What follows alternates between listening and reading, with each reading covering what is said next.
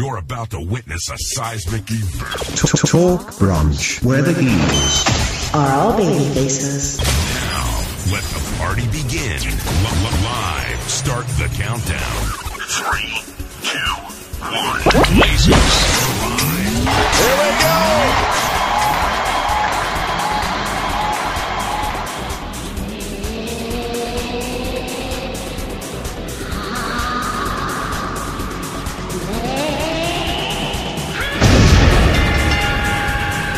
Alright. I feel like hashtag we made it, even though we just got here. Ever had one of those days? Like, hashtag we made it. At the starting line, right? Unbelievable. Yeah. It was like a day where I felt like Chewie and Han had to get underneath the old Falcon here and just mess with some wires until the hyperdrive started working. I don't know what the hell's going on. Unbelievable. Lots to talk about today. That being said, you guys already know the drill here. We're doing Talk Brunch live as usual on this wonderful January 13th. Only for another minute before we're the 14th and it's midnight. Sorry about that, guys. Tardy to the party as usual. My name is Rick Dara. I'm your host. More popularly known at this point as Captain Brunch, here for episode 361. And here's my co-pilot, Mr. Destin Frazier. Just let your soul go! Gracias por todo le paga. Descansar bien, señor. Well said, my friend. Well said. We're going to get into that more later on. Tonight, we're going to be talking about Tessa Blanchard. How could we possibly not talk about her at this point, right? Like, she's such a popular news story. What are you going to do? We have to talk about anti-bullying. You know, don't be a bully, be a star, all that kind of shit. Yeah, even though it's 3 years later, but yeah. Yeah, some surprising updates with Ring of Honor contracts. NXT TakeOver UK Blackpool 2. Interesting results in regards to that. A bit of a crossover upset happened there, as well as some announced teams for the NXT Tag Team Championship Tournament, better known as the Dusty Rhodes Classic. And all other kinds of news under the sun. That being said, shout out to our wonderful chat room out there, which has Stasis Dreams, E-Mang, Joe Woe, Cooler Ice, Willie V2, Six Slayer, Mark 710, some extra people joining us in the beginning, 50, Tarzier 387, Pack Panther, Little Defect MDK, Steel Bull 65, and also all of you listening over to the live broadcast on the.com, as well as the chat room, the rest of you listening on iTunes, Stitcher, and all other popular podcatcher apps. Just search for us on every major audio provider, including SoundCloud. Just search Talk Brunch. Visit talkbrunch.com. Ask your Alexa to play Talk Brunch. You know the drill of how to get here. Also, once again, thank you for our new music. Ice Inferno, Stage 3, Dreamer, Streets of Rage 2. I'm sure you're familiar with it. If you aren't, you have no business here. Be gone, thought! No. Write it down. No, I'm kidding. I almost reached for the phone, too. Reach for the phone, boy. Oh, no.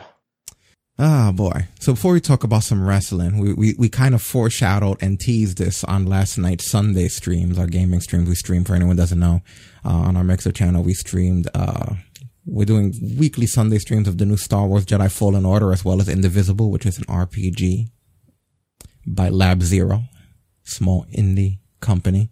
During that, we kind of teased some of the conversations we were going to get into tonight. And one of them was about the Saved by the Bell reboot. And I know a lot of people are like, what are you talking about Saved by the Bell? But I just thought it would be interesting. I said, reserve your opinions for now. Don't be mean. I mean, be mean, but don't be offensive.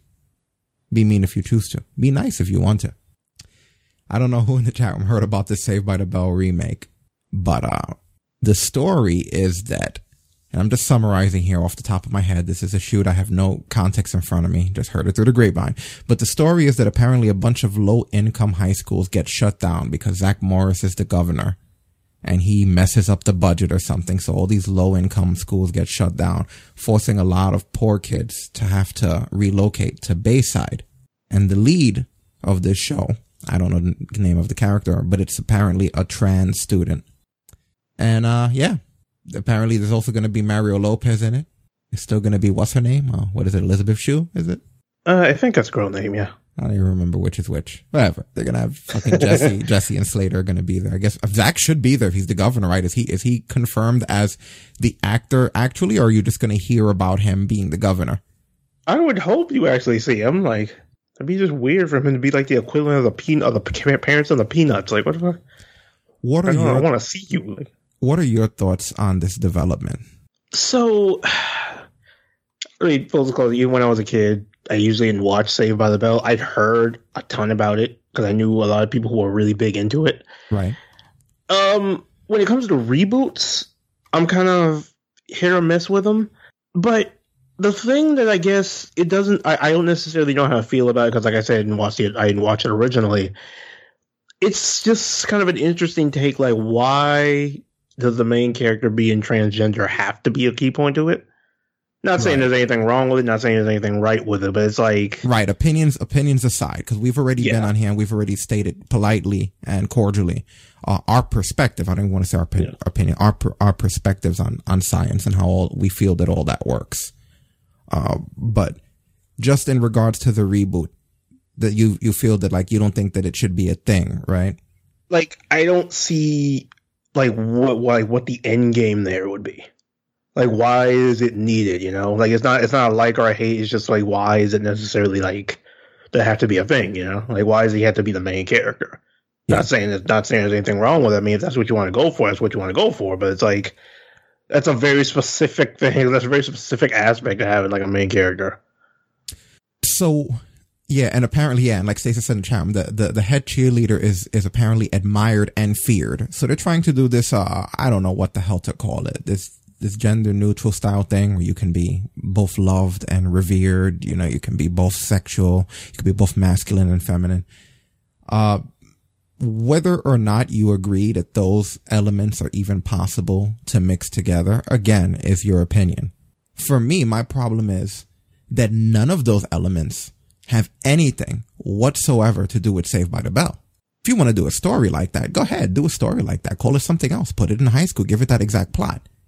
You know, my issue is that Saved by the Bell didn't have trans characters in high school and wasn't addressing the issues of trans characters in high school because that's not really what it was supposed to be about.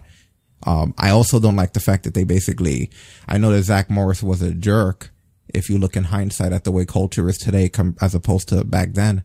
But I also don't like that they would take basically the main character from the last show and just make him the reason for other people's pain, you know, and like the reason, like, you know, he's basically a screw up. He grew up into a crappy adult, assuming that that's what happened. And it wasn't just, you know, again, we haven't seen anything about it, but none of these elements were in the original show. And this is my problem with reboots.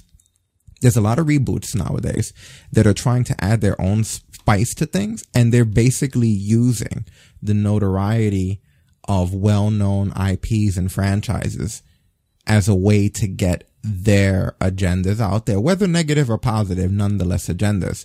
And I kind of feel like everything should be able to stand on its own merit.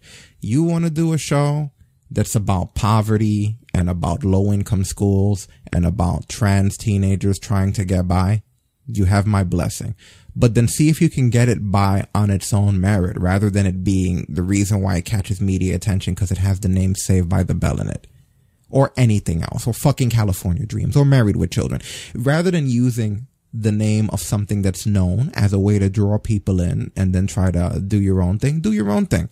And that's my problem with the entire thing. Again, I'm keeping opinions about the genders and stuff completely separate from that.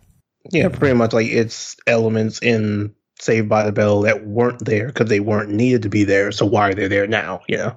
Yeah, as much as we criticize Star Wars, if there was Star Wars, right, if the Star Wars reboots would have not been in space, we would have been pissed. You know what I mean? Like if they didn't have the elements of it. And you know, in a lot of ways, Star Wars is a good comparison when you look at it. Even with it being in space, they changed so many elements of what Star Wars meant to people that they divided their community. Sure, there's some psychos out there that enjoy that middle movie, The Last Jedi. But at the same time, there's no denying the polarizing effect that this new trilogy has had. No denying it whatsoever.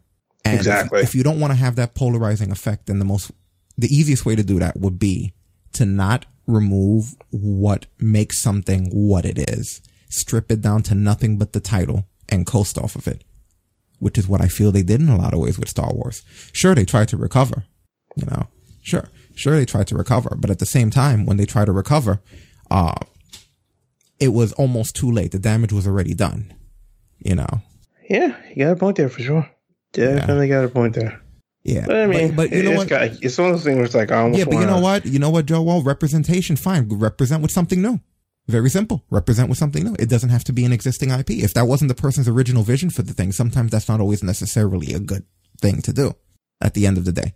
The person who made Saved by the Bell, whether you like it or not, had a specific vision, and that's what they had. Look at Seventh Heaven, right? And God help me to have to use Seventh Heaven as a metaphor.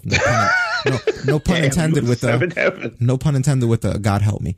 But the point being, I've never watched a single episode of Seventh Heaven. I'm aware of it through trailers and maybe channel surfing and syndication. Whoever made that show, and this is just from speculation because I don't know anything, they clearly had a vision. They were Christian or something, right? I hope I'm right. If I'm not, I apologize. But they had no idea. Good God. No pun intended. But they had a vision of a religious family having specific old-fashioned family values and things in the modern world, modern at that time, at times testing and even compromising those family and religious values. Whether or not you agree with being that religion and having those values is 100% subjective, and it's your free will. But it is an unignorable fact that whoever made this had a vision of a specific message with specific values. So if I suddenly made a Seventh Heaven reboot, right? And the difference with this one is it was all Islam, all Iran, whatever. And we're all praising Allah. The only difference in this version is that instead of having the good old wholesome Christian family values, is that it's the same premise, but with praising Allah. No Bible, no Bible, the Quran. You know what I'm saying? No. You see what I'm saying? And it's kind of like people would be offended. Religious people would be offended. They would tell me, why don't I go and just make a different show and not call it Seventh Heaven and sort of spit in the face of what it was done? You see what I mean? So it's kind of like, and they're right. There's no reason why a show that has those values for that culture shouldn't exist if they want to make it. But why would it have to be named Seventh Heaven? It's just a little bit strange. And I know it's a weird metaphor, but I'm just trying to get the point across that, at the end of the day, make your own shit. Everyone wants to spread messages, but they want to use other people's ravens, Yeah, pretty much. Send your own raven. Write it down. I knew that was coming. I knew it. Send your own raven. I mean that. If you have a message that you want to spread, that's fine. But don't spread it on the coattails of someone else's work. That's all I'm saying. Like, you have no idea. I was reaching for the phone before you got to the period. Yeah.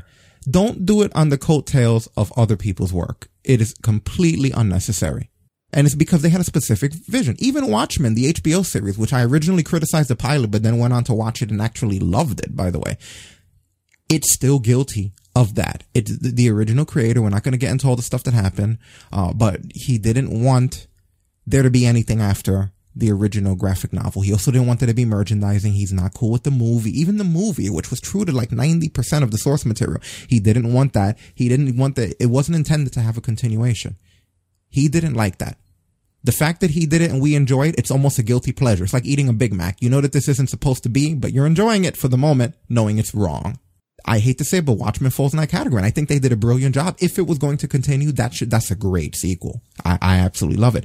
But at the end of the day, you got to ask yourself, and that's a moral choice. Are we disrespecting the original creator's vision when we allow somebody to just pick off where they left off? Now, this new creator, just to segue a little bit, he said after season 1, he doesn't have a clear cut path, but that if HBO has somebody else and they have a good story, to go ahead and take it. There's, different creators, different stories for different folks. If he feels, hey, listen, go ahead and take this and run with it, even though it wasn't his to take in the first place. But the example is just that he's not as picky about that. But going back to Saved by the Bell, I digress. I don't know too much about the creator. I don't care to know. But at the same time, it would look better if people spread whatever message they had, whatever religion they had, whatever sexuality they had through their own content and stopped rehashing things. And even if you're not trying to spread a message, and even if you're not trying to do something that you don't have another agenda, maybe stop rehashing things anyway.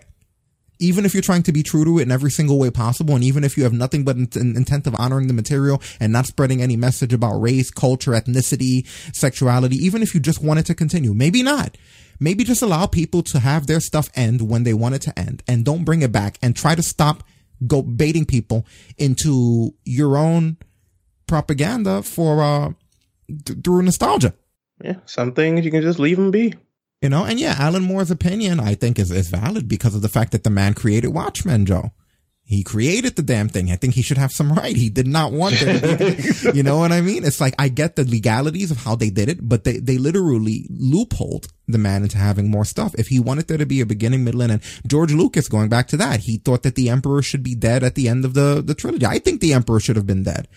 I think that it's crazy that they retconned that so much that, you know, it's like, look, we just have to bring the Emperor back.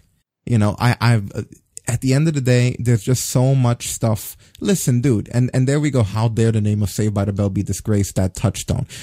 But that's your opinion. You know what I mean? It still doesn't change the fact that it's somebody's work.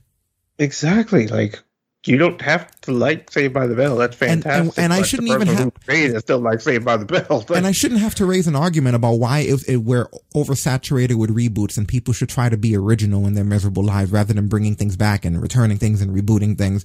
It's crazy that we even have to explain without adding any kind of stuff, without adding any political, religious, sexual, which is sad that it's become that. Everyone's just trying to pepper their own shit into it without adding any of that. Why couldn't we just have a show in a high school with that exact same plot and not call it Saved by the Bell?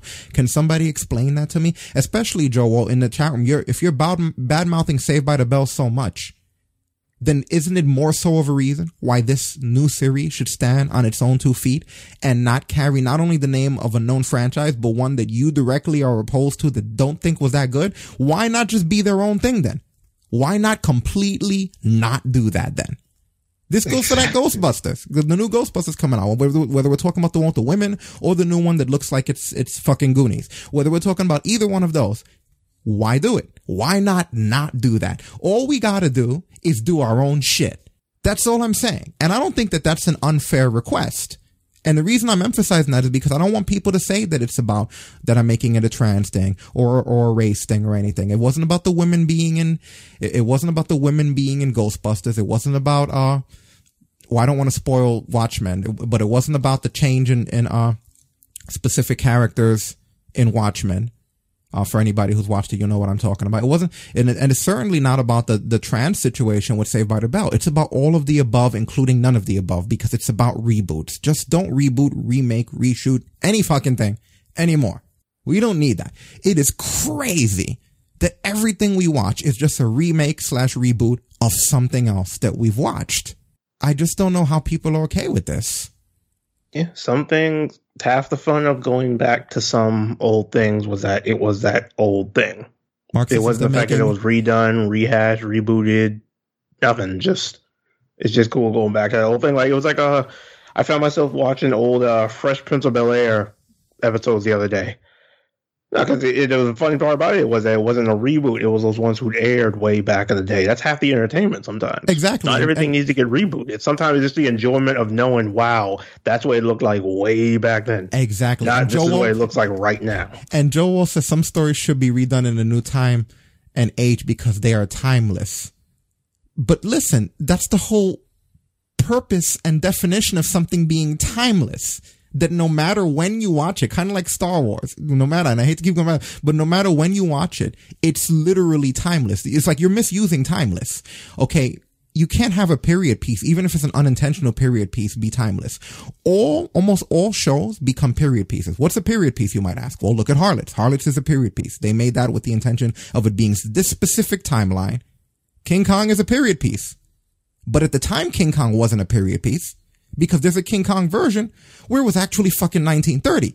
They weren't saying, hey, let's do a thing about what it was like back then. The Peter Jackson version, however, is a period piece, trying to create that level of the way things are back then. When something's timeless, it can never be a period piece. The reason I use Star Wars is because whether you were in the 60s, the 70s, the 80s, the 90s, now, when you look at that story and the music and the way that it's done, it doesn't feel like it was in any specific time. It doesn't feel like this is an 80s movie. It doesn't feel like it's a 70s movie. It doesn't feel like it's 2000. It's literally timeless. It's designed in a way where no matter when you watch it, when you pick it up, almost like when you look at stuff like, I don't know, when you look at like Shakespeare or Hamlet, you know, these are literally timeless. Yeah. You know? That was half the entertainment of it. In those days, we're now rebooting Fresh Prince. You stop it right now. We ain't got Uncle Phil no more. Stop it. They won't even need Uncle Phil. Will be Uncle Phil. He'll be Uncle Will. Oh, so that means it's going to be Jaden in the taxi. Oh, God. Yeah, you know? Now I kind of want it. You seen that one meme out there, right? Where it's Will Smith. It's a split screen with Will Smith and Uncle Phil and Will Smith, the way he looks currently. And when you look at them side by side, Will right now looks just like Uncle Phil. And it says if you either die the hero or live long enough to see yourself become Uncle Phil, or you either die the first person, you know, because he looks just like him. Now, fuck it, have Uncle Will. There you go. Oh, man. It's probably gonna happen, dude. It's more likely to happen than not. Oh, God. They have so much ammo. They're gonna do it. It's gonna happen. But you see what the point is? And some things work. I'm not saying everything doesn't work, but I'm just saying it's a heavy crutch, especially when SJWs and the left has gone as far as to go back to Saved by the Bell and in hindsight ridicule the way the story layout was and the person that Zach Morris is. And it's kind of like, hey, this extremely offensive content that we're going back to, we're going to do a reboot of it and we're going to, you know what I mean? Like, what? Come on. You're bullshitting me, right? Is that a joke? Is that a troll? Like after all that, really? Isn't there like a series on YouTube from Funny or Dies called Zach Morris's Trash? And it's just little clips of things that he did and just how when you really were to look at the big picture, he's a horrible person. Oh my God. Okay, see, Mark, come on, Maya. Come on. Stop that, Mark. You stop it right now. Yeah, let's do I like that, Mark. All in the Family reboot. But you know what I want? I want it to be, well, I wish that Pop was still alive, man, because he'd be the Archie. That's what I would do. You know what? Fuck it. Because it was the one I used to watch whenever I used to come from high school. According to Jim, reboot. Let's go. Yeah. No, but you know what I like about All in the Family? Because that's what it would be. It would be a black family that's racist to white people. Think about how cool that would be. If Archie was, like I said, I wish that, aside from Boondocks, I wish that Pop was alive to be Archie in this. I would pay good money to see Pop in the role of Archie. I feel like that's when we as a fucking society will have officially come full circle. Oh, if we would have lived to see Pop sitting in that chair and he's telling his family that he don't want to be about these crack-ass crackers. And they're trying to correct the poor man.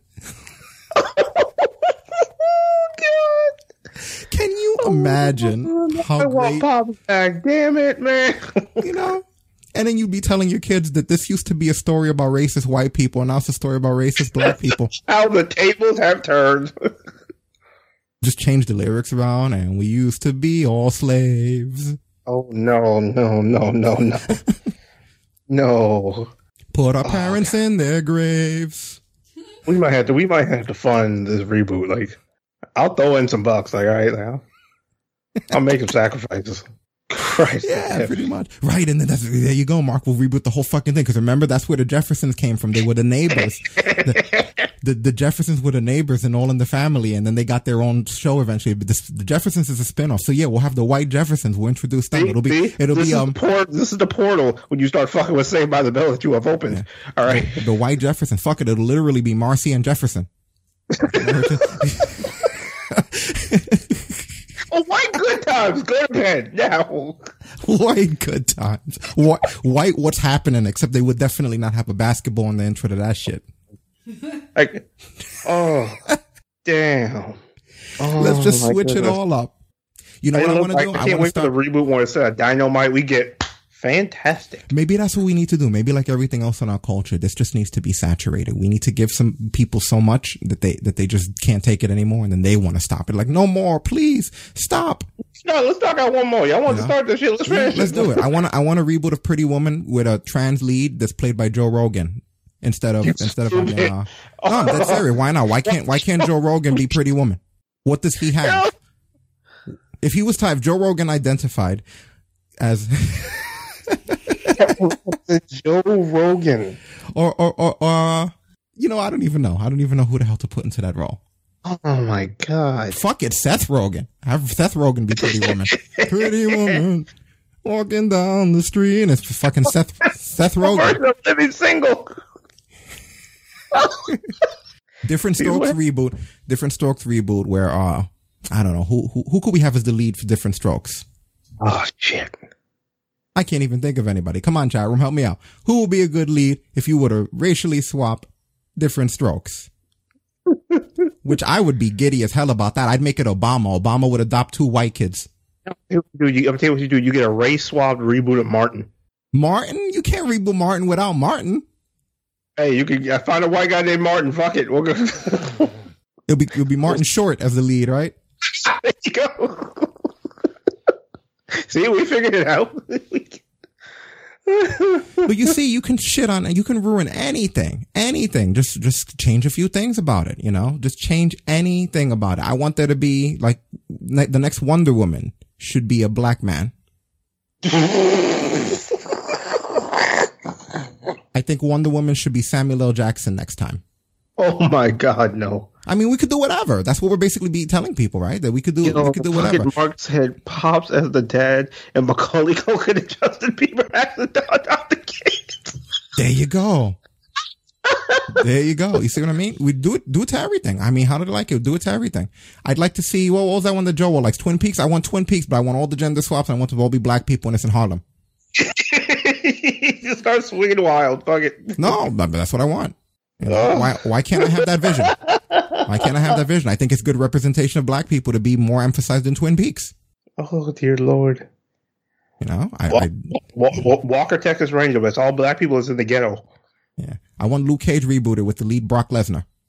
This fucking Luke Cage. I want Iron Fist, but Aleister Black. Yeah, you know, like we could do whatever we want. Nothing has to have any structure because structure is abstract. The whole world is our muse. And you can literally just take whatever you want and just change things about the sexuality, gender, nature of it, intention of it, and just splatter it on the screen and no one can. And if anyone says anything about it, then you're either sexist, racist, angry, trolly, toxic. It doesn't matter. You know what I mean? It doesn't matter at all. We can just literally take anything. Come on, keep going. I want you guys to send me this shit on Twitter throughout the rest of the entire week. Just different. I'll do it. Yeah, just different things that we could just change the whole thing around and have a blast. Just have a good old fucking time here. Just doing whatever. Get Boondocks, but instead of Granddad, it's George Bush. Yeah, Home Alone. Oh. But I want it to be a trans black girl. And I want it to be played by the little girl who was in, what's that movie with the clones? Us? Oh, no. Oh, no. I watched that shit the other day. I want her to be left home alone. Oh, jeez. Which one, her or twin? Either one. Both of them. Even both home alone. Umbra's happy ass home alone. Ain't nobody going near that fucking house. You know, Atlanta. But call it Buckhead. What you mean, Mark? Call it Buckhead like Buckhead ain't here. Yeah. I ain't too far out, Buckhead. Don't joke like that. The point is, it's not jabbing at this remake. It's jabbing at remakes in general. Remakes are fucking stupid. And we don't need them. I'd rather have new material. I don't want to hear that anyone is a different culture, ethnicity, freaking sex, or even political agenda than they used to be. Just because a few times it's worked out doesn't mean that you're not messing it up a lot of the times. Yeah, it's worked out a lot fewer times than it's not worked out a lot more than it's worked out. Nick Fury is one of the few times it worked out, but you know what? They dipped their toes in with that. It's not like they went, kazaa, Black Nick Fury. No, they literally go back. I was a heavy comic reader. Go back to the Ultimate Universe. It was an alternate universe first introduced in comic books where Nick Fury happened to be black in that universe. And it was years and years of them establishing that universe and that tier of characters before they incorporated parts of it into the Marvel Cinematic Universe. It wasn't just a change the way that they're doing lately. Look at Miles Morales. That's another case of it working properly. But you know what I like about Miles Morales? I like that Miles Morales is Miles Morales. He's not Peter Parker. You know what I mean? Exactly. It's not that this is another world where Peter Parker is half black, half Hispanic. And no, he's another guy completely. He's a different Spider-Man. For me, I think that that's the way I like stories to be told. I like for it to be that eventually the next generation takes over and they continue. I like the fact that Kamala Khan, I think that's a great character. And I like that she's different from Carol Danvers and she's Miss Marvel. And I think that that really works. I like when they put their own stamp. If you're going to do it, really do it. You know what I mean? Like, if you're going to do it properly, where you feel like you're expanding our universe, not rewriting history. But I'd rather it be an expansion of the universe. That's how you incorporate it. you know? And I think that that's really what they need to do more of. When you pass the torch, passing of the torch is usually seen as a positive thing in a lot of media, in a lot of different content. Exactly. I mean, a perfect example of a remake that I think at least I don't know if you agree if it worked. It wasn't a TV show, but it'd be in a movie. Broly. The Broly remake retold that same story through different elements into it, but it made it work. Yeah. Well, you know what? That entire series, if you're talking about Dragon Ball, just the entire series as a whole is a good example of not just trying to reuse stuff, even though, yeah, they have certain algorithms that are part of the DBZ universe, the DB universe in general. But at the end of the day, there was a lot of different points in which the torch was passed. Granted, you have your main character, but the fact that the character was able to have children and those children were able to grow up. And those children were able to have children. And at times that main character can be out of the picture and instead you're using these other characters.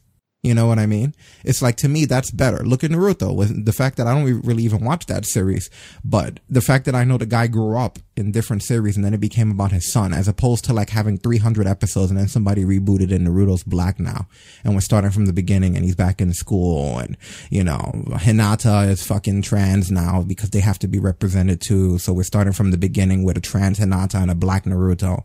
That, you know what I mean? What the fuck is going on? Like, what's cool is that the torch is passed differently from that. I don't like this. It's just weird that everything has to have some sort of a signature on it from a different community instead of just making your own shit.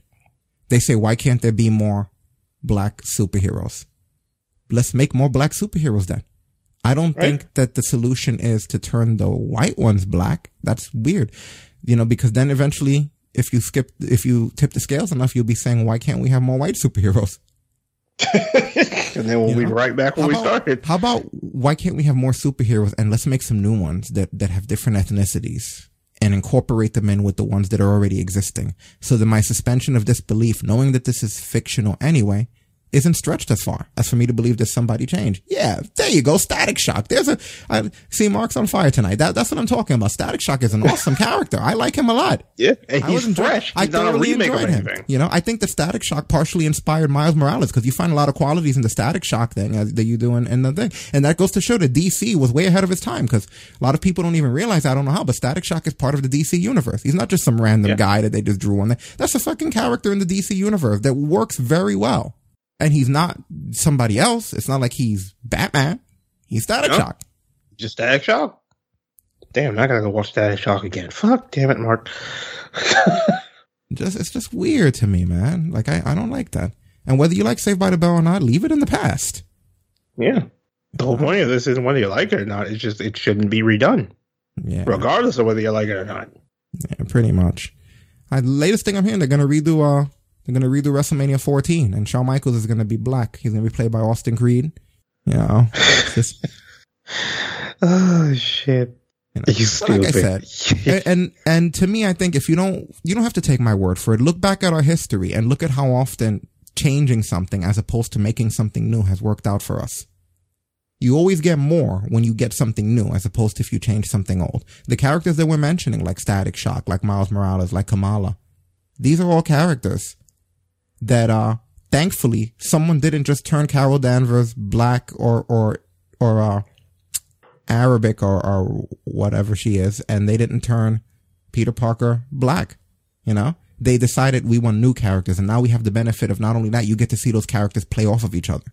You know what I mean? You get to see Peter Parker hang out with Miles Morales. Very cool. Well, definitely. So I would like people to add more to stories without changing the elements that are already there. And that way the stories can grow and develop into other stories that have other things. So again, that was just my talk. And I know, I'm sorry we had to use Saved by the Bell as the gateway into this. But, you know, what do you want to talk about in the world of rivaling? Well, I mean, we could talk about one of the most fun and smash mouth nights of the evening. 1 year in the making. Okay, I'm all ears. Yeah, Blackpool 2, NXT UK's now fourth ever takeover? Yeah. Again, and I've said this before, I'm not a NXT UK guy at all. Not that I don't like it, I just haven't had the time for it. That being said, I did have it on in the background while I put together our program today. So I did watch all of it and I did enjoy it. I'm going to give you the floor mainly about this though. Cause this is more your thing and you're more familiar. Like at this point, some of the guys I didn't even recognize. I think the whole thing was very well done and very well put together though. Yeah, definitely. One thing I did notice about this Blackpool was that a lot of guys who haven't gotten to shine as much got their night to shine. But yeah, of course, this is the anniversary of the first ever NXT takeover for the UK, and they kicked it off in smashing fashion. Our first match of the evening, we had the returning Eddie Dennis against Trent Seven. And the finish to this match, after tossing Seven into the exposed turnbuckle, then Razor's edging him over the fucking ropes to the outside. I think laying on a security guy. I can't remember. If I can lifelessly remember what the name of the move he hit him with, but it's Eddie Dennis's finisher. The next stop driver. Yeah, the next stop driver. Yeah. Eddie Dennis finishes 1/3 of British Strong Style. This match was very interesting, very violent, physical match. I know Eddie Dennis had been out for about 8 months with a pec injury, but I mean, dude came back with a vengeance. This was, I believe, his first takeover. I mean, nothing too special. Definitely a textbook match. Exactly what you'd expect from these guys. I've always said one of my favorite things about Trent Seven is when he comes out for his entrance, he seems like the most excited person in the room. But this was a huge display. I mean, Trent Seven's chops are nuts. They sound like they hurt so bad. Went for multiple attempts for his variation of the Rainmaker he calls the 7-star Lariat. But this match was definitely quite a good welcome back for Eddie Dennis. And I think it was definitely meant for him to shine in this one. Yeah, very well good. Both of those guys did a lot of stuff. Yeah, and it's crazy. As nuts as this match was, this was probably one of the weakest ones of the night. Which for a UK takeover, that's not really a bad thing. Not at all. That just means you were the match where the least likely somebody got injured. Yeah. But, and then you had Kaylee Ray against Toni Storm against Piper Niven. Yep, for the NXT UK women's title match. And before you even get into the finish, I just want to say I like the build to this. I like the fact that you had basically the two of them because for a while Toni Storm was gone. And she had an alliance with Piper Niven, and Kaylee Ray was like the outside heel looking in. I like the fact that they had that bit of controversy where Toni basically asked Piper as a favor to stay out of this title situation in order for her to focus on Kaylee Ray. And she said she can't do that. Because Toni basically, even and it's rare to see a face admit this, she didn't feel like she had an identity without that UK women's title. Yeah, and I like that it led into that little scene in the ring where basically Piper instinctively headbutts Toni, and she's like, "Oh man, what did I do?" Like when she's on the floor after she did it, and she goes to help her up, which obviously leads to the two of them coming to blows, and the whole thing with Kaylee Ray at the top of the ramp, just basically saying that she let them fall out without having to really do too much, and just playing the head games. I thought that was very well done. Yeah, this match it's one of the better builds I've seen in a long time. Kaylee Ray has been a phenomenal champion. I mean, Piper Niven, this being, I believe, her first takeover. The girl's absolutely been incredible, and it was good to see Toni get back to takeover again because this is the takeover where she won the women's championship. But it's been very interesting to see her almost kind of unraveling with everything that's going on. And when we get into NXT, it's kind of funny how much more of almost like a chip on her shoulder she's had. But the finish of this match after several near falls. Toni Storm goes for a frog splash, but gets super kicked out of the pin, and Kaylee Ray pins Piper Niven to retain her women's championship. Yep. And after, I gotta say, Kaylee Ray looked really good, but also, I like that sequence where Toni tried to hit the Storm Zero, but she couldn't get her up, so she winds up transitioning into a pedigree somewhat on freaking Piper. It was like an elevated, it was like some kind of almost like an elevated pedigree. Yeah. Which was like very good innovation to be able to think on your feet. Like, there's a reason that girl was women's champion as long as she was. But the one thing I like that Nigel said about Kaylee Ray, and it's become very true, that girl does not give a fuck about her physical safety. She threw her body every which way she could in this match. A couple of nasty landings, too. I know at one point, Toni managed to hit Storm Zero on Piper. And Kaylee hits this swanton from about halfway across the ring, but she lands all back of the head and neck. Mm-hmm. It looked like that landing was not fun.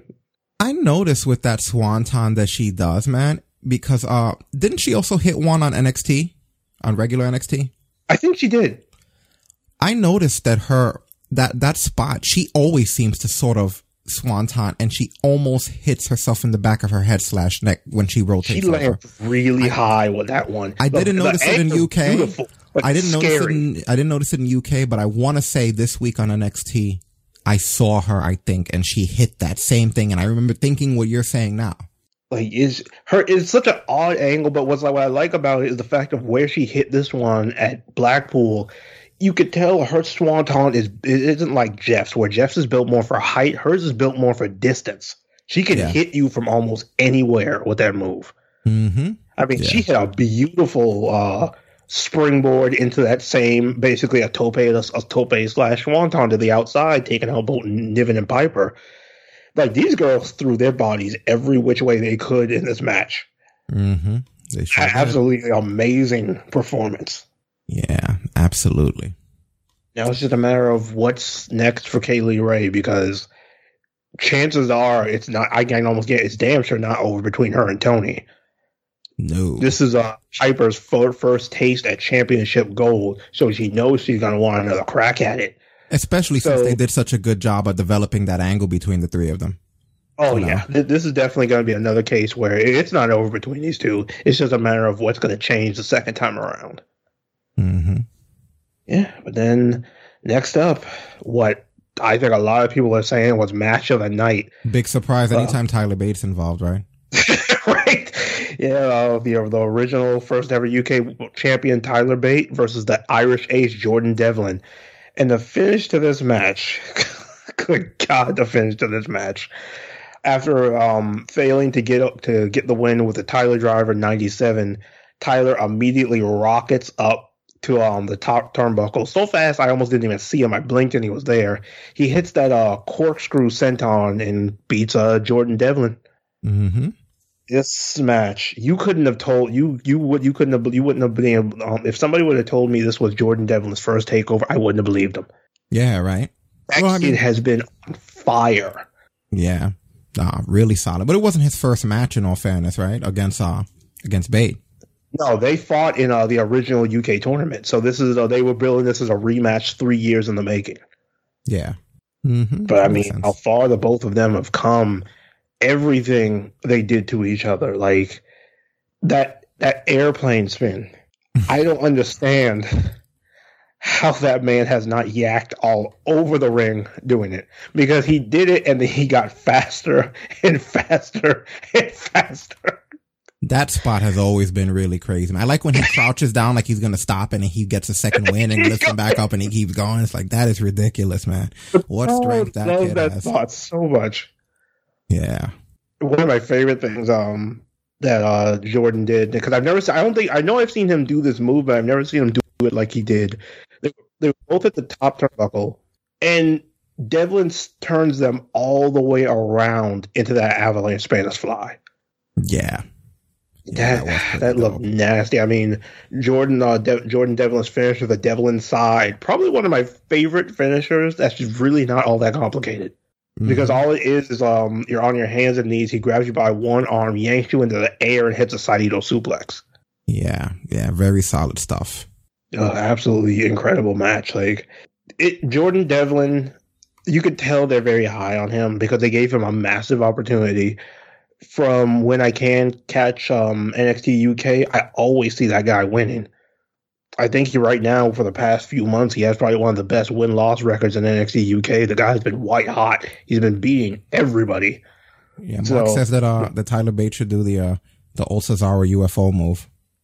Oh, God. Oh, no. You know what the sad part about it is? He'll do it. And the best part about it is he'll sell that shit out of it. Because keep in mind, this is a kid who at 19 years old could get a wave over. So, yeah, Cesaro's pretty fucking strong, though, man. So was fucking Tyler Bate. We were there for Cardiff. We seen it, but yeah, absolutely amazing match by Tyler Bate. I'm looking forward to see what the future has for Jordan Devlin, because Jordan only barely lost to him. Like he easily could have won that match at any point. So it's definitely looks like it's a bright future for him for sure. Yeah, very good stuff. And then up next, Home Depot, hide your shit better, because we had a 4-way ladder match for the NXT UK Tag Team Championships. Imperium versus Mark Andrews and Flash Morgan Webster versus the Grizzled Young Veterans versus the NXT UK Tag Champions Mark Coffey and Wolfgang of Gallus. And to think, a fucking ladder broke. I can't believe it, right?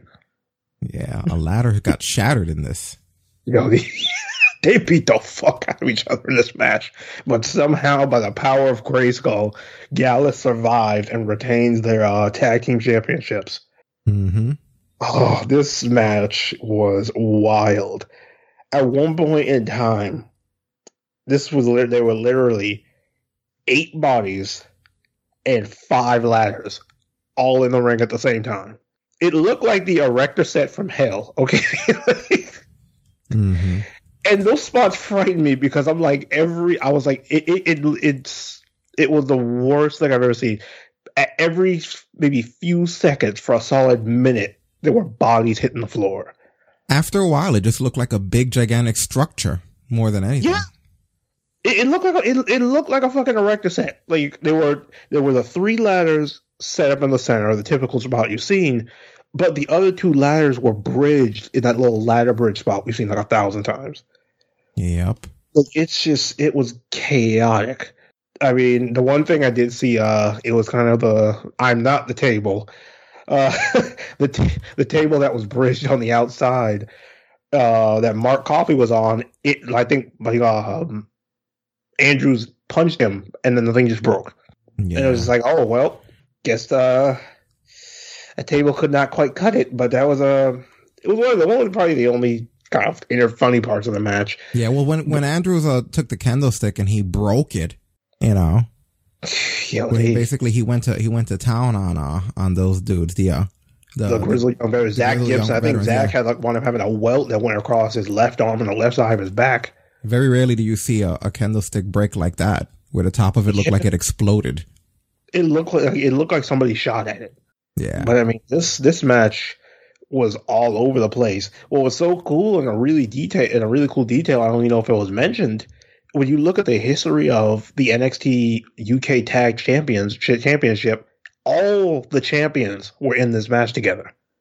The Grizzled Young Veterans, who were the first, Morgan and Webster, who were the second, and now Gallus, who were the current ones. And then Imperium were the only ones who had never had the championship. So it was a really interesting pedigree when it came to the star power in this match. But for I forgot, because he's been in Imperium so long, how athletic Fabian Eichner is. That's that double springboard onto a ladder that Morgan Webster was on, where it looked like Webster was gonna cry when he came back off of it. Man. Don't kill yourselves in this company, man. It's only noon over here.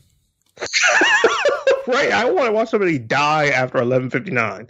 Like, I don't need this in my life. This was nuts.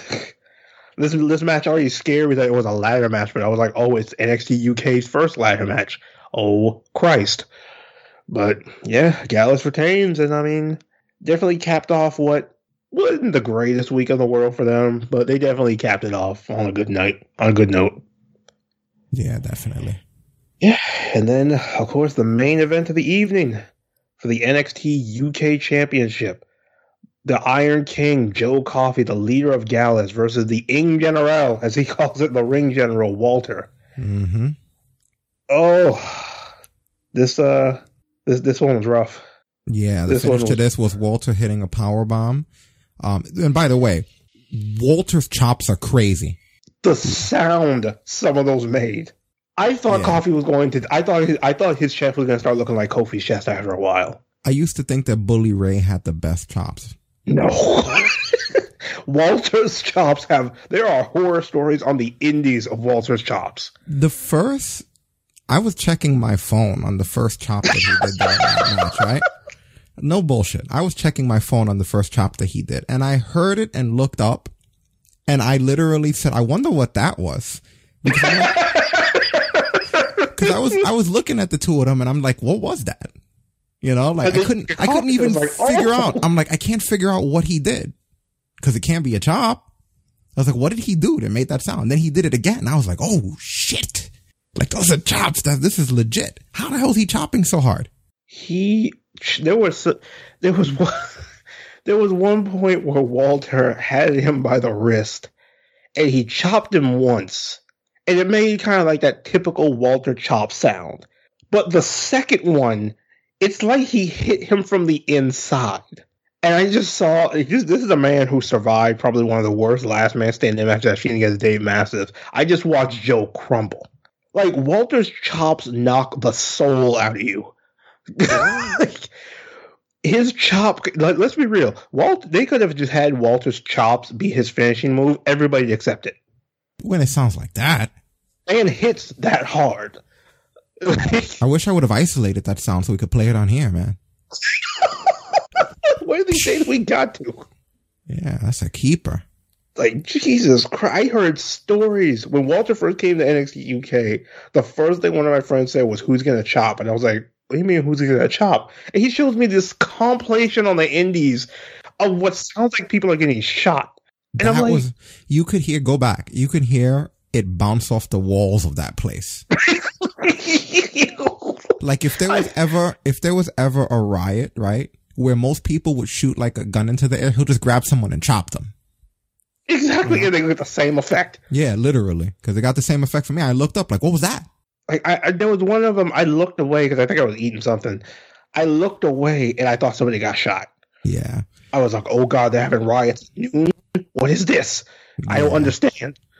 But yeah, no, this was absolutely incredible. I mean, Joe Coffey, tough as nails. It's kind of funny that he was competing for the UK Championship because it was the same scenario last year, except the guy that Walter beat, Pete Dunne, and it was just as physical of a beating that he dished out and took the last time. Yeah, that was really something else. Yeah, I mean, and Joe Coffey basically eventually wound up submitting after getting his leg ripped apart. I mean, the ring general thing is not just a name. Like, Walter is probably one of the smartest big men I've seen. And the things he does to people, the way he just breaks your body down, tears you apart piece by piece, it's absolutely ridiculous. And I'll never understand how you could be somebody be like, hey, I'm going to take a you're going to take a Walter chop in this match. Like, fuck you mean I'm taking a Walter chop? No, I'm not. It's like, you can take one. Fuck out of here. I've heard the stories, motherfucker. Yeah, it sounds like you feel it in your whole body, right? Like, yes, I'll tell you something. Next time somebody tells you everything's fake and nothing's hurt, let Walter chop them one good time. And if they get back up, ask him again. But, yeah, Walter retains his UK Championship, continues his amazing reign, but the party was not over. Because there's a little thing coming, I believe, Royal Rumble weekend called Worlds Collide. And Walter got a sneak preview because the Undisputed Era showed up and basically wiped Walter out. Yeah. What's up, Shane? Yeah, I wasn't sure what was happening at first. And hey, you know what? This pay-per-view actually was in the UK, right? Yep. I know it's nitpicky. But this whole thing would have had a better effect for me if the UK crowd didn't pop for their heroes getting their asses kicked. Yeah. Where it's kind of like, here you have your Imperium guys that you're really proud of. Da, da, da, da, da, to stand, and all of a sudden our guys, who basically are, even in our freaking brand, are portrayed as scumbags, come in doing scumbag things. Haha, take this. And then everyone's like, yay! Adam Cole and Roderick Strong, Kyle O'Reilly, Bobby Finn. Look at that. They're ambushing him. Look, he's on the ground. He didn't see it coming. Oh, kicked him in his face. You know what the funny thing about it is? I agree with you. But the only reason I don't give the NXT crowd flack, the NXT UK crowd flack about it, is, first of all, they displayed it all night. Their chants. They are having the most fun. I think not even admitted, like I doing said once, how much fun the NXT UK crowd always has. So I think in their head, it's like, wait a minute, we just got 5 awesome matches, and the Undisputed Era showed up. Like, I feel like for them that was like the icing on the cake. But I mean, it was absolutely nuts. I didn't expect that at all because I mean, we had we've gotten teasers here and there of that crossover. The fact that in round one of the Dusty Cup we had Undisputed Era versus Imperium, and at Worlds Collide we're gonna have Imperium versus the Undisputed Era on January 25th. So it's definitely the party was not over for Walter, and I think is going to make, this coming NXT and also TakeOver Portland, which is right around the corner, very interesting. And they probably did it mainly because of the Dusty Rhodes thing, right? I mean, I could see that part of it. Because Imperium was in the tournament. Imperium, I believe, was in the tournament as well. So yeah, so, just to keep the two brands sort of intermingled together, which they really should find a way to merge the two, man. Because honestly, I just think it's too much wrestling in that whole middle section of the week now.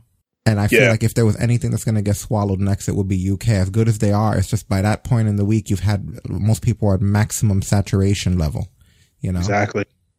The only thing I could really see that could save them is if you switch them over to Tuesday, because you're catching them at the early time. And let's be real, that's the only thing that's probably going to make freaking backstage relevant. Is because people are actually going to have to just watch wrestling afterwards.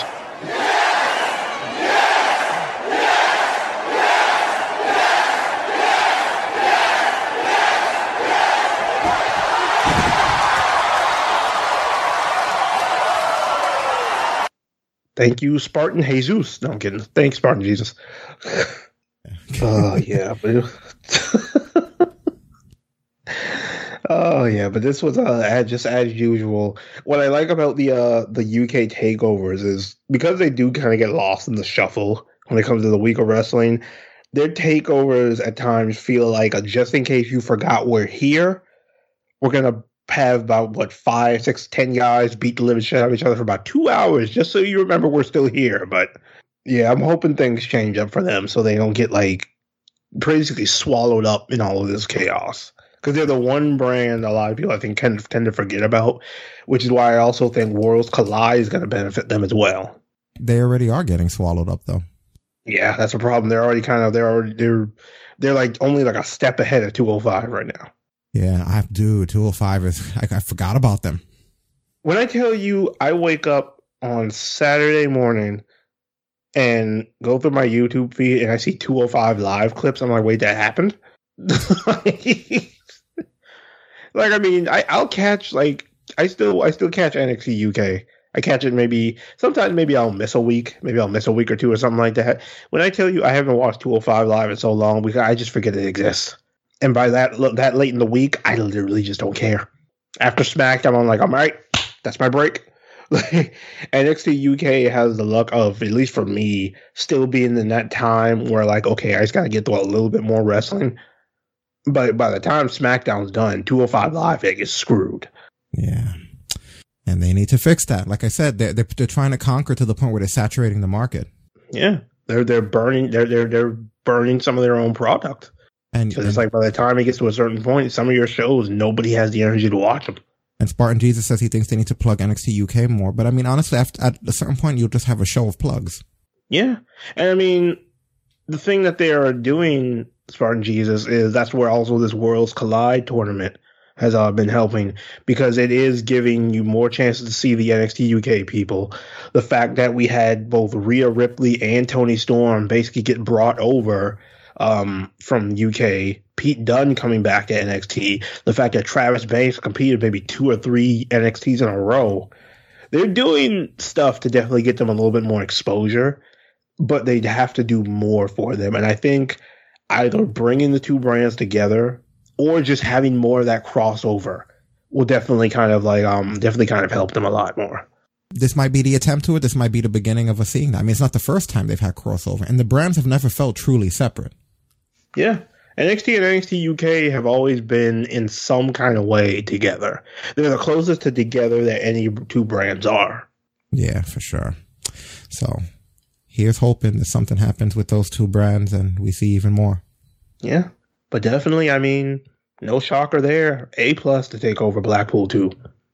Absolutely incredible show. I was invested from beginning to end. And I was almost a little disappointed when it ended. Not me. I mean, I think that that's another thing that's good about those UK pay-per-view. Perfect time. With the pre-show and everything, it was still a few minutes under 3 hours. And the pre-show was just a lot of talking, so really it's a 2.5 hour pay-per-view. Yeah. Oh, yeah. They get in and they get out. They don't waste any time. It's just go, go, go, and go. Yeah. That's the best way to be. That's the way to be, man. Yeah, exactly. All right. So, next, I guess we should probably talk about Tessa Blanchard, right? Yep. Who wants to talk about Tessa Blanchard? Me.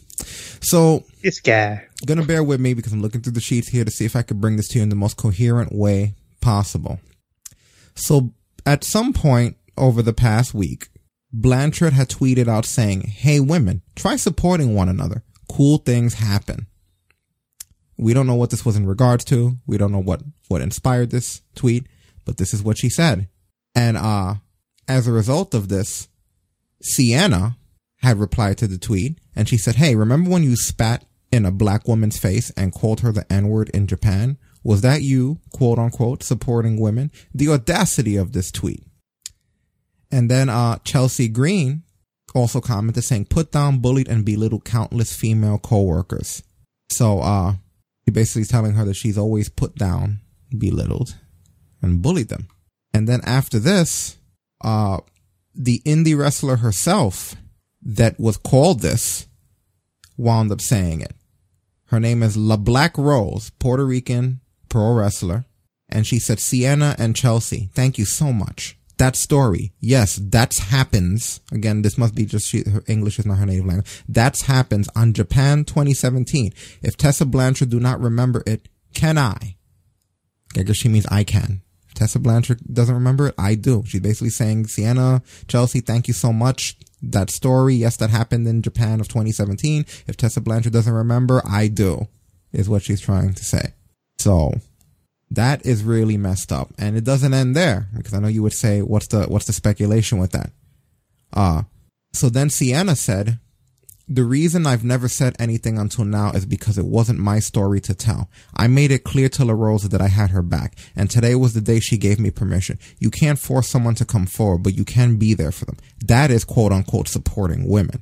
And you know, the person she did this to, La Black Rose, also said, "Be kind of hashtag racist is not ridiculous, is a hashtag sickness."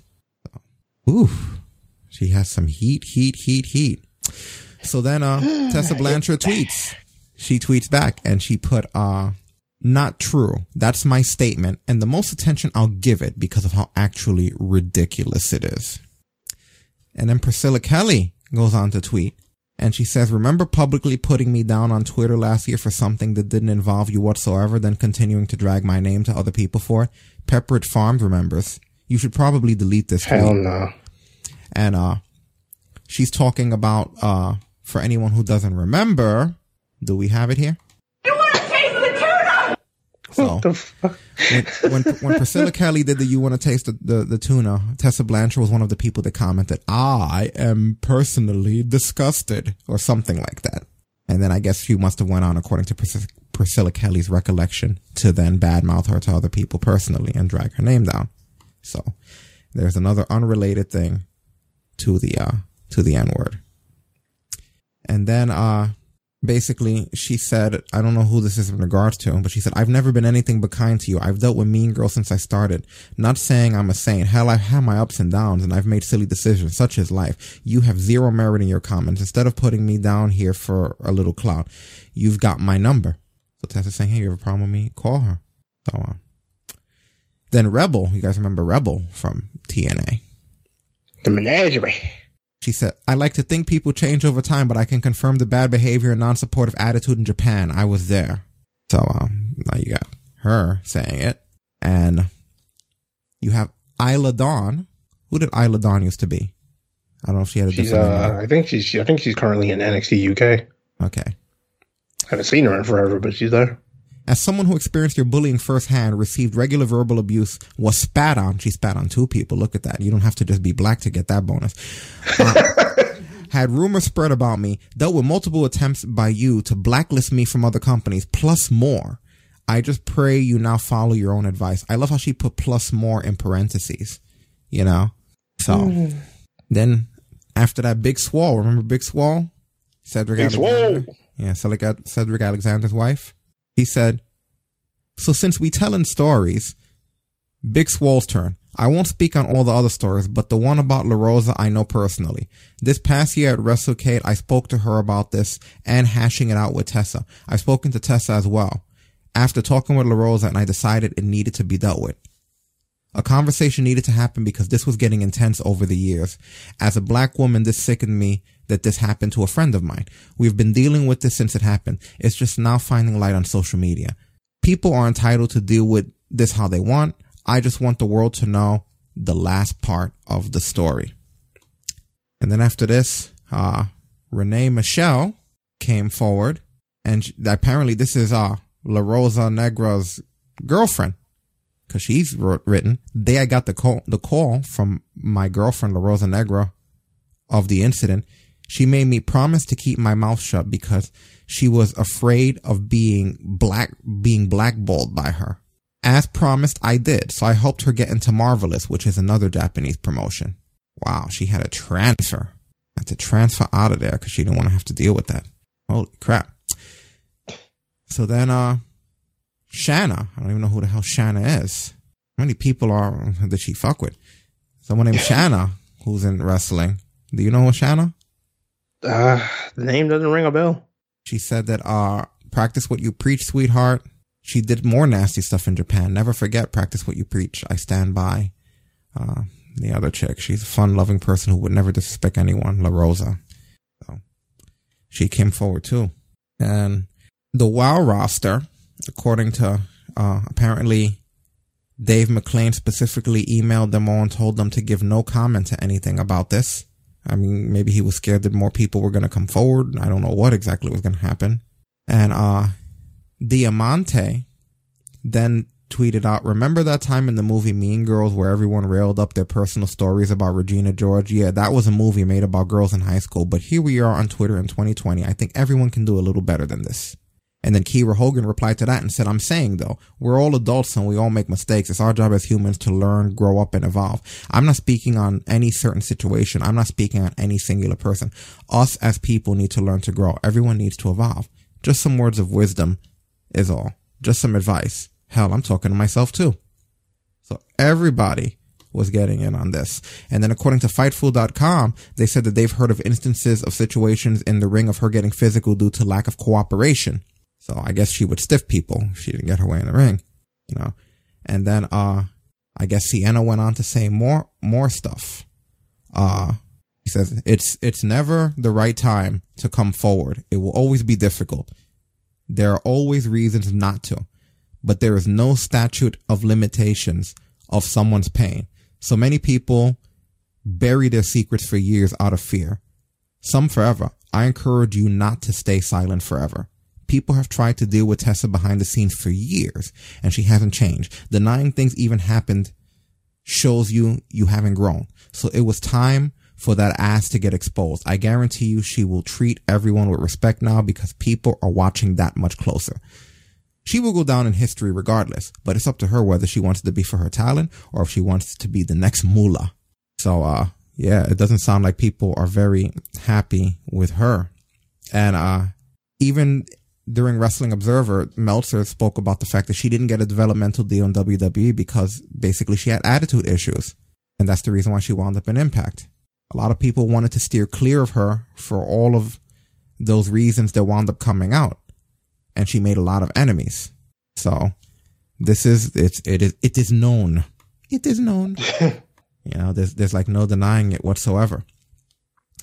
And, Keith Lee, it's kind of funny. Keith Lee tweeted out and he said, hey, men out here supporting each other. I see you. And I like what I see. Keep it up. We'll make cool things happen. I don't know if that has anything to do. You know, it's not directed. It's not like it's in the comment. It's just a random tweet, but it's just, you know. Fucking Keith Lee. And then Dio Madden tweeted to him and said, like that one time you supported me by calling out my Pokemon team in front of everyone on Twitter, I just called Chief, and this ain't it, pal. So I'm so done with him. Fucking Dio. So he's basically implying that women don't have each other's backs in this business. Now that the women are getting the spotlight, it's starting to look like the women don't have each other's backs. And we're going to get into it more later, but we are hearing in the wrestling business, like, women contracts are becoming a lot more lucrative. It's cutthroat out here. You know what I mean? Like, we're hearing Vince is paid, like, everyone's gotten significant pay raises in WWE. So, around the clock, women are just more relevant in wrestling. Therefore, when you hear a story like that, that's when you really got to worry. Because it sounds like, are women going to turn out in the future to be more cutthroat than guys in the locker room? That's a good question. Because it sounds to me like all the guys are having a good old time just making all this money now that there's all these different companies. And every time you hear something with the women, one is either stiff the other one in the ring when she wasn't supposed to. Someone doesn't like somebody. Look, we have a fucking Me Too movement against Tessa Blanchard now, Like, what exactly is the end game here, right? That's what you got to worry about. What do you think? So, my whole problem with this story, and it's kind of funny, one of the things that Allison Kay, whatever you call her, said, she was like, there's no statute of limitations. There's no time. She was like, what was it like? She said, there's no right time. Yeah. Here's the thing. We're, 14 days into 2020? And TNA and Impact just had their pay-per-view Hard to Kill, which, at the very conclusion, Tessa Blanchard shattered the fucking ceiling and became the first ever Impact World Champion to be a female. And you know what, dude? Sorry to cut you off, but I didn't realize when I was going over this story that happened. I realized that she won the title, but I assumed it was the knockout title. I didn't realize that in the last couple of days, she's the Impact Wrestling World Heavyweight Champion. She beat Sami Callihan and hit that and won the World Championship. And the thing about it is, what bothers me about this story is all this stuff started to come out 2 days before that pay-per-view. So my whole thing is, did it happen? We're hearing from Tessa. No. We're hearing from all these other people. Yes. But it happened in 2017. So I don't know about you, but somebody drops an N-bomb and spits on me. I'm not waiting all of the rest of 2017, all of 2018, all of 2019, and then a couple of days before a world title match in 2020 to say something. You're not making it 3 days, let alone 3 years without me saying something. Yeah. And Moose has said that. Moose on social media, he said, I guess you and Chelsea Green are absolute angels with a clear path. The timing of these tweets from you guys shows a lot about your characters. Yeah. It sounds like more of, hey, we're mad that Tessa's getting because basically I think Impact's plan already was for Tessa to win the championship, because that girl has been on fire since she's come to Impact. She's had probably one of the best careers so far of any knockout, with the exception of Gail Kim and Angelina Love. But for all this to happen, and the perfect time just happened to be 2 days before she's about to challenge for a world championship, which no woman has done, all it comes off as, and Mark, you beat me to it, all it comes off as is, because apparently that just tells me, what was it not that important in 2017? Because I'm sorry, somebody says something offensive to me, I'm saying something that minute, or I'm handling it that minute. And like Mark said, it sounds like the whole Jay Lethal thing. Right after Jay Lethal wins the world title, all of a sudden Taylor Hendricks comes out with this story. The timing does not benefit you whatsoever. All it looks like is you were salty that Tessa was getting all this success and all this attention, and you just wanted to shit on her spotlight. And you strategically timed it, which is what has become a thing in culture that's overlooked too often, where people may do bad things, but people wait until they're up, and then they're like, all right, now it's time to hit them with a bit of the past, which is shitty, because the same culture that does that is the same culture that will tell people to try to rise up against and try to overcome your stuff and your issues and your past. But then they're the same motherfuckers who will grab somebody and attack them for something that they did 2 or 3 years ago. And like I've emphasized many times in the show before, someone changes. People change all the time. In a year, you're a completely different person from who you used to be. In 7 years, all of your skin, hair, and everything that you had 7 years ago has already regenerated. You're literally, from a physical standpoint, a different human being. So it's not fair when you do that. And of course, they're going to be the devil's advocates about it and say, well, a lot of people, we heard it in the story, a lot of people didn't want to come forward because they were afraid of being blackballed. You know what? That's very perfectly understandable. If you really care about your wrestling career and wrestling is your passion, and you're planning on making a career here and you don't want to lose that, then you probably don't want to shit on anybody who has the power that someone like a second generation wrestler or Blanchard could to blackball you. Exactly. But I'm going to also notate that means that at that point in your life, you prioritized your career over standing by women. At that Pretty point, much. you made a conscious decision that standing by women was not as fucking important as your career currently was, because it wasn't unconditionally stand by women. It was stand by women from a safe distance. Exactly. And it's kind of like Spartan Jesus said, and just for the record, yeah, it's not justify what she did. And at this point, I question if she even fucking did it because of the timing. I don't. There's too many accounts of it. There's no way that this was a strategically orchestrated, coordinated attack on her. There's just too many accounts for it. But at the same time, I think that it's just foolish that, once again, this is just like with the Me Too and all the other movements that we've had. There was a point in time where people kept these secrets because they prioritized their careers over coming forward and standing by their fellow man, which is what they're preaching here. That's not what they did. That's not what they did at all. Like, if I found out, right, that there was a guy going around randomly around the country shooting co-hosts, and I didn't tell you because I was more worried about being able to do the show tomorrow, I'm an asshole. And even after you're gone, if I could be like, Destin was a good guy, and I never mentioned this to you guys before, but there was a guy that told me that he was going to shoot every motherfucking co-host starting with mine, but now I'm coming for, you know what I mean? It's like, what an asshole. You could have said something, but you cared more about Talk Brunch at the time than Destin being killed by this fucking podcast stalker. You see what I'm saying? I know it's completely a ridiculous story, but when you look at the situation here, Tessa Blanchard was a known bully. Everybody knew about it and kept it a secret because they didn't want to be blackballed from wrestling. But no, we're going to wait until 2 days before this girl is ready to destroy, to make history on top of history. Now we're going to be brave. She's probably mean. I'm going to say this much. Tessa Blanchard's probably mean. She looks fucking mean. She comes from a mean upbringing. You know what I mean? Her dad's a mean dude. You know what I mean? This big surprise. I think she's probably a mean, nasty bully.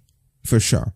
I don't think that she's racist. And that's the reason why people are freaking out, because she calls someone the N-word and everybody's like, racism? It's the same shit again. Everybody thinks, oh, he said it one time, he must be racist. Listen, even if you say it 100 times in my book, you still have to prove to me that you're racist.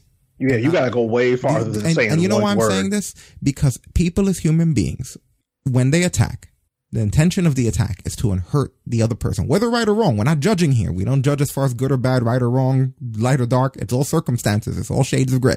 When someone makes a decision to attack someone, whether they're on the offense or the defense, their intent in that moment is to hurt the other party as much as humanly possible.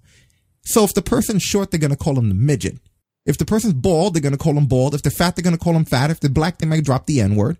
If their sexual orientation, if they're homosexual, they might drop an F word. You know what I mean? Automatically, people are going to go to whatever the hell the thing is that they're going to hurt you with the most. She's not going to slap a black person and call them a midget, because that wouldn't hurt them. It would just be like, what? I'm not a midget though. But if you call them the N-word, I'm not saying it's correct, but I'm just saying that doesn't make her racist. That makes her mean for whatever reason. We've all been guilty of doing it. I look at what's his name? Kramer. Michael Richards, you know what I mean? When that heckler got to him, you know what I'm talking about, right? Everybody knows what I'm talking about. I don't think that he actually hates black people. I think that in that moment, it happened to be a black person, so he wanted to say the most hateful shit that he could to them. Does that make him hateful? I think that if the person would have had their hand hanging down or would have been dressed in drag or something like that, he would have said something in regards to that. He would have said something, whether a tranny or would have called him like the Q word or whatever. He would have, you know what I'm saying? At the end of the day, I think that when you're angry at somebody, you're going to say things that are directed to do harm to said person, which is the reason why psychologically it's foolish for you to take somebody's true self at when they're the most emotional, because it's impossible, chemically impossible, for someone to be upset and be telling the fucking truth. That's not how racism works. That's how anger works. So she's angry. She's mean. But there's no way that she's Some racist. of us get angry. That's not exactly. When people are angry, they're just shooting fire. That's the way that it works, guys. And it's almost like we're afraid in this society to admit that. Maybe she is racist. But I'm just saying that at the end of the day, that doesn't mean I would need more proof of it. To me, somebody saying some shit like that doesn't mean anything. If the person was old that she was fucking with, she would have been like, you old bitch. You know, that's just the way insults work. You go for what is going to do the most damage in that moment so you win. It's and like you said, Spartan, it doesn't justify it at all. You know what I mean? Yeah. That she was raised in a time that she said that, you know, you should refrain yourself at the very least publicly. I don't give a damn what you say in the privacy of your own home or among your own private peers if you trust them. But I'm just saying that at the end of the day, sometimes people say things with the specific intent of hurting other people. And it baffles me that in an age that we live in, the age of social media, where 99% of the interactions that I see, 99% of the comment threads and responses that I see from people are designed with the intention of hurting others. Can't comprehend when someone says something fucking homophobic or racist only for that reason. You can fucking tell when someone's trolling you. On a Star Wars thread, on a Jurassic Park thread, on a Game of Thrones thread, you could say, I could tell that person's only commenting to get a raise, and they don't, he probably doesn't even, but you can't tell when they're doing that using stuff that's gonna really rile you up and make you make a fool of yourself and be an SJW. Listen, it's impossible. A lot, at this point in our culture, when you hear people, especially people that are the age of I would say 25 and below, when you hear them spewing racist shit, I honestly almost don't believe them. They weren't raised in an era for them to even begin to comprehend the level of racism that they're fakely working. You know what I mean? Like, there's no way.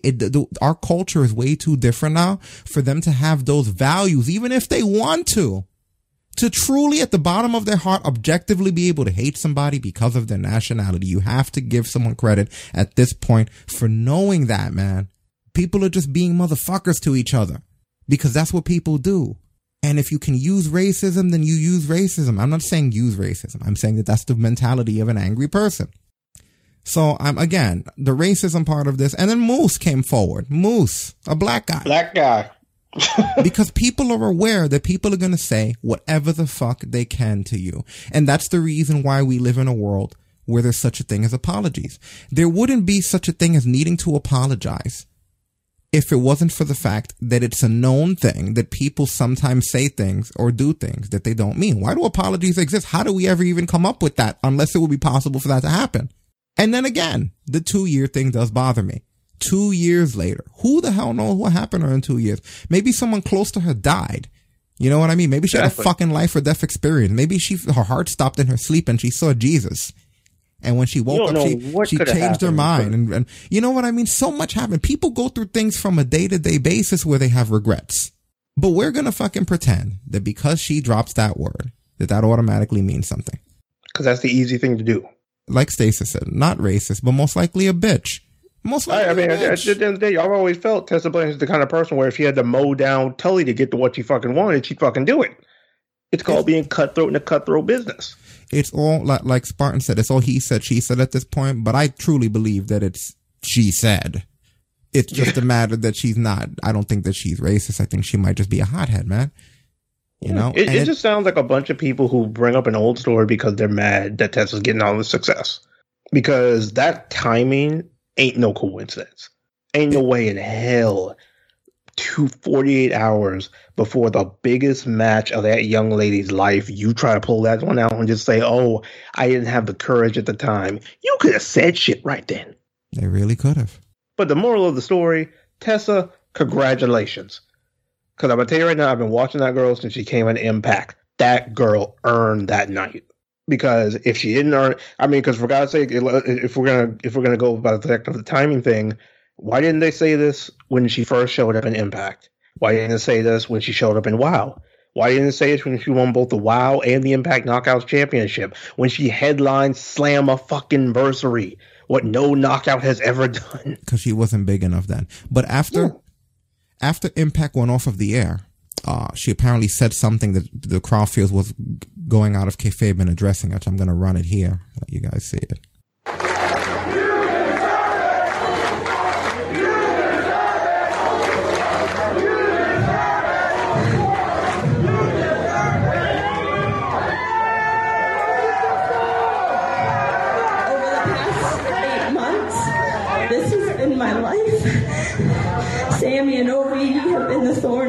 side, and tonight we did it.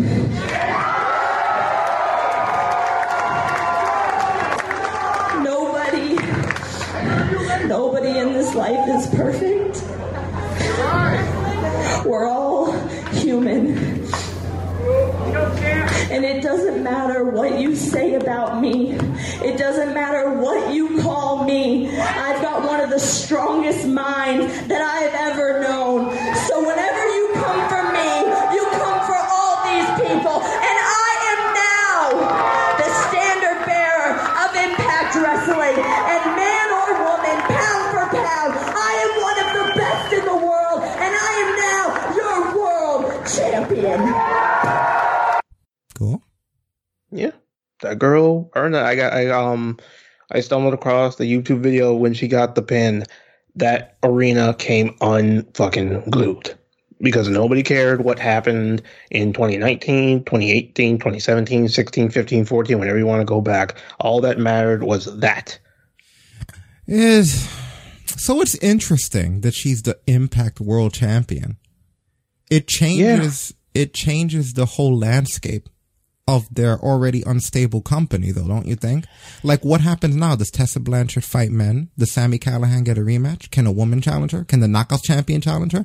Like, is it always going to be that women can challenge? You can't take it back now. It's not like a woman, it's like she loses the title. Why can't somebody else challenge for it? You know what I mean? It's just, it opens a very interesting door for the future. All the other races should decide and everything else. It opens an interesting door for the future. Exactly. Now, one thing about this that I found interesting when she'd won that gauntlet match and got number one contenders, it's been a while since it happened, but Impact has slightly teased this possibility because I want to say it was, it wasn't like the Bound for Glory series. It was something almost like an eliminate. It was way back when Matt Hardy won the world title and he gave it up because of that whole controversy in the main event, and he did that tournament. Two of the competitors were knockouts. It was Awesome Kong and Gail Kim. So Impact, even though it was years ago, they've teased the element of this being a possibility. So when I started seeing this aspect of Tessa Blanchard starting to feud with Sami Callihan, which wound up culminating to their match at Slammiversary, their match at Undeniable, this match they had at Hard to Kill, they've teased the opportunity, the possibility of this happening, and they let how the crowd react dictate where they went to it. And the crowd just especially when it being Tessa Blanchard, who at this point, any of the guys getting a bar fight, she's the first person I'm looking for. They could see how accepting the crowd was of it, so they just kept rolling with it and wound up culminating into this match at Hard to Kill. I mean, it definitely opens an interesting door because, like, how far can they go with that now? I mean, if you're in the Impact crowd, I'm sure you're accepted of a lot of things. Touche. Like, now again, then they only accept this new moves. You gotta give them a little credit. They don't accept this bullshit we got now. Yeah, and apparently she was pulled from an indie event. I don't even know what the event was, but they just pulled. Heavy Metal Wrestling. Have you ever heard of them? Yeah. Heavy Metal Wrestling basically announced, they said, Tessa Blanchard has been removed from our scheduled event on January 24th, 2020. We take these allegations levied against her very seriously. An updated card will be released shortly. AKA someone who's close with Heavy Metal Wrestling is one of the people that came forward. Pretty much. And she also there was supposed to be like a media conference thing before Impact, and there was supposed to be one after the pay-per-view. And she wasn't in any of those. Yeah, probably just didn't feel like being bothered with all that shit before her match and after. I was like, because that's what 90% of the questions are going to be. Oh, well. Yeah. You know what the sad part is, Mark? At this point, I mean, I wouldn't be against it. Tessa Blanchard's not 51 fucking years old. I don't know why PCO still has the damn belt, but yeah, I mean, congratulations to the girl. She's done her family extremely proud since she's been in Impact. It's one of those moments where not everybody's always for the intergender wrestling. Me personally, I'm kind of, as long as I'm entertained, I don't care. But if there was ever going to be anybody to do it and it not be a Gail Kim, I think Tessa was definitely deserving of it. Because she's been like, she's the kind of person where if it's a body in her way, she'll run through it, man, woman, child, or llama. She doesn't give a shit. So it was cool to see that she got to have that night. She got to have that moment. I guarantee Tully Branch was probably the happiest person in the freaking building to see that happen. So definitely girl did good. At the end of the day, no matter what happens for the rest of her career, Tessa did good. Yeah, and I'm really looking forward to see Sami Callihan now Not a world champion. Now compete for the Knockouts Championship because, you gotta just like we were saying at the beginning of the show about you got to do it both ways now. Now, is there any logical reason why we can't? You know what I mean? The guys, come on, guys, it's an open door for you.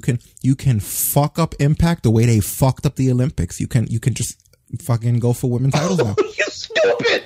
Wait. So does that mean we're gonna get Samarella Callahan? Yeah. He doesn't even have to change his name. He could be regular Sami Callihan. That's why they call me Sammy, baby. Like I said, that's why they call me Sammy, baby. No. I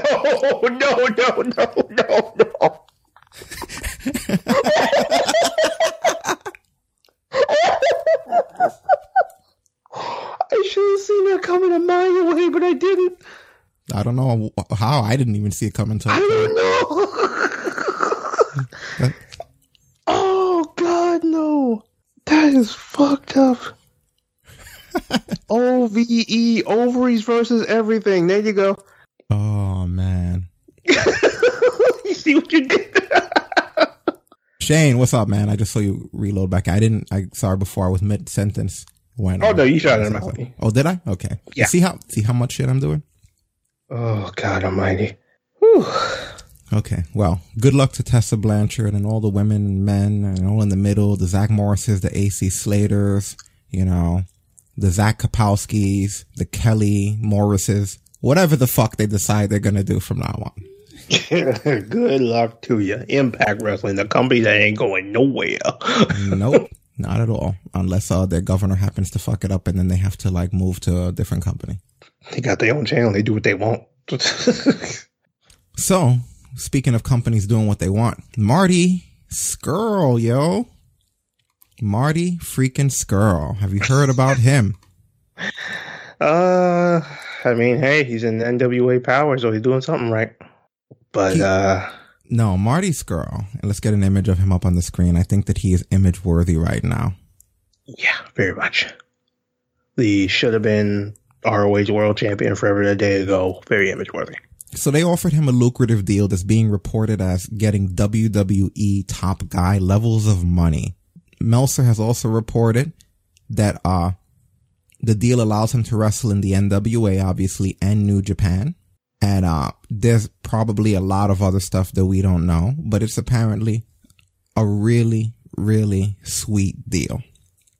Now, what I can tell you this deal includes, which is very lucrative, is that he is the new lead booker of all of Ring of Honor. Yeah, he is the Gato of Ring of Honor. He's the lead, takes on all lead booking duties for the company, and Hunter Delirious Johnston is still there in some creative capacity, but he is no longer the lead booker. So Marty Scurll's contract is so lucrative that he can work in other places, and he's the lead booker. I haven't seen somebody given that level of power in decades. Right? I don't think in my lifetime that's happened. That is, to me, the most desperate shit I've ever seen. That goes to show that Ring of Honor is just clinging to whatever they can. I hate to say it because it's been such a good company. But when you're taking the last elite guy that you had, you literally offered him the whole company, basically. And of course he signed. You told him he's the lead fucking booker. At this point, they couldn't offer any less because, let's be real, sorry to say, ROH, there's not that much really that your company has going for you to where somebody's going to want to stay. Of course you could offer less. You could offer everything but being the lead person who dictates what happens with your entire company. How about everything but that? You don't think that's a little bit lucrative of a deal? That's a you're making WWE levels of money. You're allowed to wrestle in other companies that you want to wrestle for, and you're the lead of creative. That sounds like literally everything that people from the 90s complained about that was wrong with WCW all bundled into one situation. Everything that we've ever heard from past history has fallen apart when the lead creative person is also the talent. It happened in Nitro. It happened in Impact. It's happened every fucking where that's been possible. Geto in New Japan is probably the only exception. He's coming close because he's in the Bullet Club now. Yeah. You know, I didn't mind when he was a lot farther than other people have been. I didn't mind when he was Okada's hype man. And after Okada won, he used to come out and do his whole thing. Nanden! And start screaming to the crowd and getting them hyped about how great Okada was. But no. Do you think Geto should be in the fucking Bullet Club? Yeah, that's a bit much. So Marty Scurll is now the lead booker. That is incredible. The only good thing that I can see coming from it is we're going to get what we should have got when it gave us Matt shitty fucking Taven as Marty Scurll as world champion.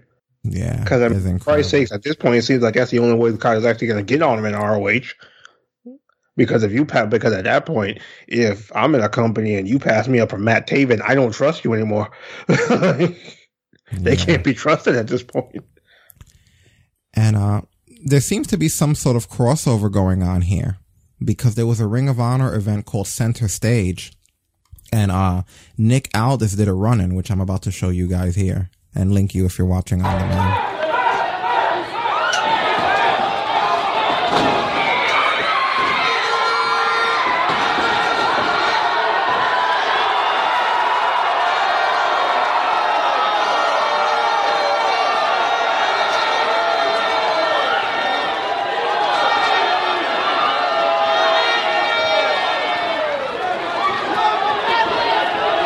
So there you go. There's some sort of correlation. Obviously, we know, and this is probably the best hope of Ring of Honor.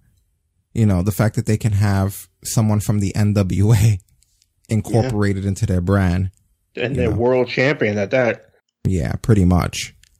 And, according to Dave Meltzer, he was saying that, you know, Scurll's friends with the Young Bucks and he wants to have a working relationship between AEW and Ring of Honor and that's his goal. And he's going to attempt to do that. And he doesn't know if it's going to happen, but those guys will certainly listen. And he thinks that that's a tough one because he doesn't know what Ring of Honor has for AEW, unlike New Japan, where you can see the AEW would get from that relationship. So if you're going to look on the bright side, a lot of people are thinking, well, that's the end of ever having Marty Scurll in the Elite and in AEW. But if you look at the other thing, maybe this is a divide and conquer situation. Marty Scurll will be the head booker. He can make decisions. Those decisions can influence being able to incorporate guys from AEW into Ring of Honor. So that's definitely not bad. You know, do you think it's going to happen? Do you think it's even possible at this point? Do you think that this is like a permanent division? Do you think Ring of Honor is too far gone? It sucks to say, but I really, compared to, like we said, what New Japan would have to offer, the different crosses you could have there, it's like, what would ROH even have to offer? I mean, the closest thing they could do is, hey, you guys can do a tag tournament and we'll let you use the Briscoes.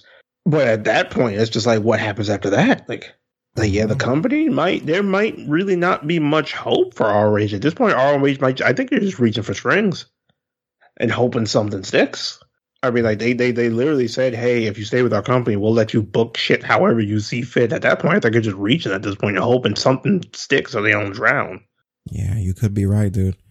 I've never, at least since I've been wrestling, at least I've been like a wrestling fan, I've never seen this before.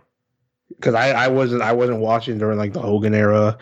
I did not really watch much WCW, so I didn't experience that. I'm seeing this and I'm like, what? He's the head booker. Nobody gets to tell him no is what you're telling me. Like, I mean, I would like to think that hopefully he's not an ash about it, you know? Yeah. But we don't even know, you know what I mean? Like, he very well at this could point, be. And it's like at this point now, ROH is going to have to deal with it if that winds up being the case. Because they were so desperate to keep him. Yeah. Yeah, for sure.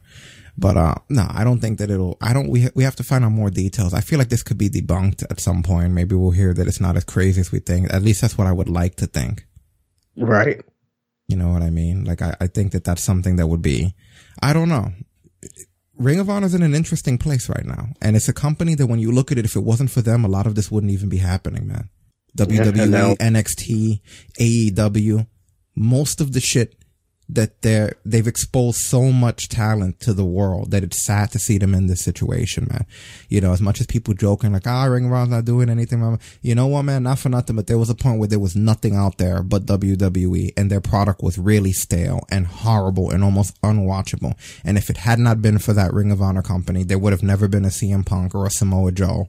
You know what I mean? For sure. You know, AJ Styles used to be in this fucking company. You know what I mean? All of this talent that went through there. Adam Cole and Kyle O'Reilly, they basically honed their craft there. Same thing with Bobby Fish. A lot of these guys got the exposure that has created the entire landscape of wrestling all over. Shoot, the Viking Raiders, another one. You know, a lot of the talent, CIMA, you know, even CIMA from Japan, you know, all of these Japanese guys, the style of Japanese wrestling itself.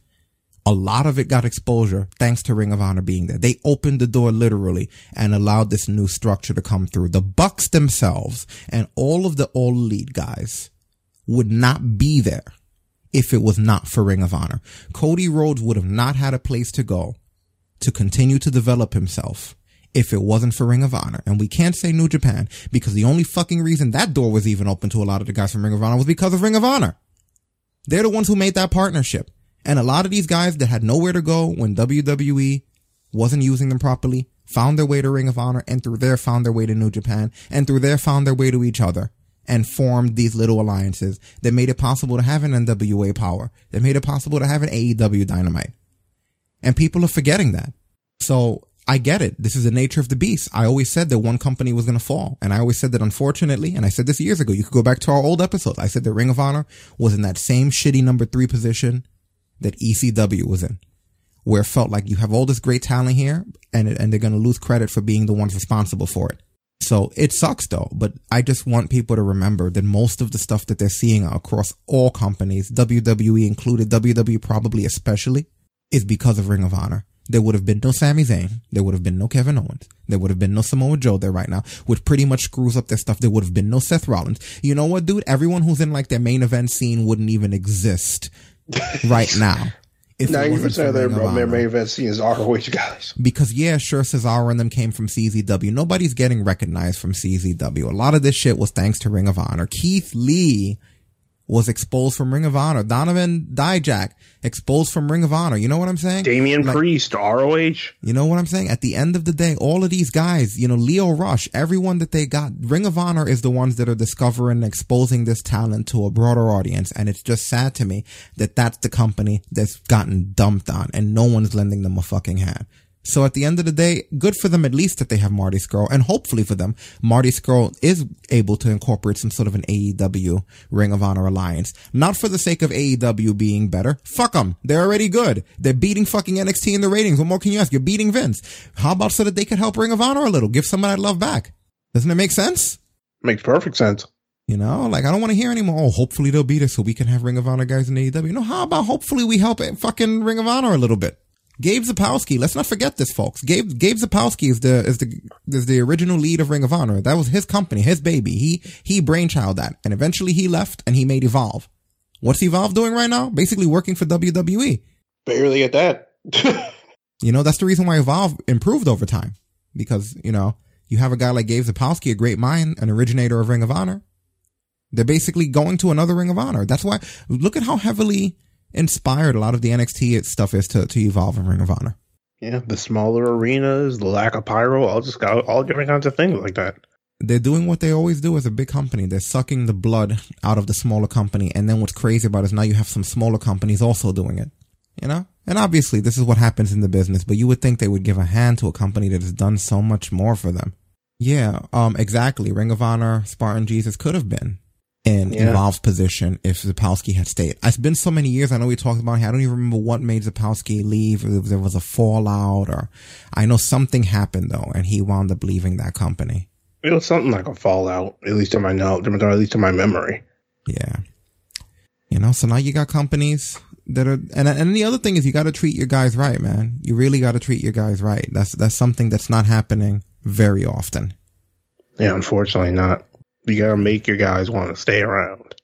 You know, just things to make them feel like they fucking matter like human beings and that they're not just side attractions is all that it takes. Look what happened the other day with Kazarian. Did you hear about that situation? His cat died? I did not. Yeah, Kazarian's cat died. And basically they sent him like flowers or something. You know, I don't even know how they found out. Maybe they heard it from the grapevine, somebody else in the locker room, but they just basically sent him flowers, and they were just like, hey, you know, your AEW family is really sorry to hear about your loss, and you know, we just wanted you guys to know that we just wanted you to know that we're here for you. And it's a small thing, you know what I mean?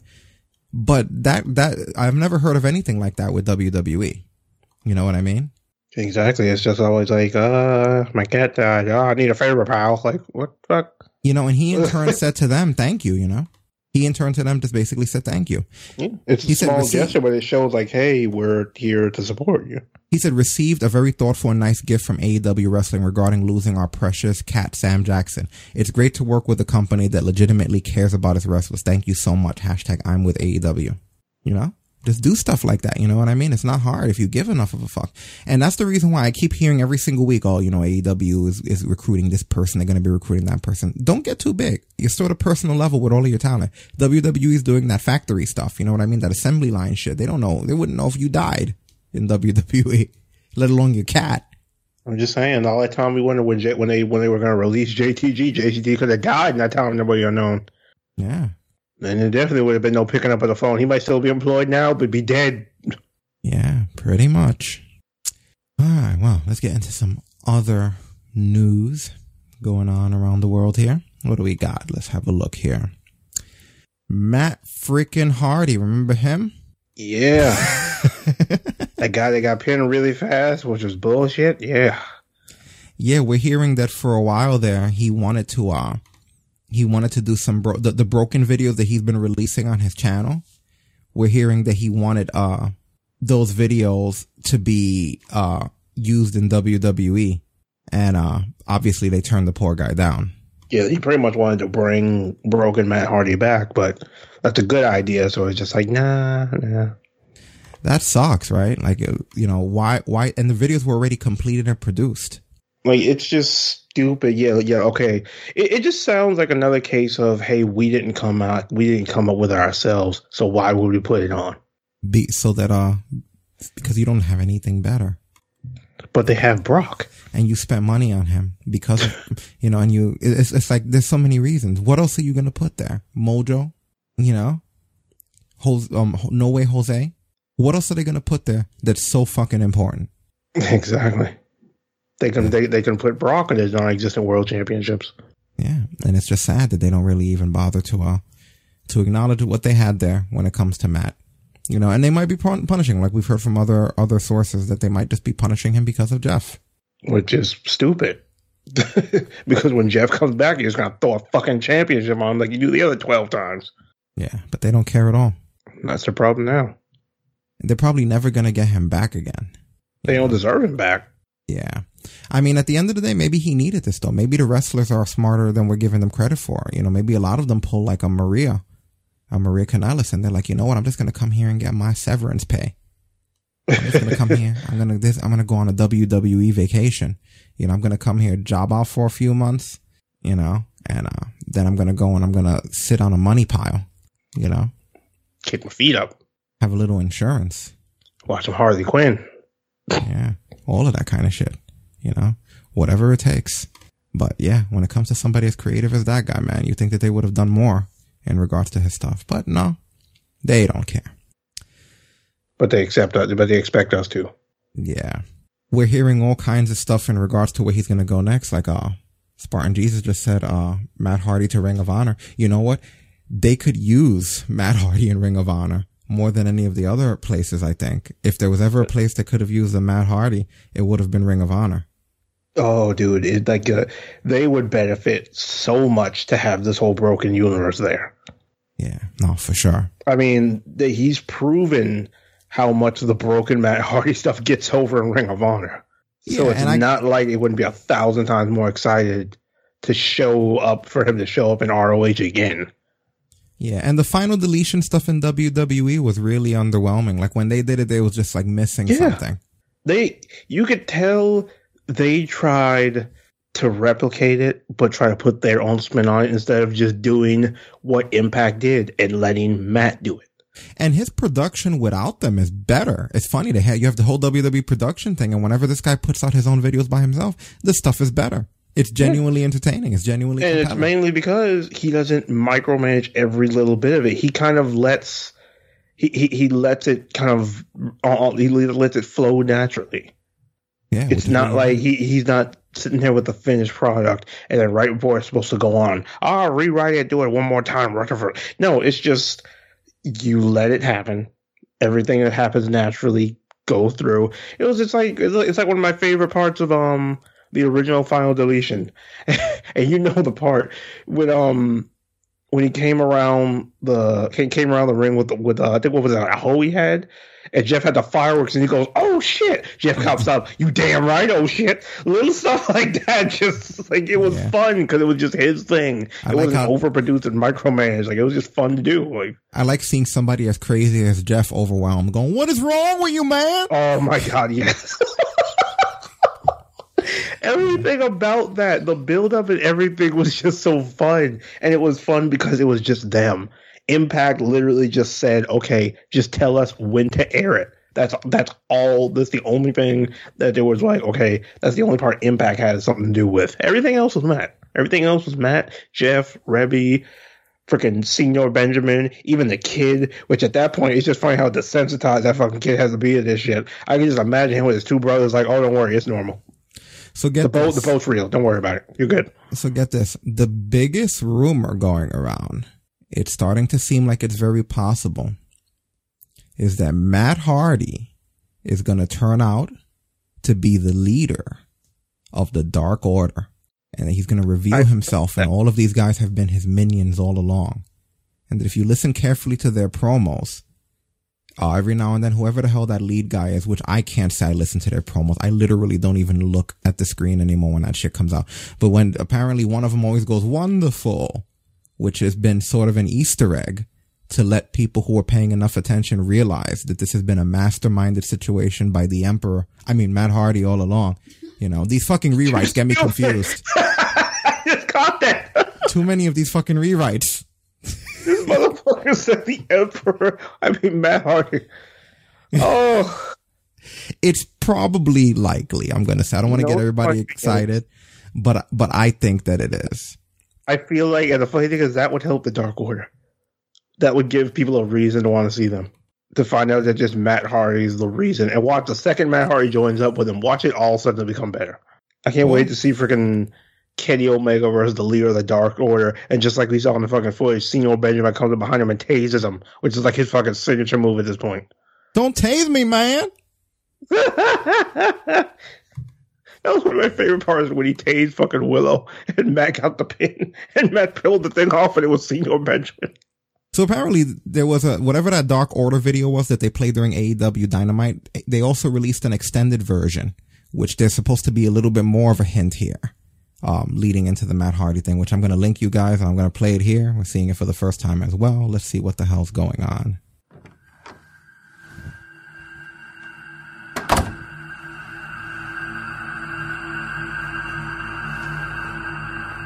It is done, Exalted One.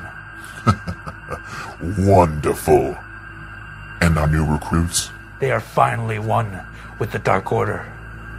The elite has fallen, and we have sowed doubt into their ranks.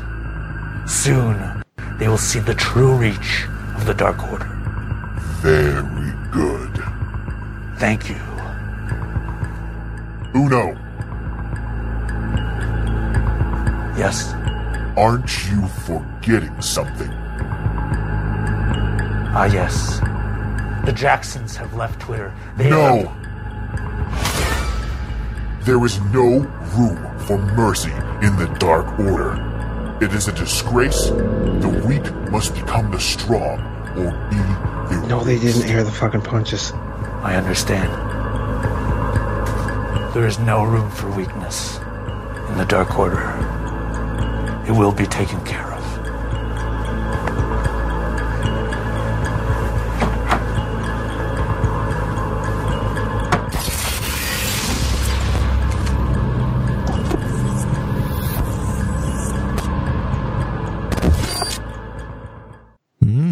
They aired the fucking punches. They aired the botch punches. I think it will work if it turns out to be Matt, man. That would be great, right? Yeah, I do like how they work the botch. I wonder if we're going to have to see one of them get sacrificed now. You know what I like about it, though? They own that shit. They fucked up and they said, you know what? Fuck it. Let's just keep rolling with it. He boxed the hell out of them punches. We about to run it in the damn promo. Fuck it. Yeah. So many y'all motherfuckers out there have sex tapes and don't be that confident. Lars. But no. Wow. So he released a new episode of Free the Delete. And I don't know what's on it, to be honest with you, but I just have it here because I figure it came out after that Dark Order shit. Maybe there's going to be more clues. Maybe we have to just keep following the clues in this story, you know? What was that? Nick! Gustavo! What the hell was that back there? How can you be so naive? Who gave the command to climb, Nick? How's that even possible? The blasphemous interactions you had with Kinnigan poisoned you, made you weak, cold. The command came from the Abomination. You probably know her from her aliases, Abscess or Abigail. Abigail? Kinnigan has always had dominion over Abomination. He orchestrated this all. Zenith is now terminally infected by both Kinnigan and Abomination, and will cease to exist past 32. How do I expel them? How do I save Zenith? You cannot. Your vessel is now open. Zenith will perish. Bury Zenith with pride. Let him die a hero.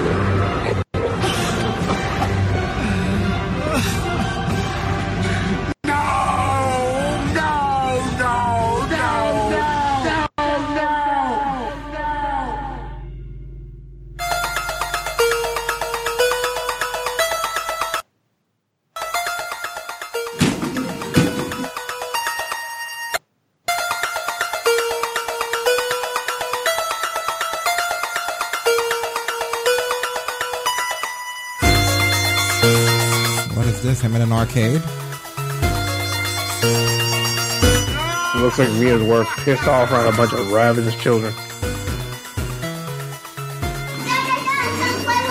I don't feel like you, King Maxwell. I'm not in a very good mood right now. I don't even think an ice cream social would cheer me up. Why? Because I'm lost. What was special is being taken away from me, King Maxwell. And as a matter of fact, I am going into the cinema to spy a film. I want to be alone.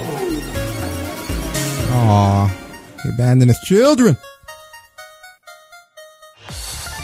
I love how how just with the bit that kid is like fucking nuts. I just want to be by myself, Queen Rhoda. Hold on. I don't know what ¿qué te pasa a ti? Pero you're over here in Google face from Axel, using it on me like you're supposed to be Mr. Man that cannot die. Snap out of it!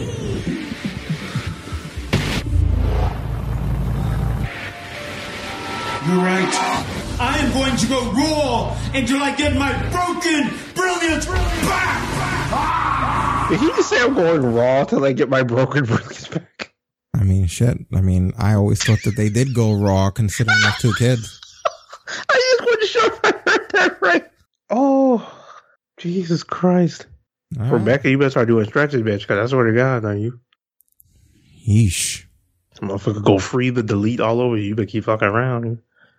Yeah, right. I couldn't stop myself. I tried to do it. I couldn't do it. I was like, you know, it is too easy. Fuck it. You barely tried to stop yourself. Yeah, I didn't try that hard. So, Kenny Omega had a Q&A on Twitter where he was asked who the face of the women's division is. And he said that they're still developing the face of the division, but Rio's proven to be an inspiration to many.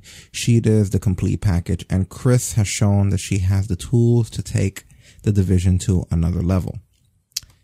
So those are the people that he has faith in. And during that same Q&A, he also said that lately most quote-unquote criticisms that he has read are incredibly ignorant, and depressing the amount of fans that have absolutely no class. And that being said, he does try to sift through those to get to the actual constructive criticism.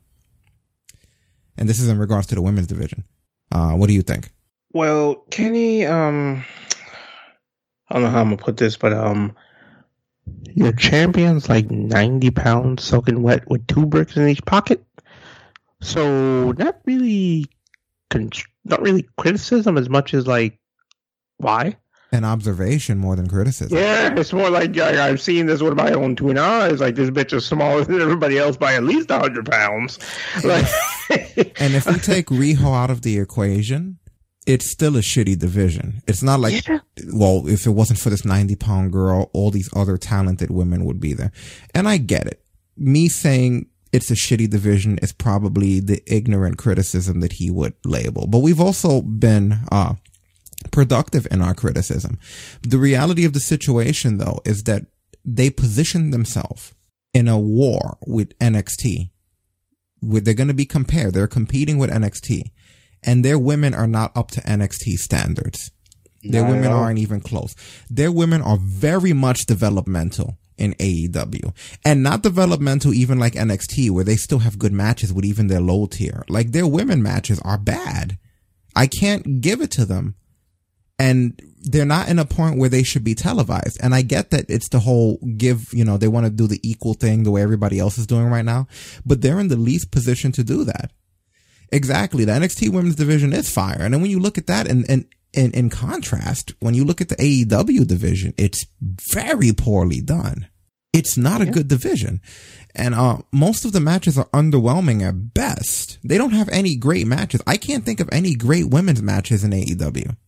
Like, some are like okay, but there hasn't been really any great ones at all. I mean, and the thing about it is, you can't always say like, oh, it's just people being ignorant and all this stuff. It's like, no, when you have fucking Riho and there are 8 million ways to die, she's one of them, against fucking Shayna Baszler and Rhea Ripley and fucking Candice LeRae, you are losing this battle every time. It's the one aspect where NXT is wiping the floor with them every single time. Yeah. And I get it. Kenny Omega is basically the one helming that division. He's the one trying to put it together. But at the end of the day, whether he's doing that or not, it's not in condition right now to be displayed, unfortunately. Like, who are their top, if you were to name their top 4 women, who would it be? Can I name Britt Baker like 4 times? If that's even in the 4, there's a problem. Yeah. And when they say top 4, not the 4 that are always on TV, I mean, literally the best 4. Whereas NXT's women's division, you give me, and first of all, no, B Priestley, that is not somebody I would brag about when it comes to somebody in my women's division. I'd keep that bitch a secret. I mean, Chris Statlander has more notoriety than most of the people that they have, and it's because she's from space. But then we look at, like, let's say name the top 4 in freaking NXT women's division. I'll do it in 3 seconds. Shayna Baszler, Rhea Ripley, Bianca Belair, Mia Yim. Boom. I didn't have to think half that time. But it's just, see, the bad part about it is, even with B Priestley, I mean, until that Evolve 10th anniversary show, I hadn't fucking heard of her. And then she's kind of damaged her namesake with the fact that she concussed Britt almost right away. So it's like her namesake is not really what it used to be. There's more negativity behind that name than anything else now. And it's beyond just the fact that she's in like a women's division that's not that good. Yeah, and I get it. Kenny Omega, great guy. He's going to be protective over his division. I don't think it's ignorant, though, even for the people that are just saying the women's division sucks. You need to hear that because they're not saying that about any other women's division. Yeah. Women are making strides everywhere but AEW.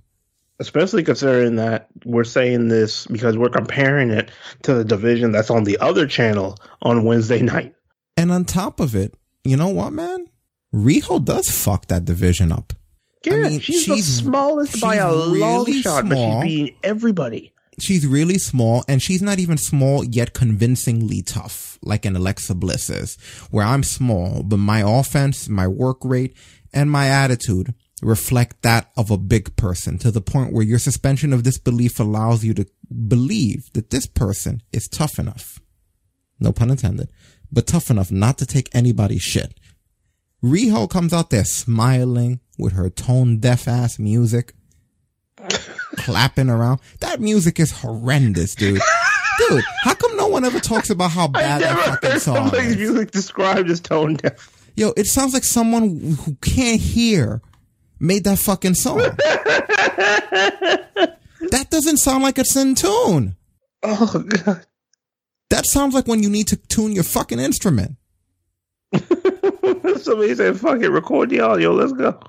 I wish I had her music here. This wasn't planned, though. I'm looking around for it. But if you listen to her fucking song, man, and I'm not just going to judge about it, but I'm just saying you have this girl coming out in a fairy outfit, basically, that's like 90 pounds wet with tone-deaf music. Sounds like Link Socorana broke when he called this fairy. Smiling like the fucking Cheshire Cat from Alice in Wonderland. Like. And her offense isn't really that good. It doesn't. I don't believe, she doesn't make me believe that she's doing things that make her capable of that. So when you're the head of your division, and she's not the only problem, but when the head of your division isn't even slightly convincing, what is there? Meanwhile, NXT, the head of their division, is a chick from Australia whose song literally starts with the words, "This is my brutality." The bitch is power bombing people off the second rope through chairs, going through War Games matches. Rhea Ripley looks like if you put her up against some of the men she kicked her ass. Like, that bitch is scary. All right. Listen to how ugly this song is, though. It doesn't, like, I think I found it. Bear with me a minute here, guys. I know I'm sticking with the song a lot, but whenever I hear it, I cringe. So there's a few times I've legit just muted the screen. You know what sad part of this might be? I think this is the first time I'm actually going to have actually listened to it, because now that I think about it, subconsciously everything just goes mute right when this happens.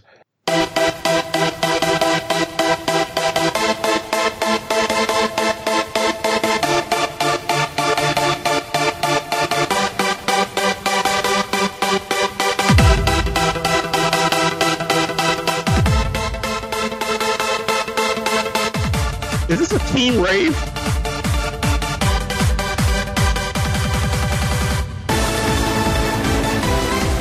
Oh, God.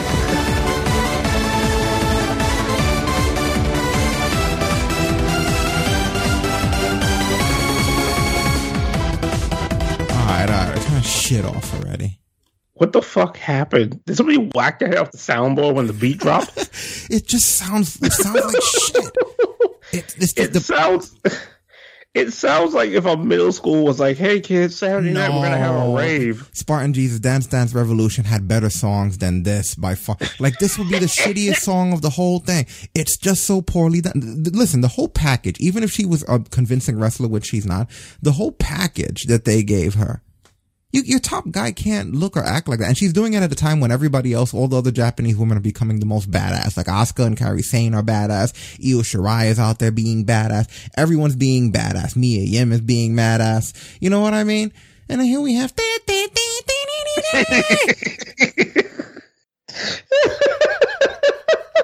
Holy shit. Listen to that last part for a minute, man. Like, what happened there? It sounds like someone who missed the high note.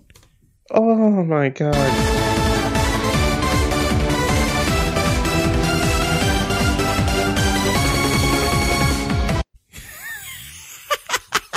Like, and you know what the funny thing is? Just to solidify this comparison, just so we can really let this shit sink in, and give me a second. I'm sending it to you just a sec.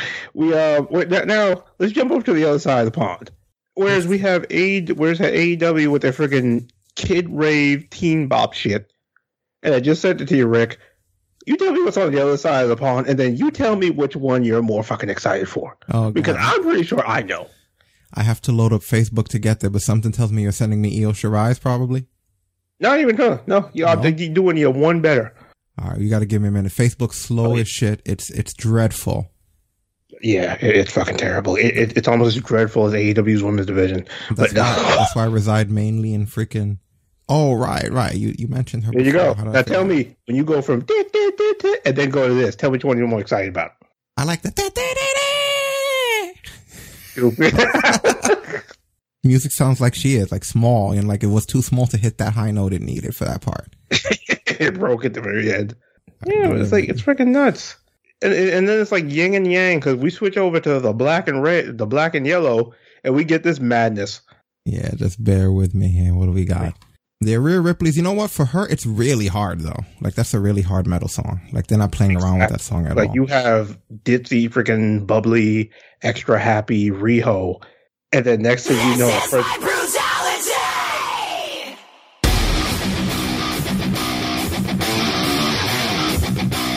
I'm ready to punch everybody with a ring next to them. This is mine!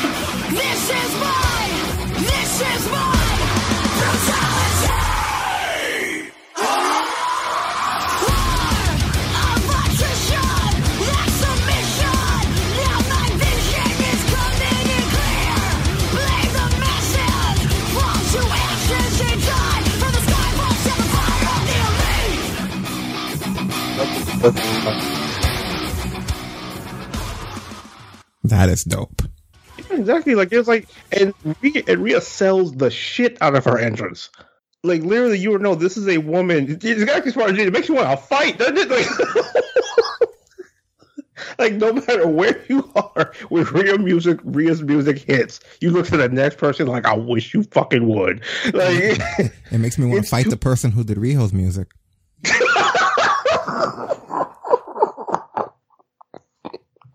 Like, it's too completely, like, I'm sorry, Kenny, no offense, dude, but when you go from to this is my brutality. You know what the worst part is about her?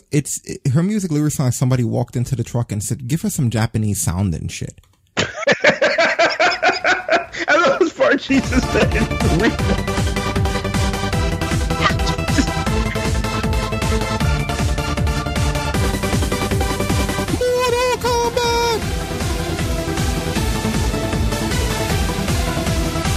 It is bad. Rio's music sounds like a shit, like if an anime came out with a video game and they couldn't get the license to the regular music. It sounds like it was made by someone who knows nothing about Japanese people. Oh my god! No, this isn't even Dance Dance Revolution. There's the second person who said that. No, Dance Dance Revolution has way better music, you know, than this shit.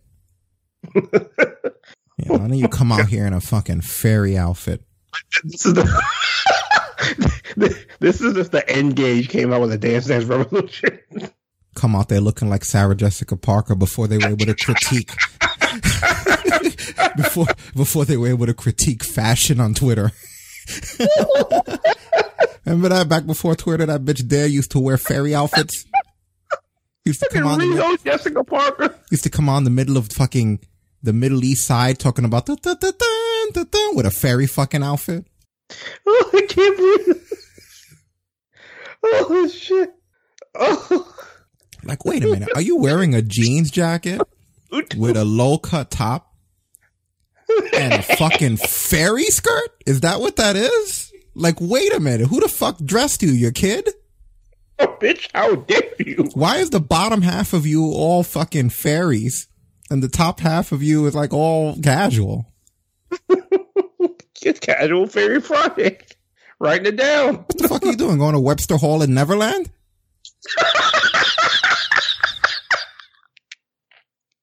Oh. There used to be outfits in that show that just made it look like they just wanted to see what they could get away with. It was like, it's not bad enough that she's just middle-aged. You know, we want her to be middle-aged and a fairy. Oh, God.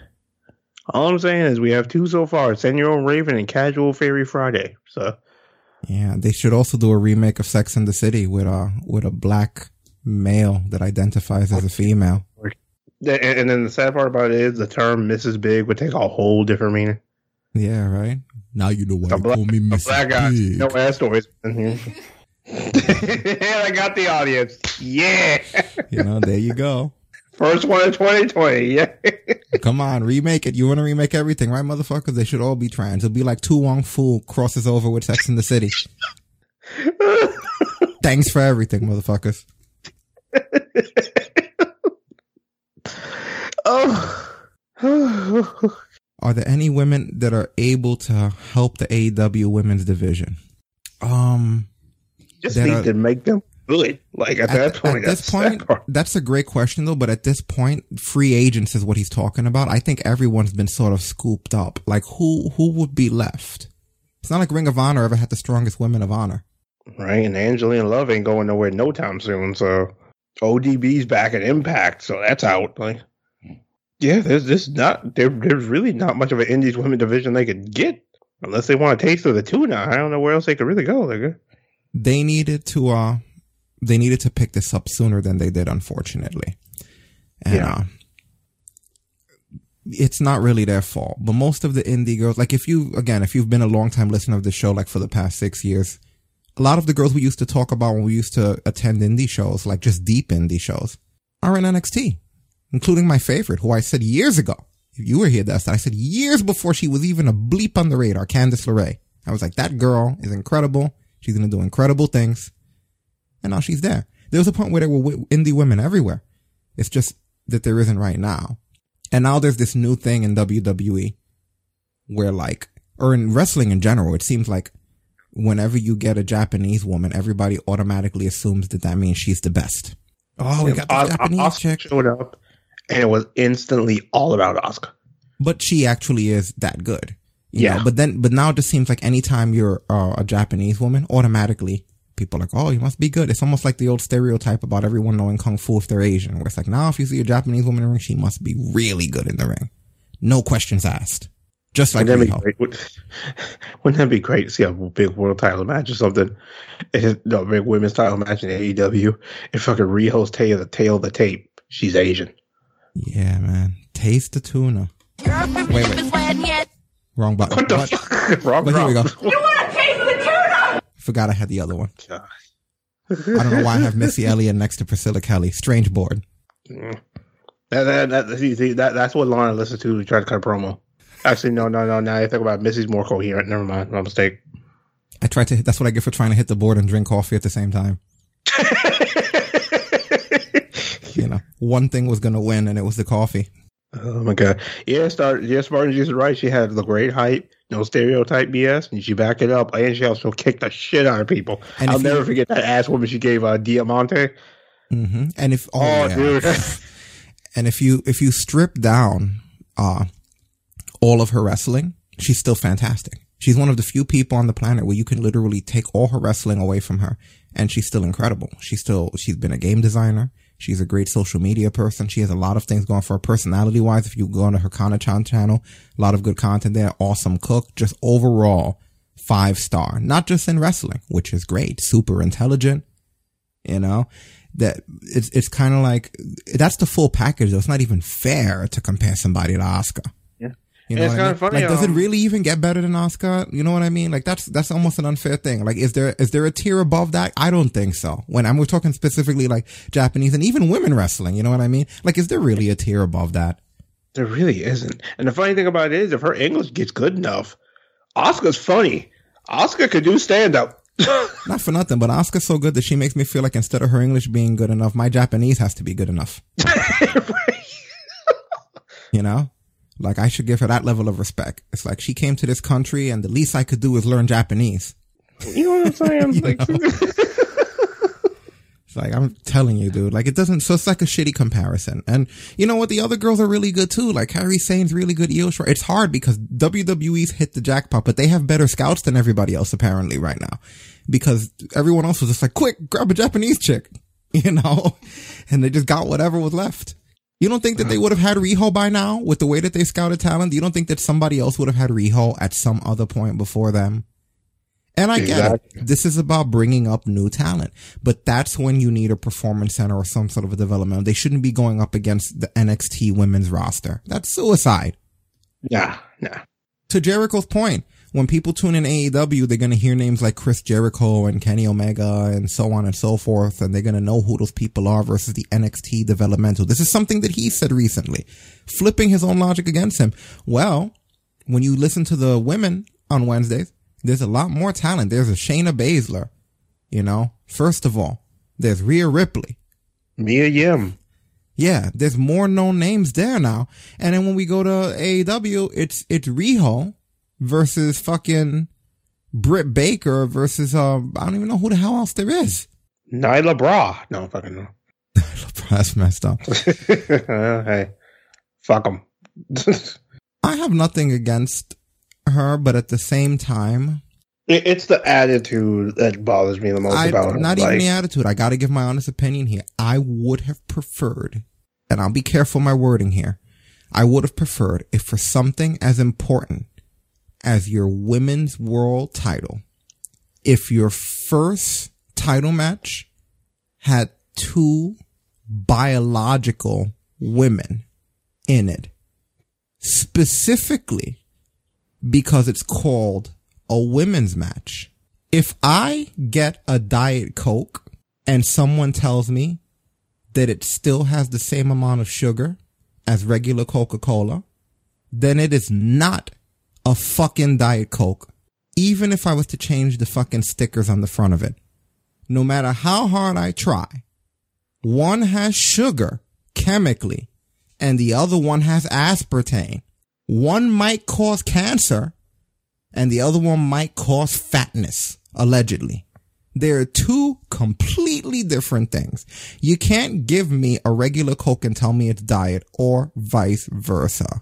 That's the way that I'm looking at this situation, where it's a women's match. Women physically are not the same as men, and I've said this before. So at the very least, if you're going to try to have that representation bullshit and all of that other stuff, at the very least, how about the first match just start with two people that began biologically from the womb out the vagina as women? Call me fucking old fashioned, but I think that would have helped than for you to have a 90-pound wet woman beat someone who biologically is arguably superior. And like Spartan Jesus pointed out, to make matters worse, Nyla isn't really all that great in the ring. Even if she was going for a male title. Still wouldn't be my vote for champion. She's not good in the ring. Even if she went up against Tessa Blanchard for her Impact World Championship, Tessa Blanchard's better and will probably fuck her up in the locker room too. Fucking Mark said, last one for the night. That's my mama starting Nyla Rose. I'm fucking done. Oh. Wow. At this point, Spartan Jesus, it could have been anybody versus Riho. Like, the sad part is, like, I don't know if we might still be in the same position we are now. Oh, man. Yeah, you know. I kind of want to see that. That's my mama starting Nyla Rose.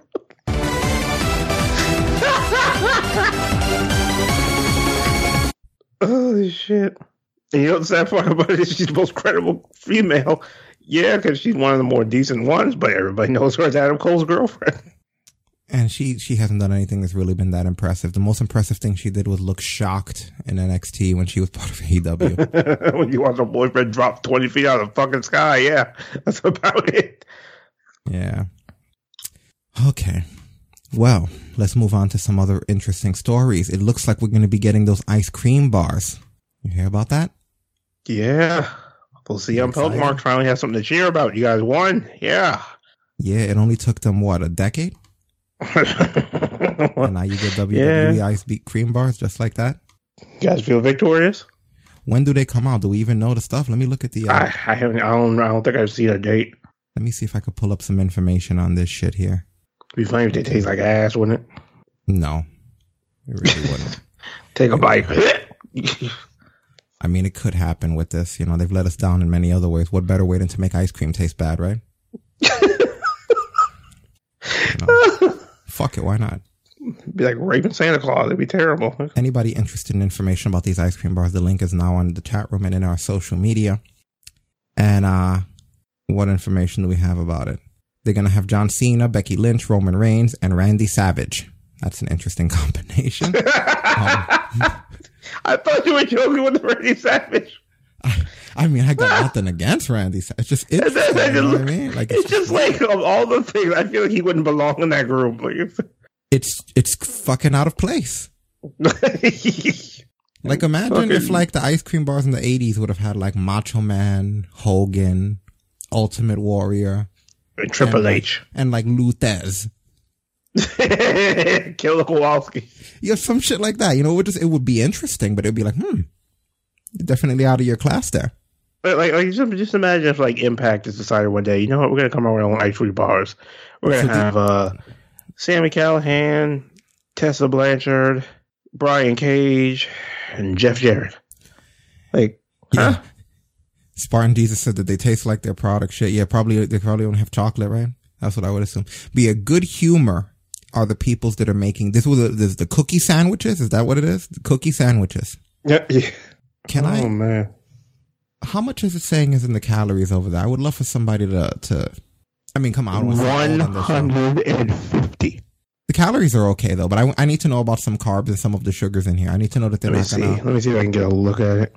Yeah, I need to know that they're not gonna slip something in that it doesn't belong there. Don't Nyla my ice cream. I can't see the calories, but I can't fucking believe you just said don't Nyla my ice cream. Give me the real thing. That's fucked up.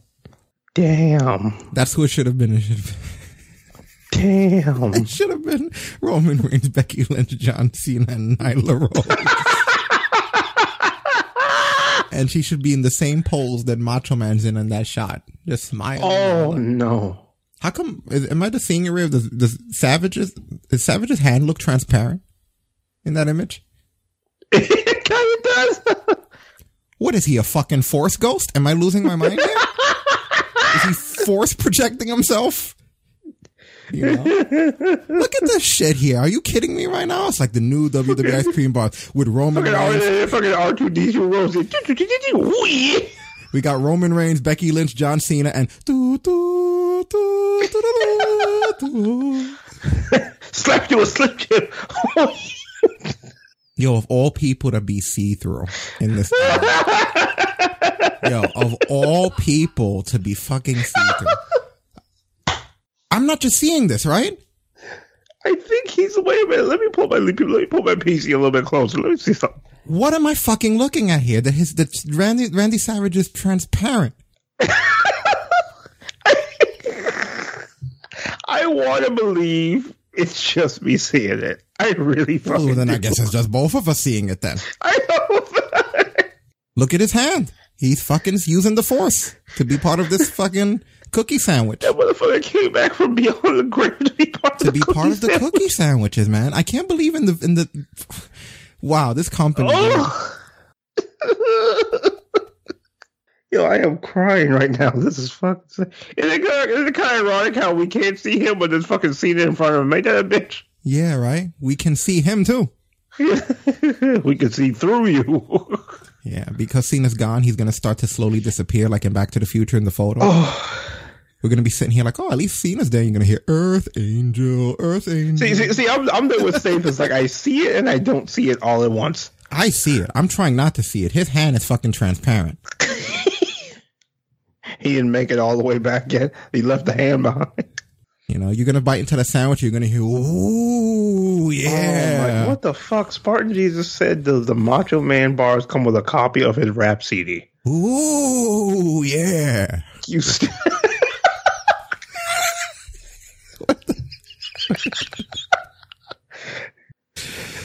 What the fuck, dude?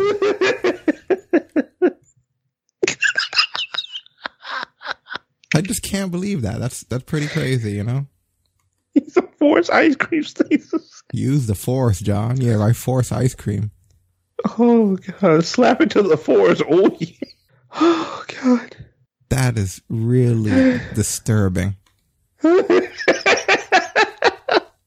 What the hell was that?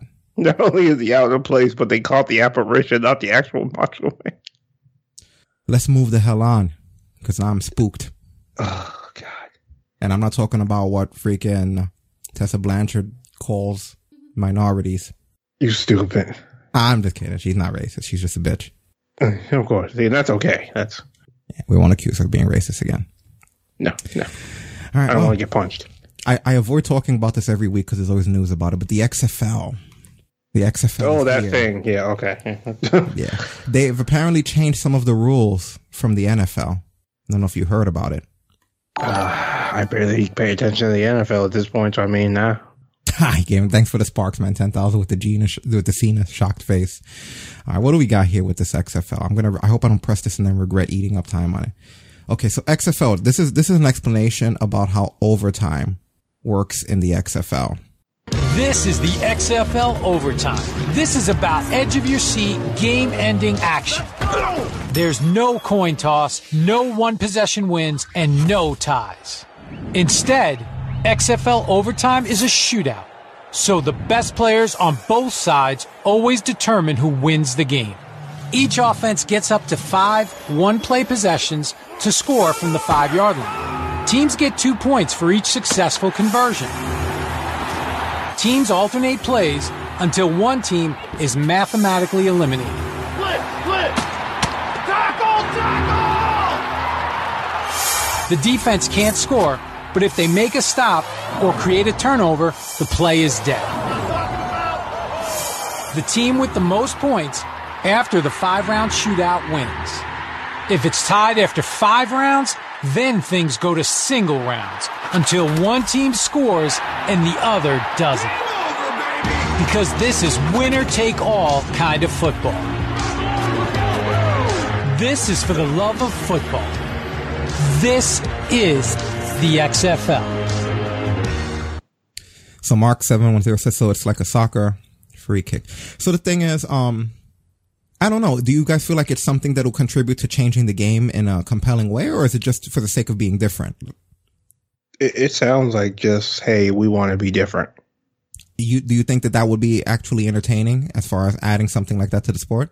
I think once you see it happen a few times, you actually understand what's going on, maybe. But because I was sitting there like, I guess I could follow along with this. But then again, I mean, it's hard to say at this point because let's be real. We can't act like the XFL doesn't already have a little bit of like a stench behind that name because of how much it bombed the first time. So it's like nobody's excited about this thing a second time around. So. Yeah, maybe. I don't know. It's like I said, they're trying. At least they're trying. I don't know. I can't believe that they went into this again. So Mark said how the Saints lost 2 weeks ago. They might want that in the NFL. Depends if it turns into blitz, the league style play. I hope someone knows this game. All right. So there's also talk of them changing. They have a double forward pass now, which I'm going to check this out here. We won't play all their videos, but these were the 2 that were on the sheet. So let's go to this freaking double forward pass.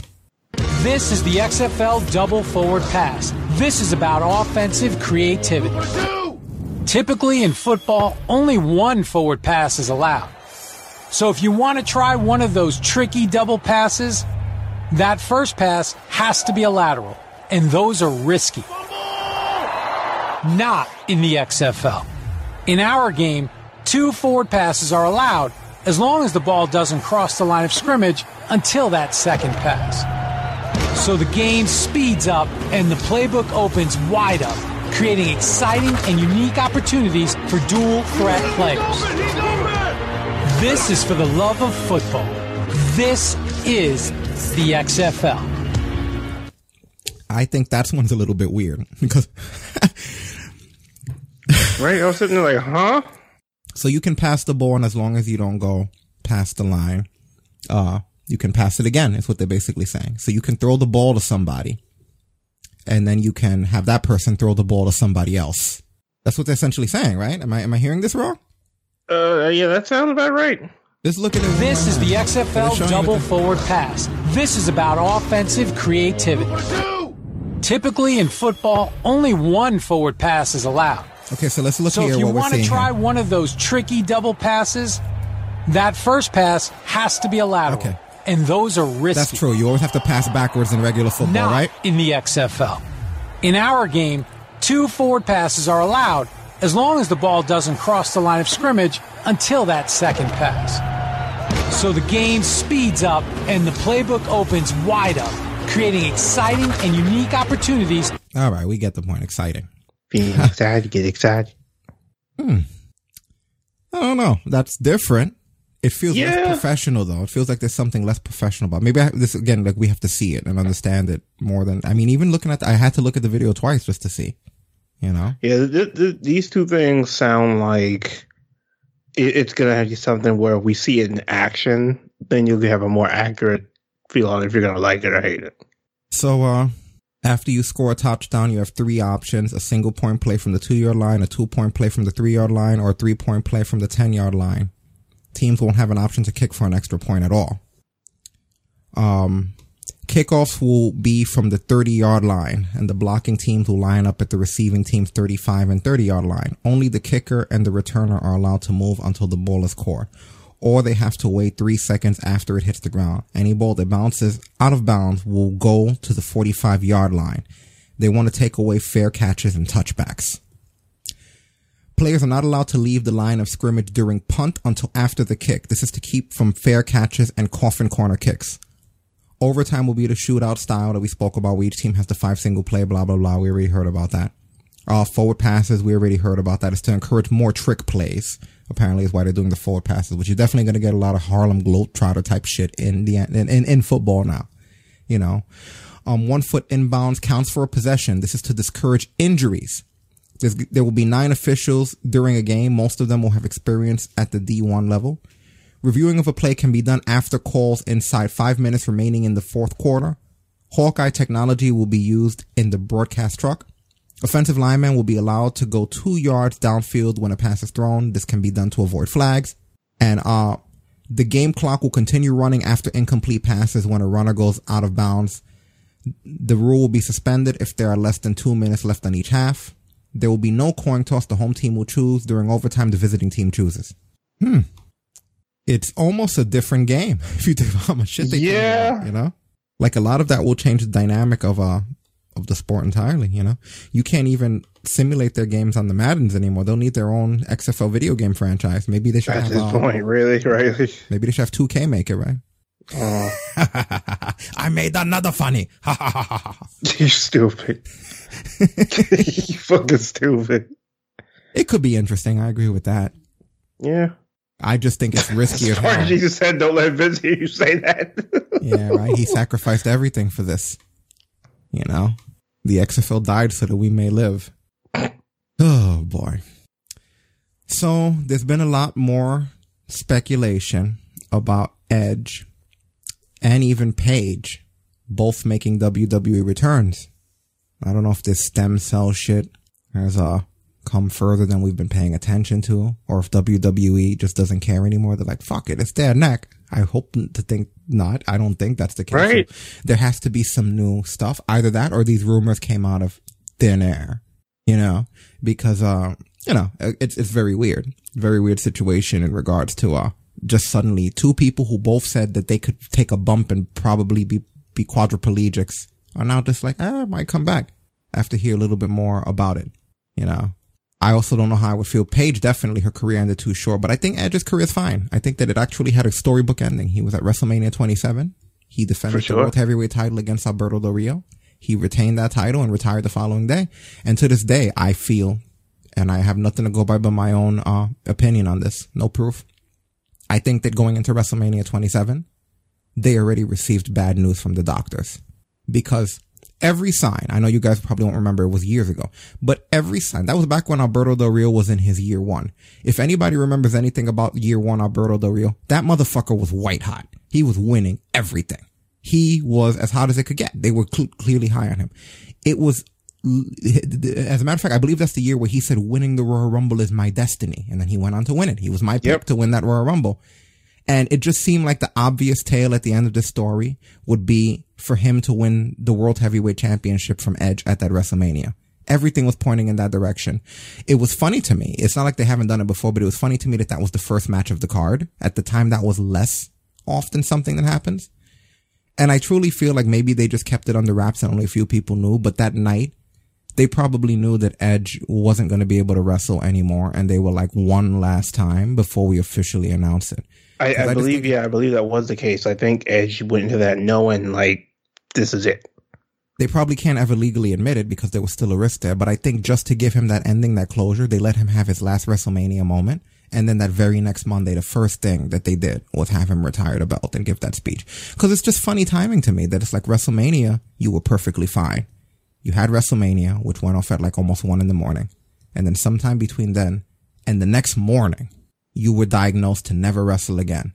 Wasn't the next night, because I woke up that morning to the news, I remember, that he was going to be announcing his retirement last night.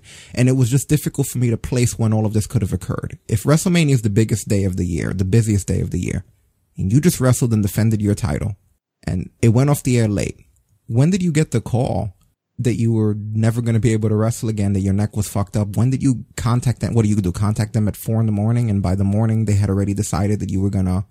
It's just strange, you know. I'm not saying that it's not possible that happened. I'm just saying that I feel like that ending had a lot to do with the fact that they probably knew he was done. If they didn't know for sure, they probably had an idea, and that's the reason why they let him retain. That being said, he had a storybook ending. Really cool. went out on top, came, had a big speech, mother hugged him, you know, big celebration, all this shit.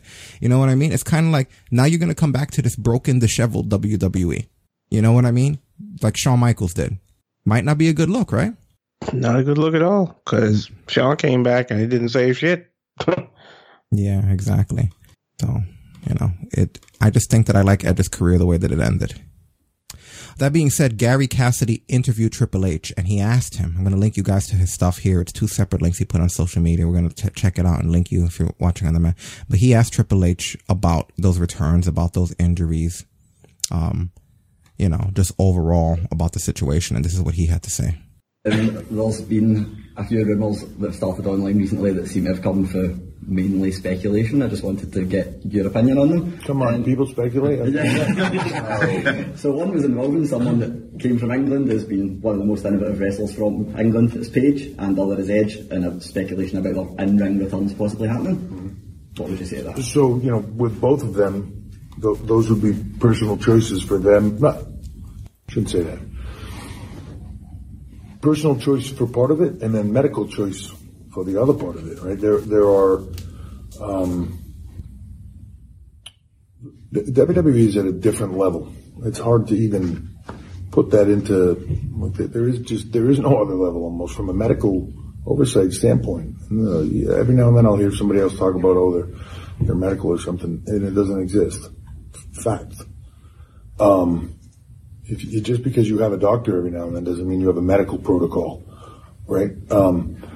So for us, there's certain parameters. When we believe that it's not in your best interest, we put the human being first and their health and their long-term health. The life goes on for a long time after this ends. Especially now, you know, the style and the physicality has increased dramatically. So when you get to a place where at some point we're telling you medically not in your best interest, it's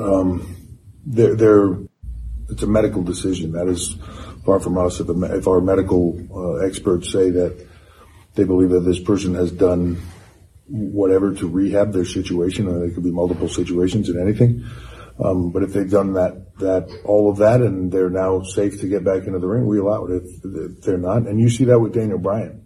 None of us ever thought Daniel Bryan was going to step in the ring, at least not for us. And that was a question for him.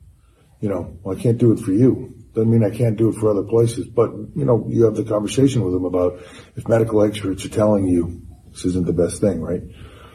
But he worked extraordinarily hard for a long period of time to get himself back to a place physically where medical teams, the same people that disqualified him, were willing to say, yeah, okay, now I feel like this is a safe return.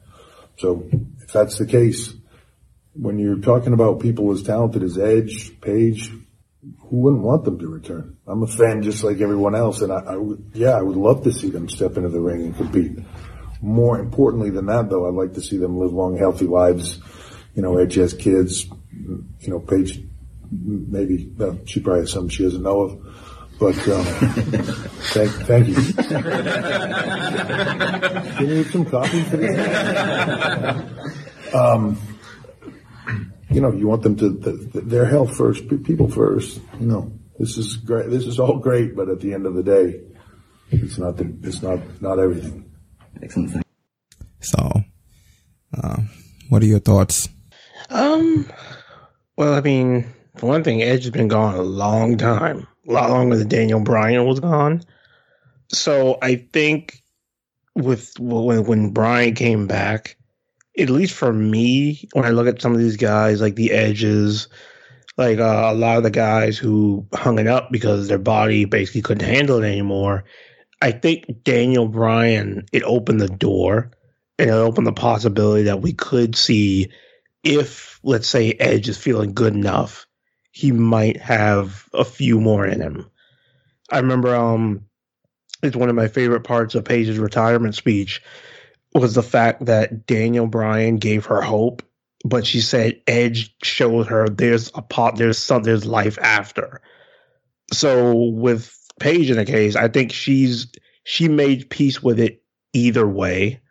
But I mean, with Edge, it's a possibility. I mean, just like Spartan Jesus just said, Edge looks incredible. That man looks like he just hit his prime. So I think if it ever became a point where they would both decide to come back, or one or the other, it one of those things where I think they'd be 100% sure. But I mean, I'm right with you when I say when you feel like Edge had that storybook ending. But it's one of those things where it's like, does it always kind of bug him that it ended like it did? Because I mean, that neck injury snuck right back up on him. But he dealt with it off and on for years. But it's like it ended how it did, with him on top as the world champion. You know, but it's like, how long would he have been able to go if it didn't sneak back up on him again? Who cares? He ended as beating the main villain, being the champion, getting hugged by his mothers, and going off to the mountains like Ryu. Good job. Call it a career. Then you got to be a totally awesome podcast host and all this other shit. You know, don't risk yourself right now. Product's not worth it. Yeah, I mean, if it was a credible company, yeah, maybe, but we're hearing it is going to be a Rumble appearance. That's going to be. We don't know if there's anything after that though. Like, it might just be a Rumble appearance. Yeah, that's also another thing. Like, if he wants to come back, is it just for like one last dance in the sun, or is it like a comeback? But I think just maybe a pop up in the Rumble, that'd be fine. Get the Rumble pop, get to be in there one more time, get to hear the pyro go off one more good time, and then that's it. You're done. Yeah. Well, he's hoping. By the way, guys, I wouldn't mind seeing him in the ring one last time. I just think you got to be really safe about it, though. Yeah, for sure. And for anyone that was wondering, the price of those WWE ice cream bars is between $3 and $5.29, and they're going to be available in April. So we're probably going to tell you what, during the WrestleMania weekend, we'll eat them on the air. Taste test. There you go. Perfect. Now we got it all scheduled out in celebration. And if you hear a thud, that means one of us died on the air because they taste like shit. Exactly. So we'll basically take one for the team for you guys. Can't say we never did none for y'all. Mm-hmm. Definitely can't. According to Meltzer, he said that Io Shirai is not necessarily happy in WWE currently. We spoke about this a little bit last week. Possibilities being because she was making more in Stardom, her fiance Evil being in Japan. Just figured I would update you guys about the fact that now we're hearing that she's not happy there. So, don't be surprised. They got to make her happy, man. I don't want to lose Io Shirai. They don't have a choice at this point. Like, I think they're going to lose her no matter what, but at least try so that when it happens, I won't hate you. Like, I'll be like, well, they offered her everything. They offered her to be the head booker of all of WWE. And she still didn't want to take it, Because, I mean, that girl's going to be a star no matter where she goes. Yeah, absolutely. All right. Well, next bit of news. Basically, what was the show that The Miz was on? The Miz was on, and I actually saw it too. It was either, it was one of those shoot shows that they do, not a WWE is known for. It was either Backstage or Raw. Maybe it was The Bump. Or The Bump, one of the two. Miz basically made a comment where he said, something like, sorry that I didn't quote unquote change the culture. That's a reference to CM Punk's first appearance when he said, just when they changed the rules, I changed the culture, which was a bad line, by the way. It was a bad line. Yeah, terrible. Nothing changed. And CM Punk responded to saying, go suck a blood money covered dick in Saudi Arabia, you fucking dork. And then later on, deleted the comment. I swear to God, I wish Twitter didn't have a delete button. Because some of y'all have to be saying some off the wall shit. And they'd be like, no, delete. There's speculation that Fox had told him, dude, that's really tasteless. There's a lot of bad reasons why that's terrible. It's, if we're going to go by today's culture and how sensitive everybody's is, and I wanted to dissect that using that logic, then it's basically, framing homosexual sexual acts in a negative, image, as well as throwing Saudi Arabia under the bus, a place where WWE has business. That being said, CM Punk, for a guy who acts like nothing bothers him, it's becoming quite obvious that every little thing does. It's weird to have that persona of nothing bothers me that these stupid marks say and what the fans say, and I don't give a fuck about this, blah, blah, blah. And shut the fuck up right now. And it's like, I'll fucking kill you. I eat you and you cat, bitch. Like, no, calm down. What I mean? Like, it's kind of like things bother him. Yeah, like Stacey said, he's the new bread. He's the bread of this generation. Things bother him more than they bother most people. And he has knee-jerk reactions to things, And damn, his attitude. You know what I mean? Like, it's hard. It's difficult to like him. It's really difficult to like him when every time he's in the media, he's just so fucking nasty. Yeah, like, dude, have a sugar cookie and calm down, bro. Like, it's not that serious. He made it funny. Okay, fantastic. Yeah, like he comes up in the news almost every week, and I kind of spare you guys. I feel like we're the kind of show that I don't want to just, you know, bring up bullshit. This to me was something worth bringing up, but it's just to the point where every time he says something, it's like the news cover it. And you know what? You don't hear me on this show very often talk about things that Stone Cold says and The Rock says and CM Punk says. And don't get me wrong, all of the legends say stuff every single week, and I have to basically flip through all of that stuff and filter through, because a lot of it is dirt sheet clickbait. They just give you stories that are for the sake of clickbait. Legends are always going to be interviewed every single week, and at the end of the day, they're not in the spotlight, and a lot of them are not in the spotlight by choice. So I prefer not to hear their shit. No disrespect to the legends, but I don't want to hear Shawn Michaels or Stone Cold Steve Austin for the 100th time explain why they could have another match but probably won't have another match. I don't give a fuck. I'm not really interested anymore. I'm trying to focus on the wrestlers that are here. You know what I mean? It's kind of like, imagine if all these years, every time there was a new Star Trek, Patrick Stewart was like, you know, I could still be captain right now, but I'm not going to do it. You know, then you could always just not fucking do this interview. I don't need to hear that you could, but aren't going to do it. You know right, what I mean? Show up the day when you are going to be the fucking captain. Then I'll talk. Imagine if every single time there was a new Marvel Cinematic Universe, Tobey Maguire was like, you know, I used to be Spider-Man.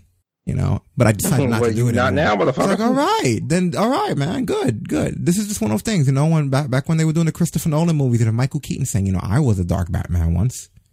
Maybe I'll do it again. There's nothing stopping me. I'm healthy enough to be Batman again. I'm physically fit. I work out every day, but I just think that it's time for the younger people. Yeah, me too.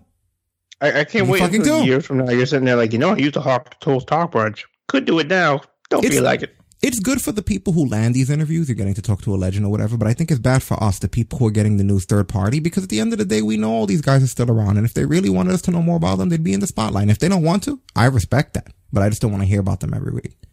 CM Punk's also falling into that category, even though he's a lot younger than most legends, where it's like all of these people that are not directly and have no intention of being directly involved in the business. Now everyone has a podcast, so they all talk about what they used to do or what they could do now, but consciously choose not to. Like, I didn't know. I didn't know that you used to be a wrestler, and I didn't know that you could still do it now, but you have said no. Thought I was going to see you on SmackDown this fucking Friday. You know? Lying. What? It happens too often.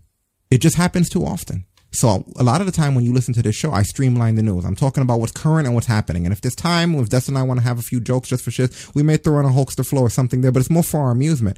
Where it's like, it's not urgent to hear what the legends are doing or that they're thinking about coming back or that CM Punk's angry all the fucking time. You know? Do you want to go over any of the Impact stuff? The Impact, they're hard to kill. Do you care about that entire card, or was the main thing that you needed to talk about Tessa was the star of that thing. That was really the only talk going into Hard to Kill, as it was that Tessa Blanchard was challenging for the World Championship. I don't have the card in front of me to even say if there was anything else. I'll try to load the card up so we could just take a quick peek. Yeah, you know, at least take a glance at it. Okay, let's see. Is this the card over here? Oops, wrong button. You fucking... That wasn't the card. Yeah, that sure as hell wasn't a fun card. That was a card. Wow, I am disappointed. Yes, Margis, I heard about that. I don't know. Could be. Maybe. You mean about Brian Cage joining AEW?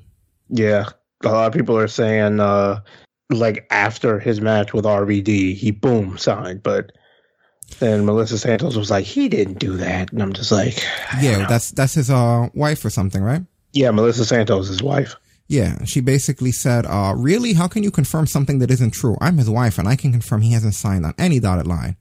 And then basically a fan said that people should wait for an official announcement, and she said, exactly, and when he finally signs somewhere, be it AEW, Impact, etc., we will let you know. People trying to get ahead of the actual facts is not cool.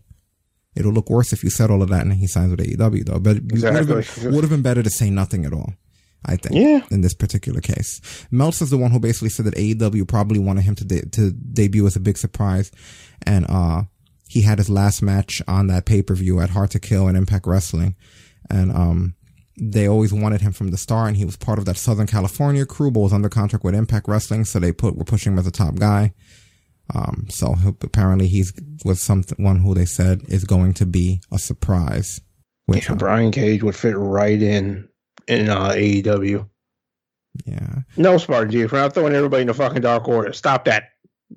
Yeah, everybody will be in the Dark Order. We won't be able to tell that it's him, even though like his fucking muscles bulge out of the hood or whatever the hell they have him wearing. You know. I'm trying to bring up a card here so we can have a look at what we have here. You had Madman Fulton against Ken Shamrock, Moose versus Rhino, Rob Van Dam against Brian Cage, Michael Elgin against Eddie Edwards, The North versus Willie Mack against Rich Swann, Taya Valkyrie versus Jordan Grace versus ODB, Ace Austin versus Trey, and Sami Callihan versus Tessa Blanchard. I'm not really going to go into results. I mean, unless you guys really want. I don't want, so I'm going to say assume you don't want. The only thing I could pick, I actually discovered it earlier today, the clip of the last bit of the main event if you want to check it out. You'll need to give me a minute to cue that up, but something that I wanted to show you guys was the new X Division title was apparently displayed. So we should bring that up on the screen so that they could get a good look at that. Yeah, it looks like that's what the theme they're doing. They're just changing the colors of all these belts because the designs haven't changed. It's going from the blue to the red now, which, I mean, they look great. Like, the X Division title's always been one of the best looking titles in that show.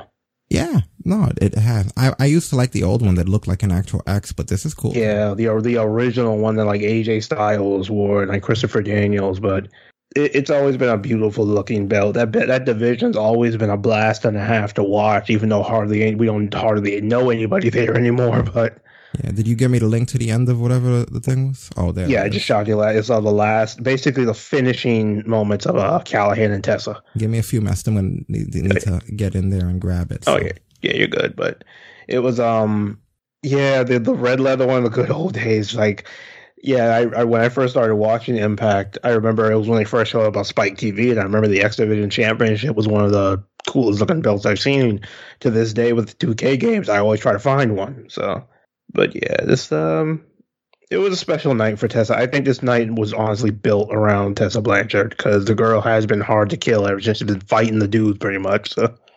Well, good for her. Yeah, I'm trying to get this up here. Oh yeah. The best part about that from seeing that clip was the reaction, like just every reaction in that building. Everybody was ecstatic for that shit. And it's like, despite what you feel about Sami Callihan, I mean, the fucking guy put her over. Which, with the personality of Sami Callihan, I'm just like, wow, okay. I mean, if anything good's come of Sami Callihan, it's that he put some chick over for the Impact World title, I guess, if I had to choose something. Yeah, because he could have just been an ass and been like, nah.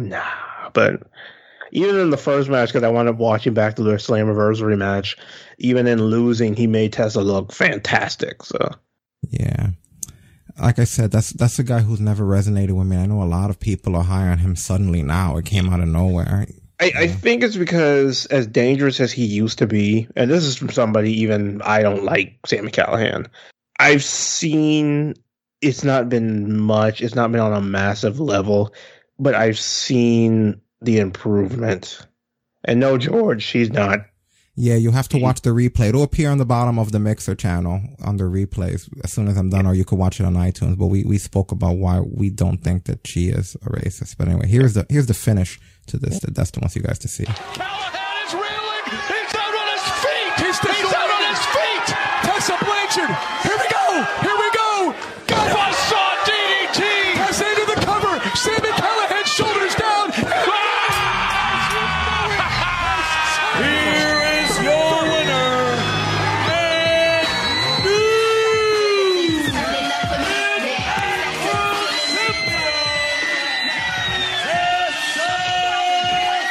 new life as we know it. That is a scary still shot. Right? Is that guy the screenshot?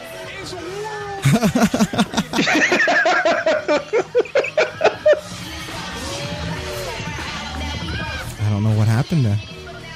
You're sending me messed up links, man. I don't know. It was working. History being made. Even more rarely do you get to live. The station said WWE camera. But I mean, yeah, it was a big moment for her for sure. Like that was real emotion too. That wasn't just like, oh, I won the world title. That was like that girl knows she just changed everything. Very, very cool. And hopefully we don't have to hear too much about it. This racist. I feel like we're always in here talking about different racism, different kinds of racism. So, whenever we have to do it. You know what the thing about it is? I thought about it, especially when we compared it to the Taylor Hendricks thing. I wouldn't be surprised if just like the whole Taylor Hendricks thing, this is the only time we hear about that shit. Because there's not going to be any time where they can now ruin something for her. Because, like I said before, you didn't say shit in 2017, so clearly, like you said, you put your career first, so you don't get to just bring that shit up 2.5, 3 years later. Exactly. They brought that up just to try to ruin that night for her, and they didn't do it. Nope. And like I said, the timing of it, they were watching their own careers. But Impact announced their next pay-per-view. With all the other stuff going on, I don't want to have to worry about, every single story out here. But good luck to Impact Wrestling with their Rebellion pay-per-view. Yeah, for sure. They like we said before, that company has managed to stay alive through everything. So I can't not salute to them for that. Yeah, absolutely. All right, holy crap, do we have to wrap up here? We're going to talk about ratings a little bit. AEW did 947,000 views, 0.36 in the 18 to 49 demographic, versus NXT 721,000 views, 0.19 in the 18 to 49 demographic. So AEW is starting to beat the crap out of NXT. Back to the winning ways, and nobody can pull the excuse of a tape show this time. It wasn't a tape show. There was no holiday. There was no Christmas. They went head to no fucking head and smashed them. This was head to head, 947,000, almost 1 million views versus NXT 721,000. They're beating them. They're beating them definitively now. So, and this is the first time since they've been doing like live head to head that somebody's almost tapped 1 million. This is the closest thing. This is close as either side to come. Yeah. And Kenny Omega and Hangman Page against Private Party, which was the opening. At that point, they were at 1,013,000. So, whereas NXT at that point was at 818,000. So, right there, you can see exactly what happened. Exactly. They said that AEW averages 1.2 million viewers each week. And this is when you're looking at viewer 7-day habits. So for a week, we're talking everything, not just live. They're reaching 1.2 million. So they're doing very well for themselves. Yeah, they're doing good. Yeah, they're doing very good. They said that the December 23rd Raw did 203,000 viewers in Canada. SmackDown did 129,000. I believe AEW beat both those numbers in Canada. So in Canada, even Raw is not safe in his ass whooping.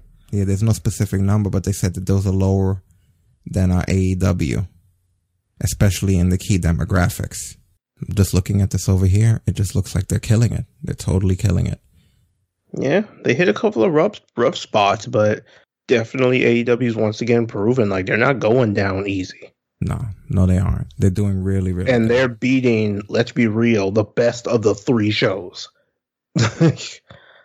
And that's it was like I said before, the only reason Raw and SmackDown get viewers like they do is because NXT is because AEW isn't on Monday or Friday. Yeah, which by the way, SmackDown is up this week. They did 2.503 million viewers.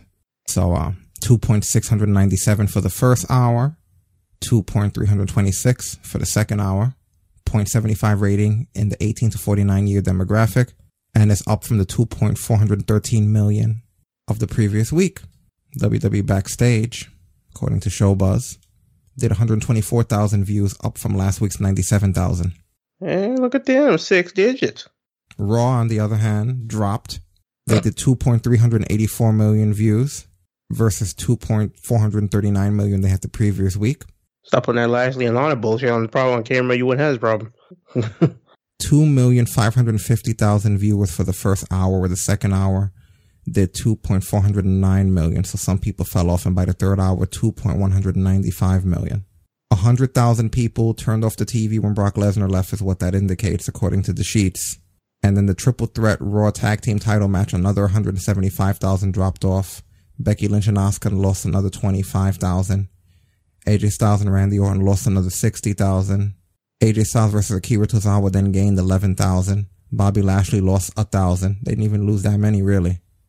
AOP and Seth Rollins versus Samoa Joe and Big Show and Kevin Owens gained 138,000. You can look moment to moment, and that's what makes their jobs so stressful.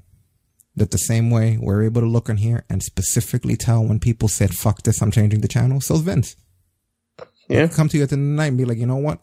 100,000 motherfuckers changed the channel when you came out there because you did like shit. I hate you. You know, that's what happens, right? Isn't that what happens?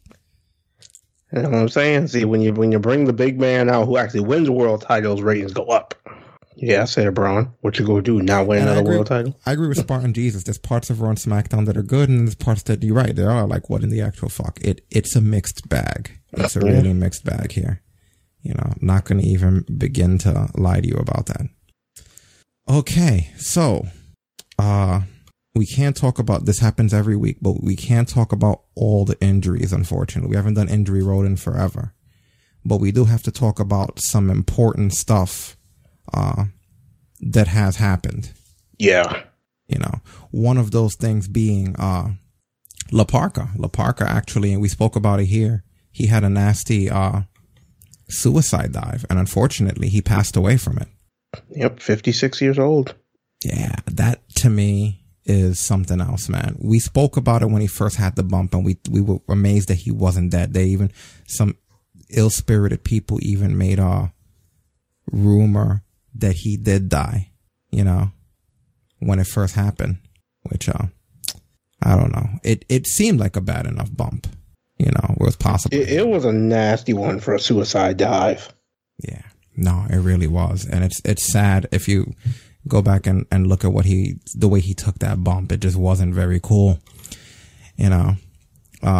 This was at the 64th Lucha Libre Chaos Lucha Libre 64th anniversary Real Coliseum in Monterrey. Yeah, they said he had neck and cervical fracture and was unable to talk or move his extremities. He did eventually get the ability to communicate and regain some feeling, but that's about as far as it went.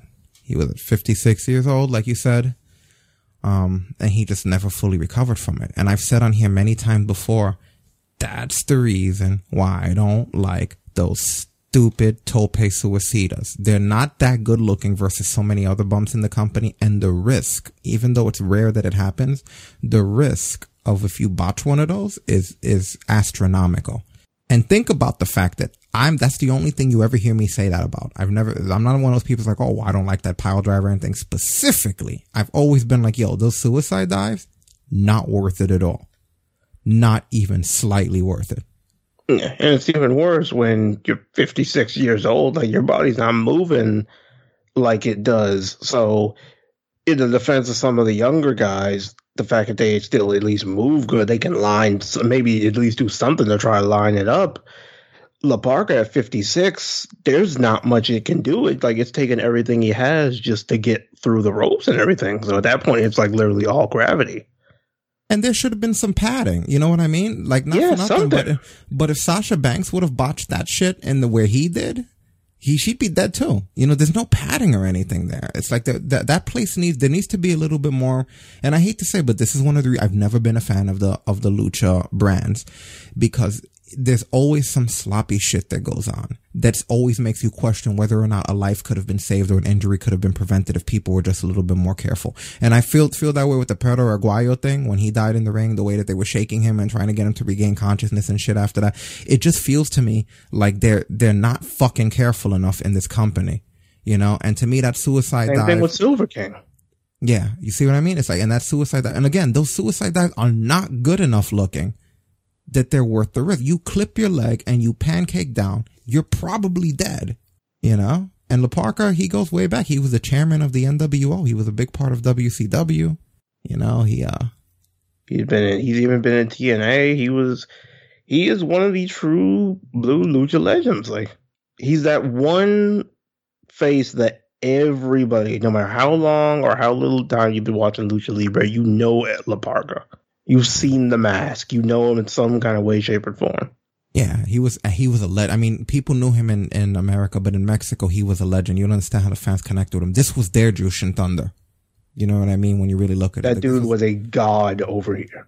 You know, like that was, and it's a shame that something like that even happened. And yeah, you're right, Spar. Not worth the quick pop. Not worth the quick pop at all. You know? And, yeah, just very sad stuff that happened. It was like I said on the intro, what I said, basically the translation was, thank you, La Parka, for everything. Rest well, sir. Yeah, I'm not sharing on social media. If you didn't see it already, you could look for yourself. I'm not going to share the bump out of respect. I am going to play it for some of you live here that weren't sure. That I see some of you don't even know what happened. But this was the bump that he took that caused the whole thing. And there won't be any link, just showing it for reference.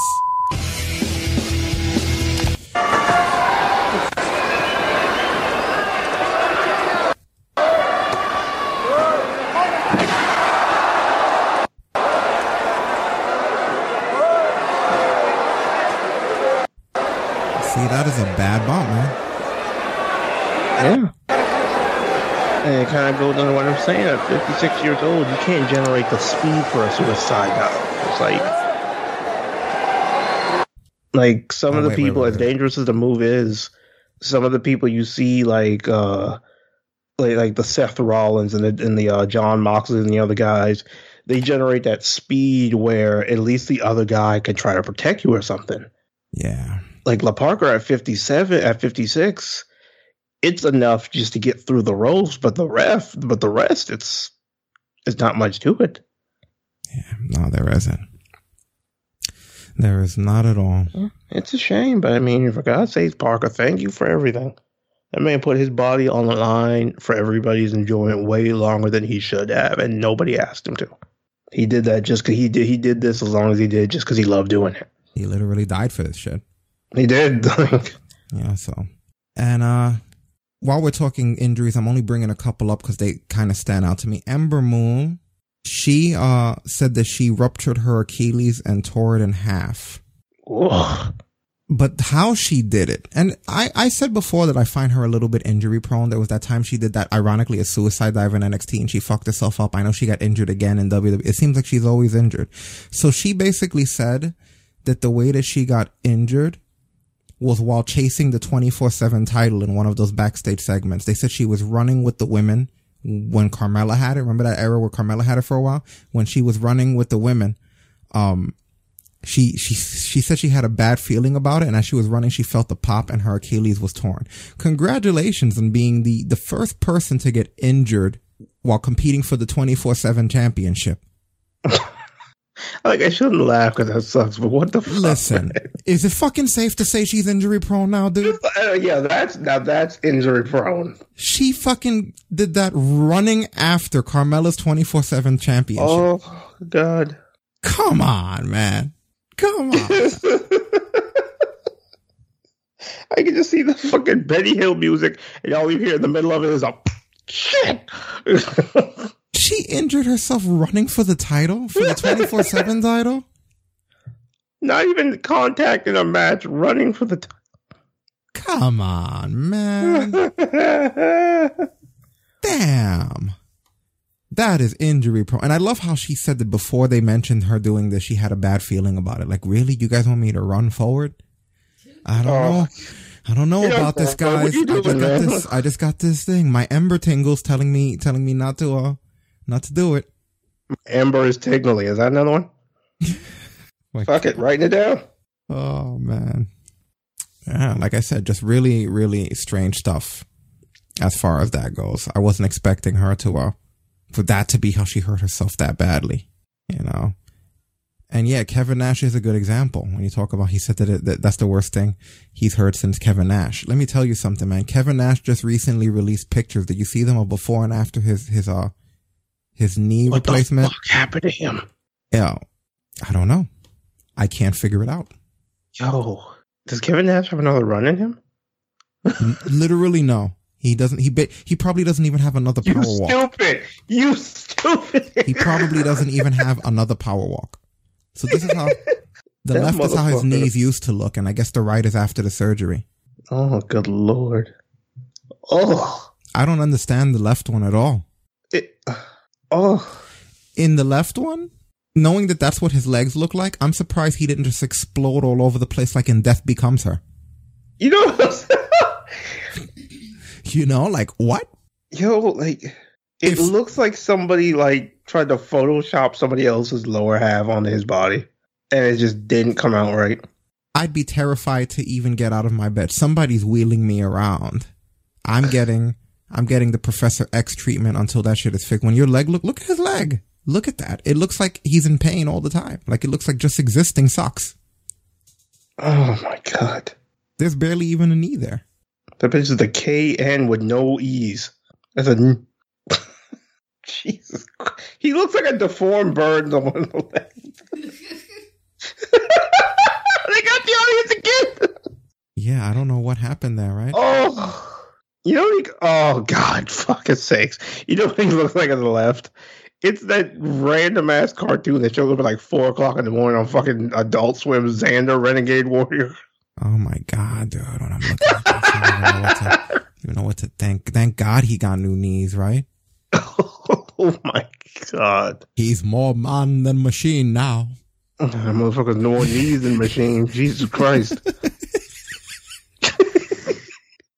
Yeah, George, he was in good shape from the waist up. Yeah, literally, you know. He's in great shape. He looks shape. good now. He looks great. Like his knees look normal, but Jesus. Did I share this link already for anybody who's on the I don't think you did. No. Jesus. Oh boy. So okay, I see that. So Brian Cage was supposed to have a match against RVD, but he didn't because he's injured. So the guy that everybody's excited about that's supposed to be going to AEW is injured before he even arrives. Right? Like what the fuck? They should make them into a stable, him, Ember Moon, and Nash. Oh my God. You know, when they come they call him the ICU. You know, when they come down the ramp, their Tron could be a screenshot of their fucking Medicaid card. We are covered for life. And you know, wow. Coverage for life. That's fucked up. It's too much, man. Injured all the fucking time. 4L.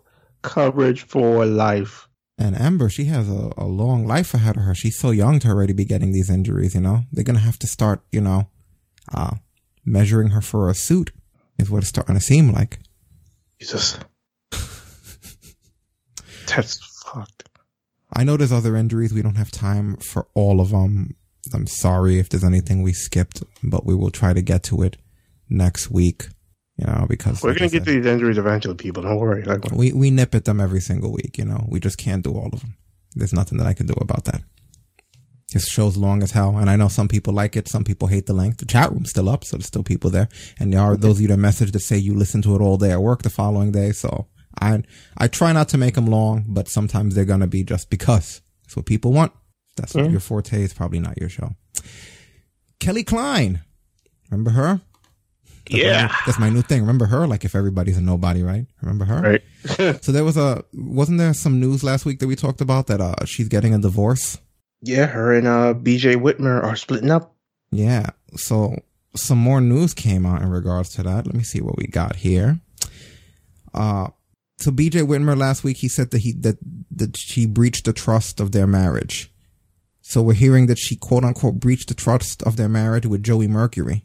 So yeah, I guess Joey Mercury kind of edged and leaded her. Joey Mercury got laid in by the gatekeeper. You know, they said that Mercury also contacted a lot of Ring of Honor wrestlers trying to help them get out of their contracts. He wanted to represent them with the idea that they could make more money in WWE and AEW by playing the two of them off against each other. And that he attempted to manage a stable of wrestlers, but it didn't really go anywhere. And that the general feeling was that he was trying to take down Ring of Honor. And he was also, if you recall, vocal about Kelly Klein with her contract and revealing the details and all that stuff that happened in the past. So it sounds like they were having some sort of an affair, and then somewhere looming in this affair was the conspiracy to fuck up what was left of Ring of Honor. Isn't that special? Hey, listen, writers, take notes. You know, there's some good shit here. Maybe it could be used, huh? Good storylines, even though it's the real thing. And what am I going to say? You got to do it real. Yeah. Things happen on the road. What are you going to do? You know what I mean? I'm going to do a quick skim here, see if there's any other stories before we go into the weeklies. I mean, the Revival, we're hearing that WWE is offering the Revival everything that they possibly can to try to keep them sticking around. They filed the copyright for Shatter Machine. So they filed this about a week ago. That to me sounds like that's going to be their tag team name. Why would they need to file any copyright? And they also filed FTRKO. Yeah. I mean, at this point, isn't that what they do every time? They offer them everything they could want, and the next thing you know, they're fucking jobbing to who knows who. Like, yeah. That's exactly what happens. It's like at this point, just fucking let them go. Like, stop being dumb enough to sign these contracts. They're not going to give you shit. And when they do, they're going to give you the bare minimum. Yeah. Yeah, they really are. They're like the Dolph Zigglers of the tag team division. Like, mm-hmm. All right. So is there anything you want to talk about in regards to the week? I guess we should start just going over some AEW stuff, right? There's not a lot of time, so I'm not going to go over everything. It's late as hell, and I apologize for that. But I'll do some, you do some. I'm going to just do a quick overview of AEW Dynamite. And it starts with the Kenny Omega and Adam Page against the Private Party, with Omega going over with the One-Winged Angel. But there's a point in this match where Omega catches a kick from one of the Private Party guys, and he goes to throw it out of his way, and inadvertently he hits Adam Page with his foot by mistake. This makes me wonder if they are specifically planning a Kenny Omega versus Adam Page feud, because it seems like every time there's a discrepancy, it's always Kenny Omega in the ring, whether it be that Adam Page tagged his back and hit the finisher and Omega standing like, or whatever. And if that's what they're planning, I don't like it. I don't really think that right now we need that. I think out of all the feuds that we can have, Kenny Omega versus Adam Page just doesn't interest me. Who knows what's going to happen with that. I really wish they would just not fuck with that right now. I don't think that it's necessary to fuck with. But they're doing it for whatever reason, which, yeah, like I said, I think that really sucks. Yeah. You know, I kind of like them all together more than I like them apart. But who knows? Maybe they're planning on elevating him into a top guy, so they want him to be on his own, you know, and they want him to be a heel first. You know, I'm not really quite sure what their logic of thinking is, you know. Yeah, but we've seen from them, they always do have a method to it. So yeah, there's always a method to the madness. Next week's AEW is called Bash at the Beach, and I think I don't know where it is. It's in Florida somewhere or something? I think so. Yeah. And I think that's a waste. They should have waited for it to be summer everywhere and then do a Bash at the Beach. Maybe do it as a pay-per-view. It's such a throwaway that they're just doing a show, a regular AEW, and they announced 1 week's notice that this is going to be Bash at the Beach. You know, I just thought that was something that could have been handled like better than they actually did, you know? Right. And this picture came. I'm going to throw it on the screen here for you guys to see here. This is one of the Bash at the Beach. This is the number one contenders match at Bash at the Beach. Right? And then Adam Page, he tweeted out, it's almost like they created a whole separate layer of the background to put me in. You know, I kind of see what he means. He looks like he's farther back than Ortiz is. Yeah, I don't know if that's a shoot comment or just further to further his heel turn. But listen, every week we've come on here. I think last week I skipped it because we didn't have time. But they're always putting things. If you look very carefully when Adam Page comes out, underneath the name graphic that says Adam Page, they're always putting little things there that are just like to sort of dig at him. I guess that might be part of the storyline to add to the frustration. You know, there's little Easter eggs here and there. Yeah, it makes sense though. Yeah. So that's what they're going for. Yeah, that seems to be what they're going for. We got Riho versus Chris Statlander for the title. Guess what happened? Chris Statlander beat 90 pounds. No. Nightmare Collective was out there. Brandy was on commentary. Mel attacked Statlander at ringside, and then Mel gets her heat back. Rather Statlander gets her heat back, beating Mel up, and then she winds up hitting Kong, who's also out there with a tope suicida. Brandy winds up coming down the ramp from commentary, distracting Statlander by arguing with her. And then Luther, which is a Japanese wrestling guy, that's the bald guy he grabs Kong by the shoulder. Well, he basically shoulder blocks her and then or hits her with some sort of an offensive move. And then Rio winds up cross-bodying him. Kong grabs Statlander's legs in order to help Rio win. After the match, Kong attacks Statlander in the ring. Riho comes to help Statlander. Mel attacks her. Hikaru Shida clears the ring of the heels. Big Swole and Sonny Kiss come down too in order to help. It became less about the match and more about Brandy's shitty stable. And yes, it is a shitty stable. I saw a meme on social media that said, and it's funny, we're going back to Saved by the Bell, that it basically said that Brandy Rhodes is like that episode of Saved by the Bell where everybody had a radio show and no one had the courage to tell AC Slater that his sucked. She's that guy. It's like all of her segments are just bad. You know, it's terrible. Her wrestling's also shitty. Her titties There's are 8 nice. million. There's 8 million ways to die. This segment seems to be one of them. She has nice tits, you know, great rack on her, great body on her overall, you know, good eye candy on her. But I mean, if I have to watch her wrestle or do another promo or something, I'd rather listen to Riho's music almost. Not quite. I don't know if it's gotten that bad yet. It's just bad. And it's just like someone does need to tell her. It's important for creative. You didn't come all this way to let your girlfriend fuck this up, did you? You know? Don't you do it. The nightmare about the collective is the promos and Brandy.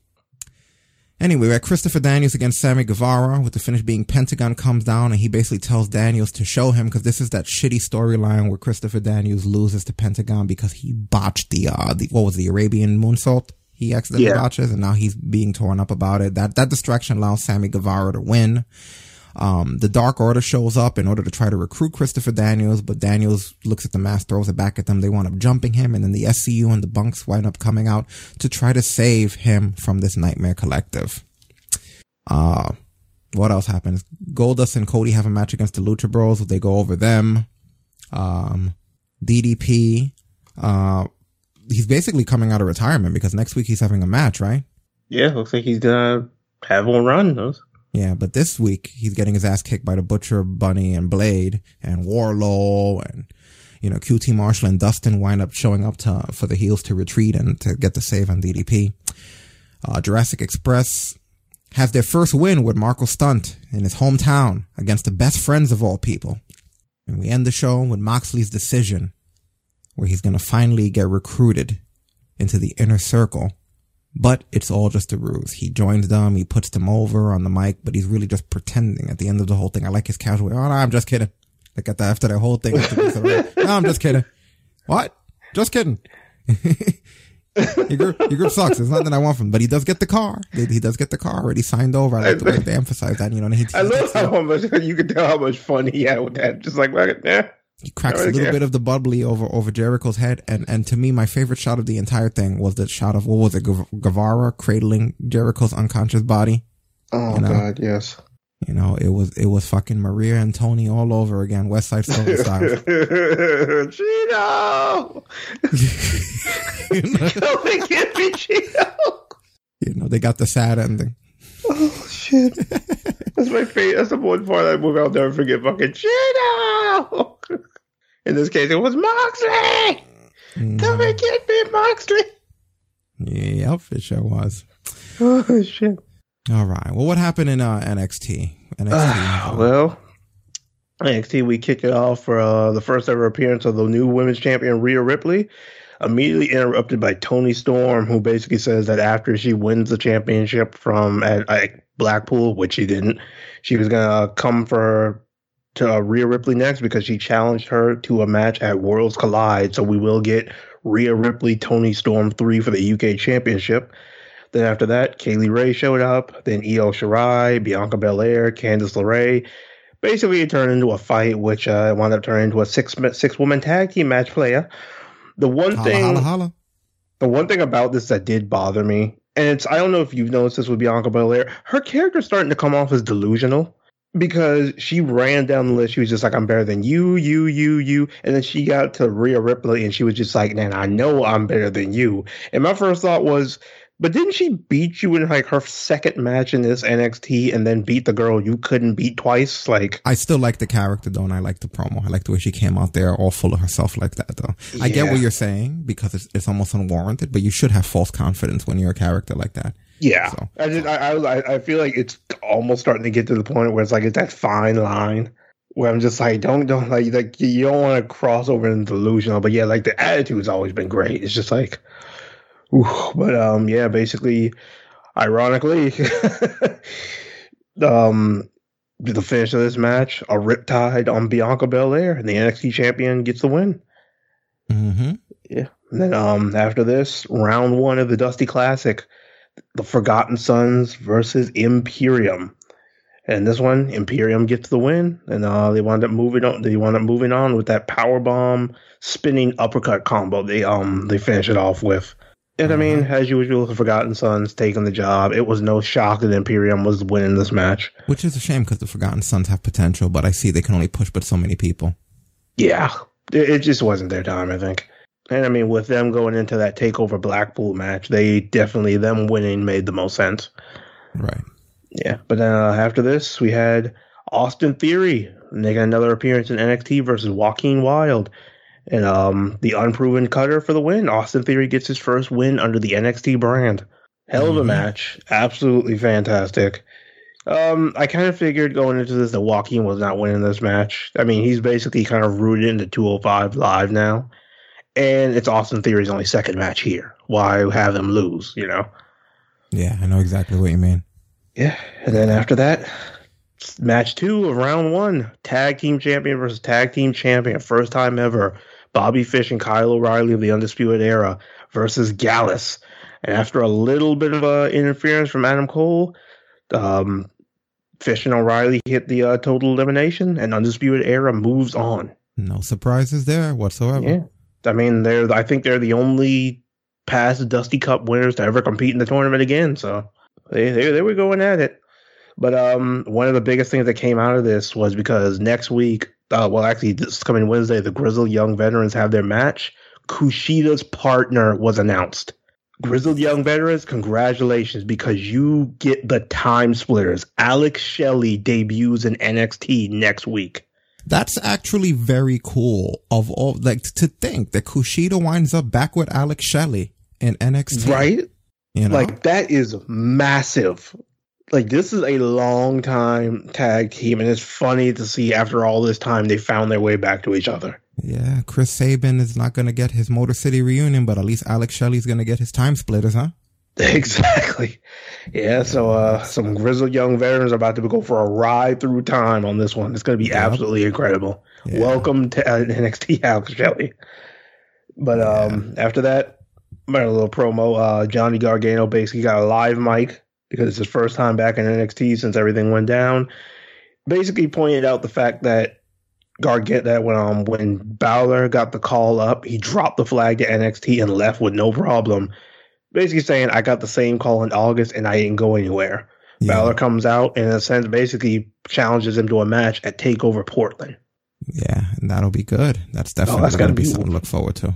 That's going to be awesome.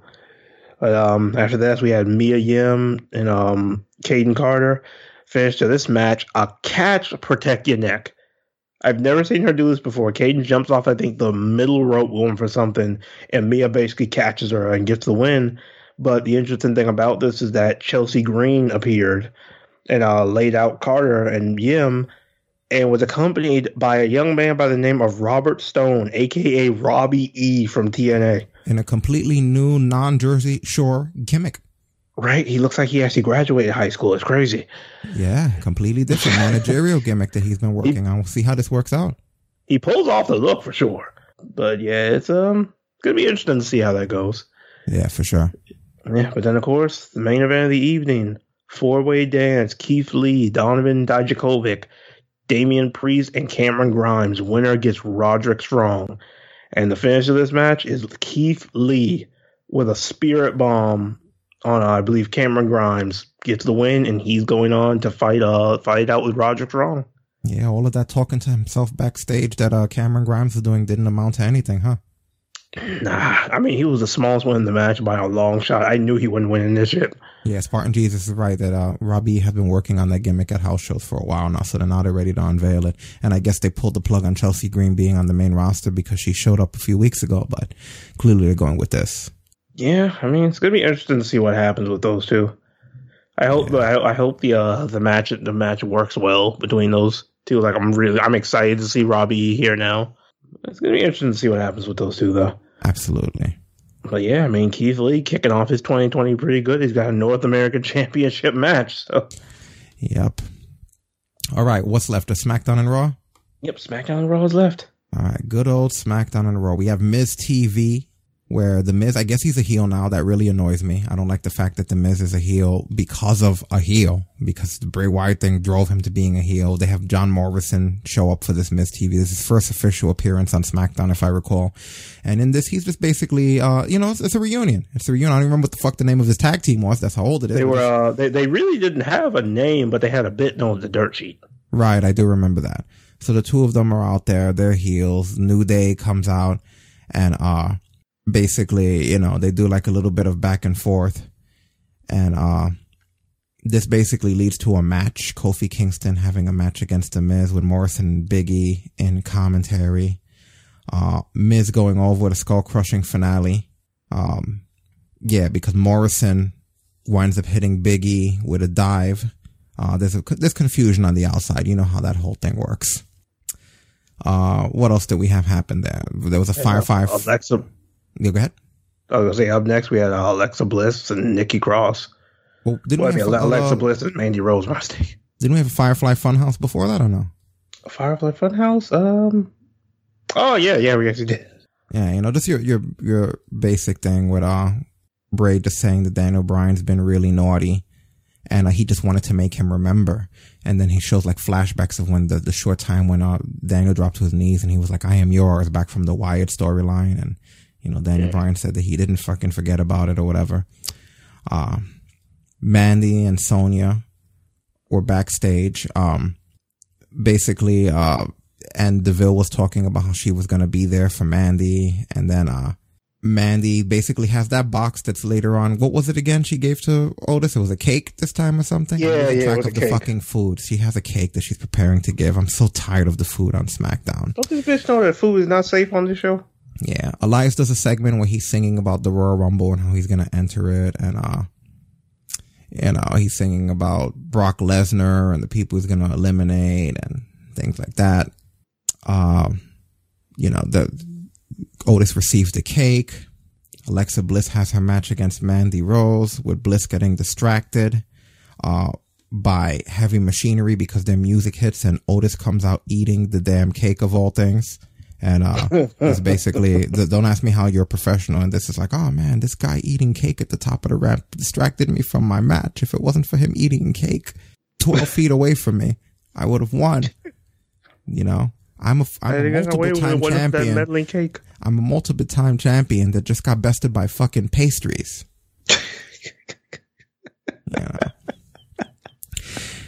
Lacey Evans has a match against Sasha Banks. I don't even remember what the hell happened in this match. Oh god, I think what was it? Oh right. What happened? Right, Bailey instead brings it via satellite and says Sasha didn't show up because she's doing shitty rap music or something. Right? she's making her new video. So I'm just gonna be here on the Tron, and the only reason I'm here is because I'm obligated to be here. Just in case you guys were wondering why I'm here. I don't know. That was just kind of weird. And I think she winds up fighting with Bailey at some point, right? Yeah, she ran backstage and basically they were fighting it out, and then Bailey said, "Holla, I'm about to be featured in this rap." I just remembered. This is what Bailey sucks, whether she's a face or a heel. To think that you got the face going back there to get you. This is where you're supposed to ambush her. You ambush her, and she fucks you up. That's how weird. She comes out, yeah, and then it ends with you on the ground. Dude, Bailey's just the ass whooping no matter what. Like. Yeah. The heel and the haircut did nothing. Yeah. Braun Strowman against Nakamura here. I get it. Braun Strowman's really strong and everything, but I just hate the fact that they make Nakamura and Cesaro and Zayn look so fucking crap. Like they're just so weak. Just the fact that Nakamura grabs the belt and he tries to run at Strowman with it, and Strowman grabs him anyway into the power slam. Like all their plans were foiled. He's just better than them. The end. I kind of wish that they would just take a different direction with that, not to undersell the heels of this angle so much. Exactly. I'm sorry. I don't give a shit how big he is. There's no reason in any capacity Strowman should be beating Nakamura.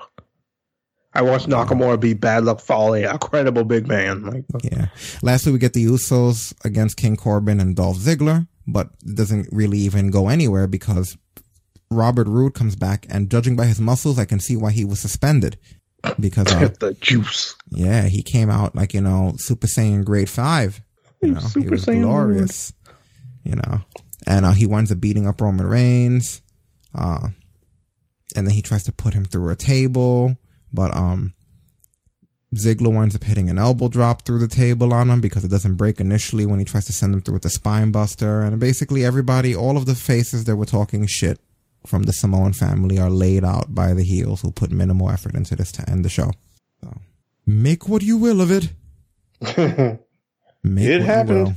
Mm-hmm. All right, Raw.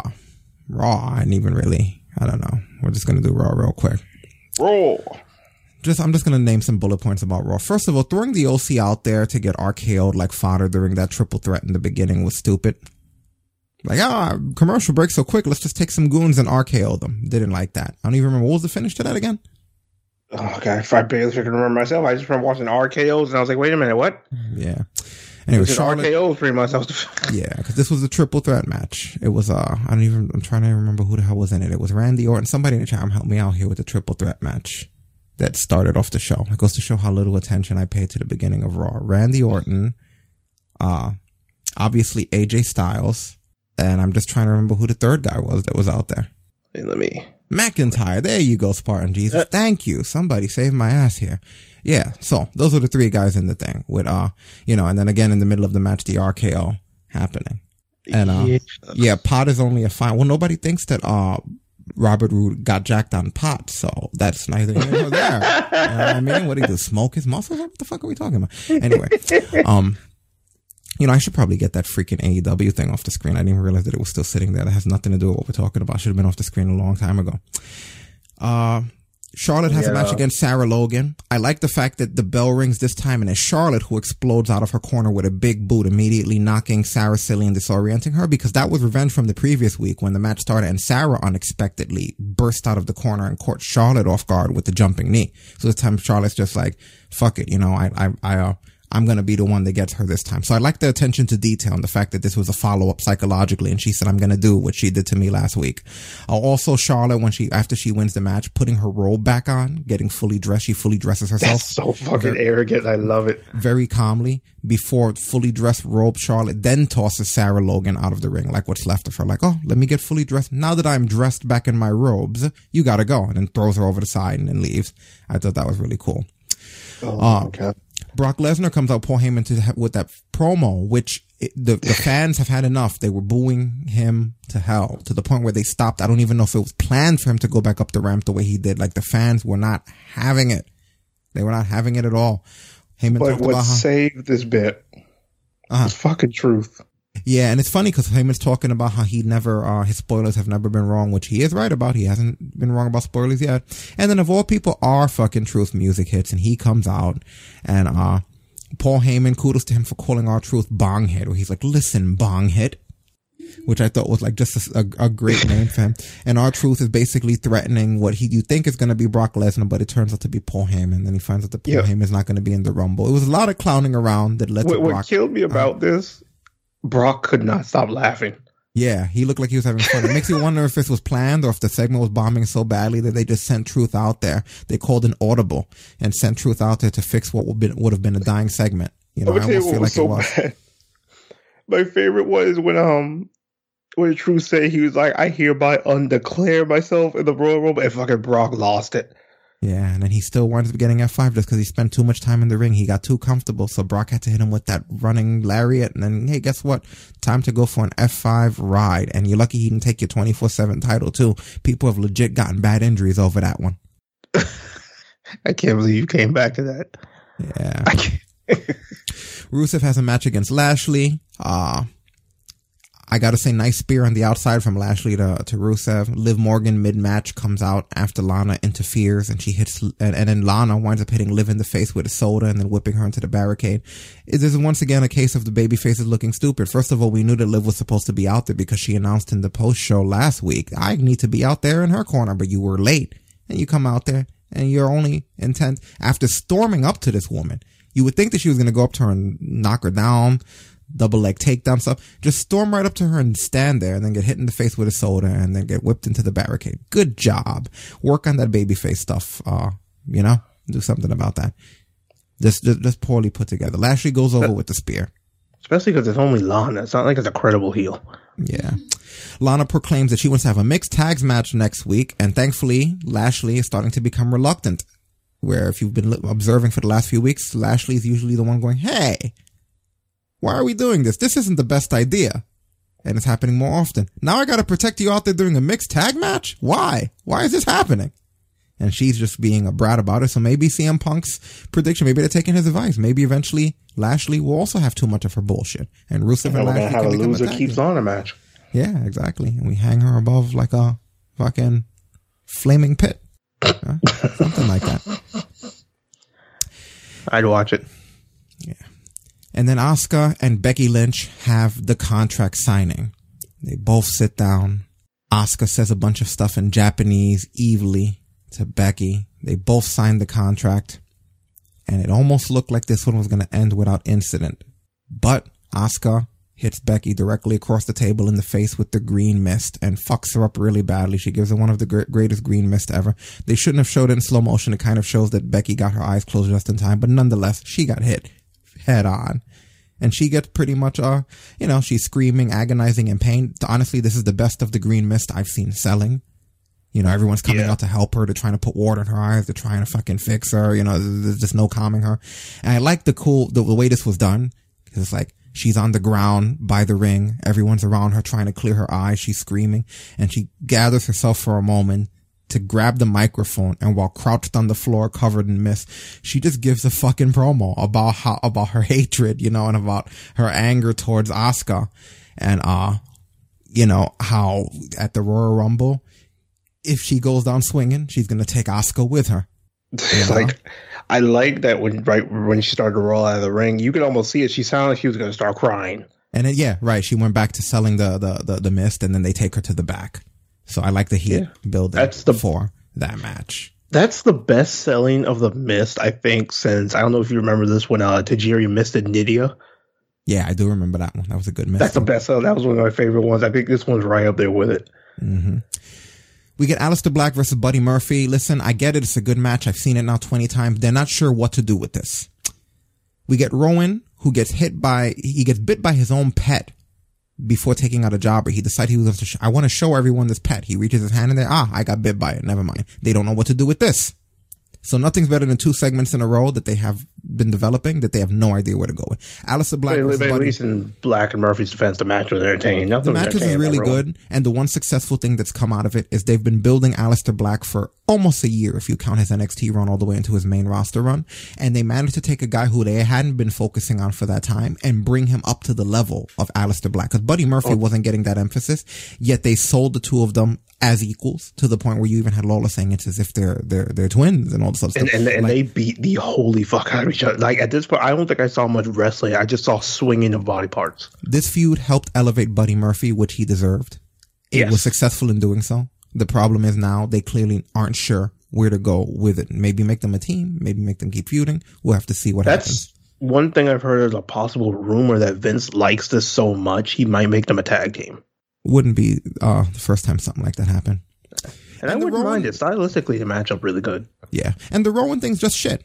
It's just bad. Yeah. It's like, no matter what's going to be in there, it's going to be disappointing because it's in a little cage. And if it's not really intimidating, then it's going to make him look like an idiot for getting bit by it. And on top of that, it's a Rowan segment. And then when you unveil it, no matter what creature it is, then what do we do? Is it always going to be there in the cage? Are we just going to have this stupid thing that we now all know what it is? Is he going to be able to take it out like Jake did with the snake? Will it be a snake? That'll be too much of an imitation. Can you put a snake out there? Is that going to be different? We're not in the same world that we are before. There's animal people now that'll get angry about the way you use the fucking thing. Like, what exactly, where is this going? And why is it going there? He said, Spartan Jesus said it's Chad Gable in a cage. Oh, God, no, I don't believe in that. That's too good of an idea. They've built it up now to the point where no matter what it is, it's going to suck, I kind of like what Spartan Jesus said, like, are you not sports entertainmented? You're not sports entertainment. Fuck it, I'll write it down. Oh, God. Write that shit down. Yeah, that's a good one. Yes. But you see what I mean? It's just like, like, it's so bad because, first of all, like, it's like I said, it's a Rowan segment. It already has a stigma of sucking behind it. And then the segment sucks too. No one gives a fuck where his pad is. Nobody's cared about Rowan not one time he's been by himself, and then you give him a shitty gimmick? Terrible. What else happened after this? After this, was it the fist fight? The fist fight's all that's left? Yeah. Yeah. The only thing I can say is it looked like Buddy Murphy joined Seth Rollins at the end of this. That's what it looks like. Which, I mean, basically the whole thing with that from the next basically 2 matches, Murphy was still sitting on the outside, basically looking disheveled because in 3 attempts he hasn't been able to beat Aleister Black. I forgot about that. Yeah, he's just on the outside on the ringside for those. Like, I think Charlie tried to interview him during, I think, the Rowan match, and he was just like, not now. Yeah, it's crazy, dude. At first I thought he was just doing his best imitation of Austin Aries at WrestleMania. I would say the Ambrose on that one Raw. But, yeah. But all right, whatever. Yeah, that's what it looks like. I guess he's heel now. It's interesting to see where that the hell is going to go, you know? I will say, coolest thing I saw in this match was Owens running up the fucking half pipe like the X Games and hitting that senton. Yes, very cool. There was very little fist in this fight, even though it was called a fist fight. It was just basically just a brawl. It was what it usually is. There was nothing fisty about this fight. Nothing fisty about this fight. No. It was a hardcore match. That's what it essentially came down to. You know? I highly recommend it. What do you want me to say about it, you know? Go check it out. It happened. Raw was a mixed bag. I didn't hate the bag, though. There was a lot of interesting stuff here. There was a lot of development here. Most of the segments really did resonate positively with me if I had to look back at it overall. You know, the Orton, AJ Styles stuff is really working, mainly because of AJ Styles. I like his heel gimmick where it's like a bit of a comedic, silly version of himself. The Charlotte Sarah Logan, despite there not being much of a build-up, it continued the story from last week. I thought that was really cool. Brock Lesnar's segment, whether they intended to or not, having the R-Truth flavor added to it, and just basically the non-cooperation of the fans definitely made this a positive segment. Rusev and Lashley, well, you know. It happened. Mm-hmm.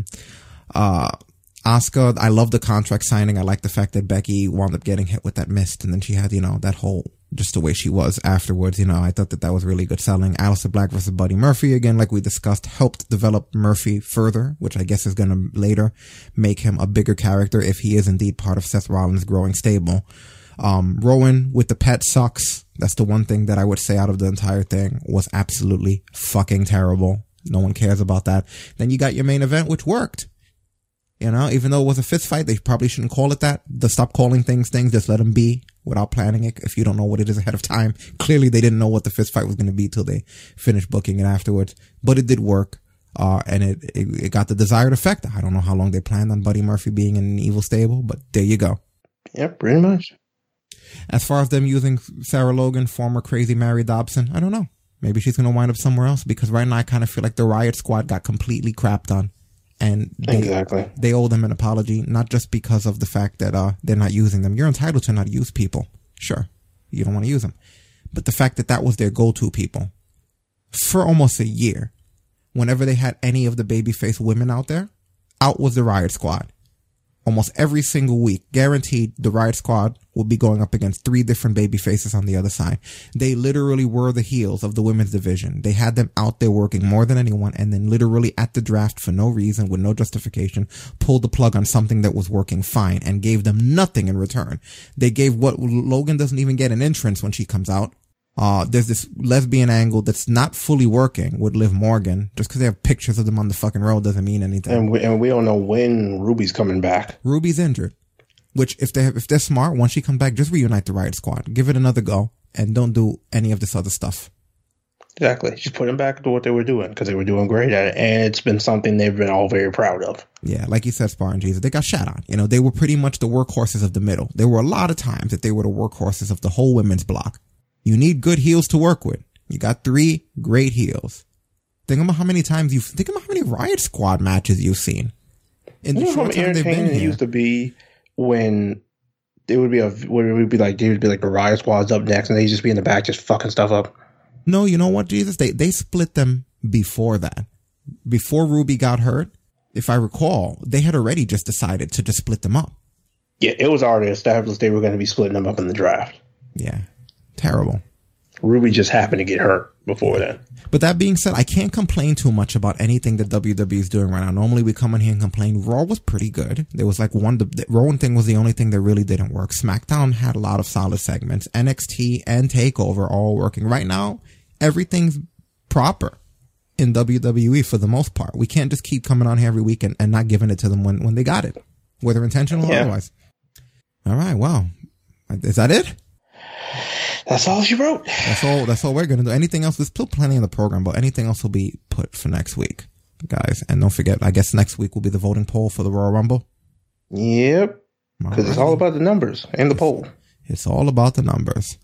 That being said, thank you to everyone who's hung out with us for this entire long night. It's one of our longer episodes. So thank you, EB Gamer, Cooler Ice, ACAK 6 Slayer, Stasis Dreams, Joe Wall, Mark 710, 50 Targer 387, Packed Panther, Little Defect MDK, Steel Bull 65, Sugar Shane, Spartan Jesus, 85648679, George Z, Kaiser, Mikhail Rafa 2006, ICPJ, Colin Melly, P Duty, Face 325, and of course all of you listening across iTunes, Stitcher, and our various other platforms.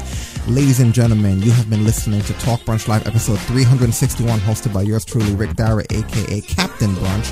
For myself and Destin, we are out of here. And cue the reheal music. Shut it down.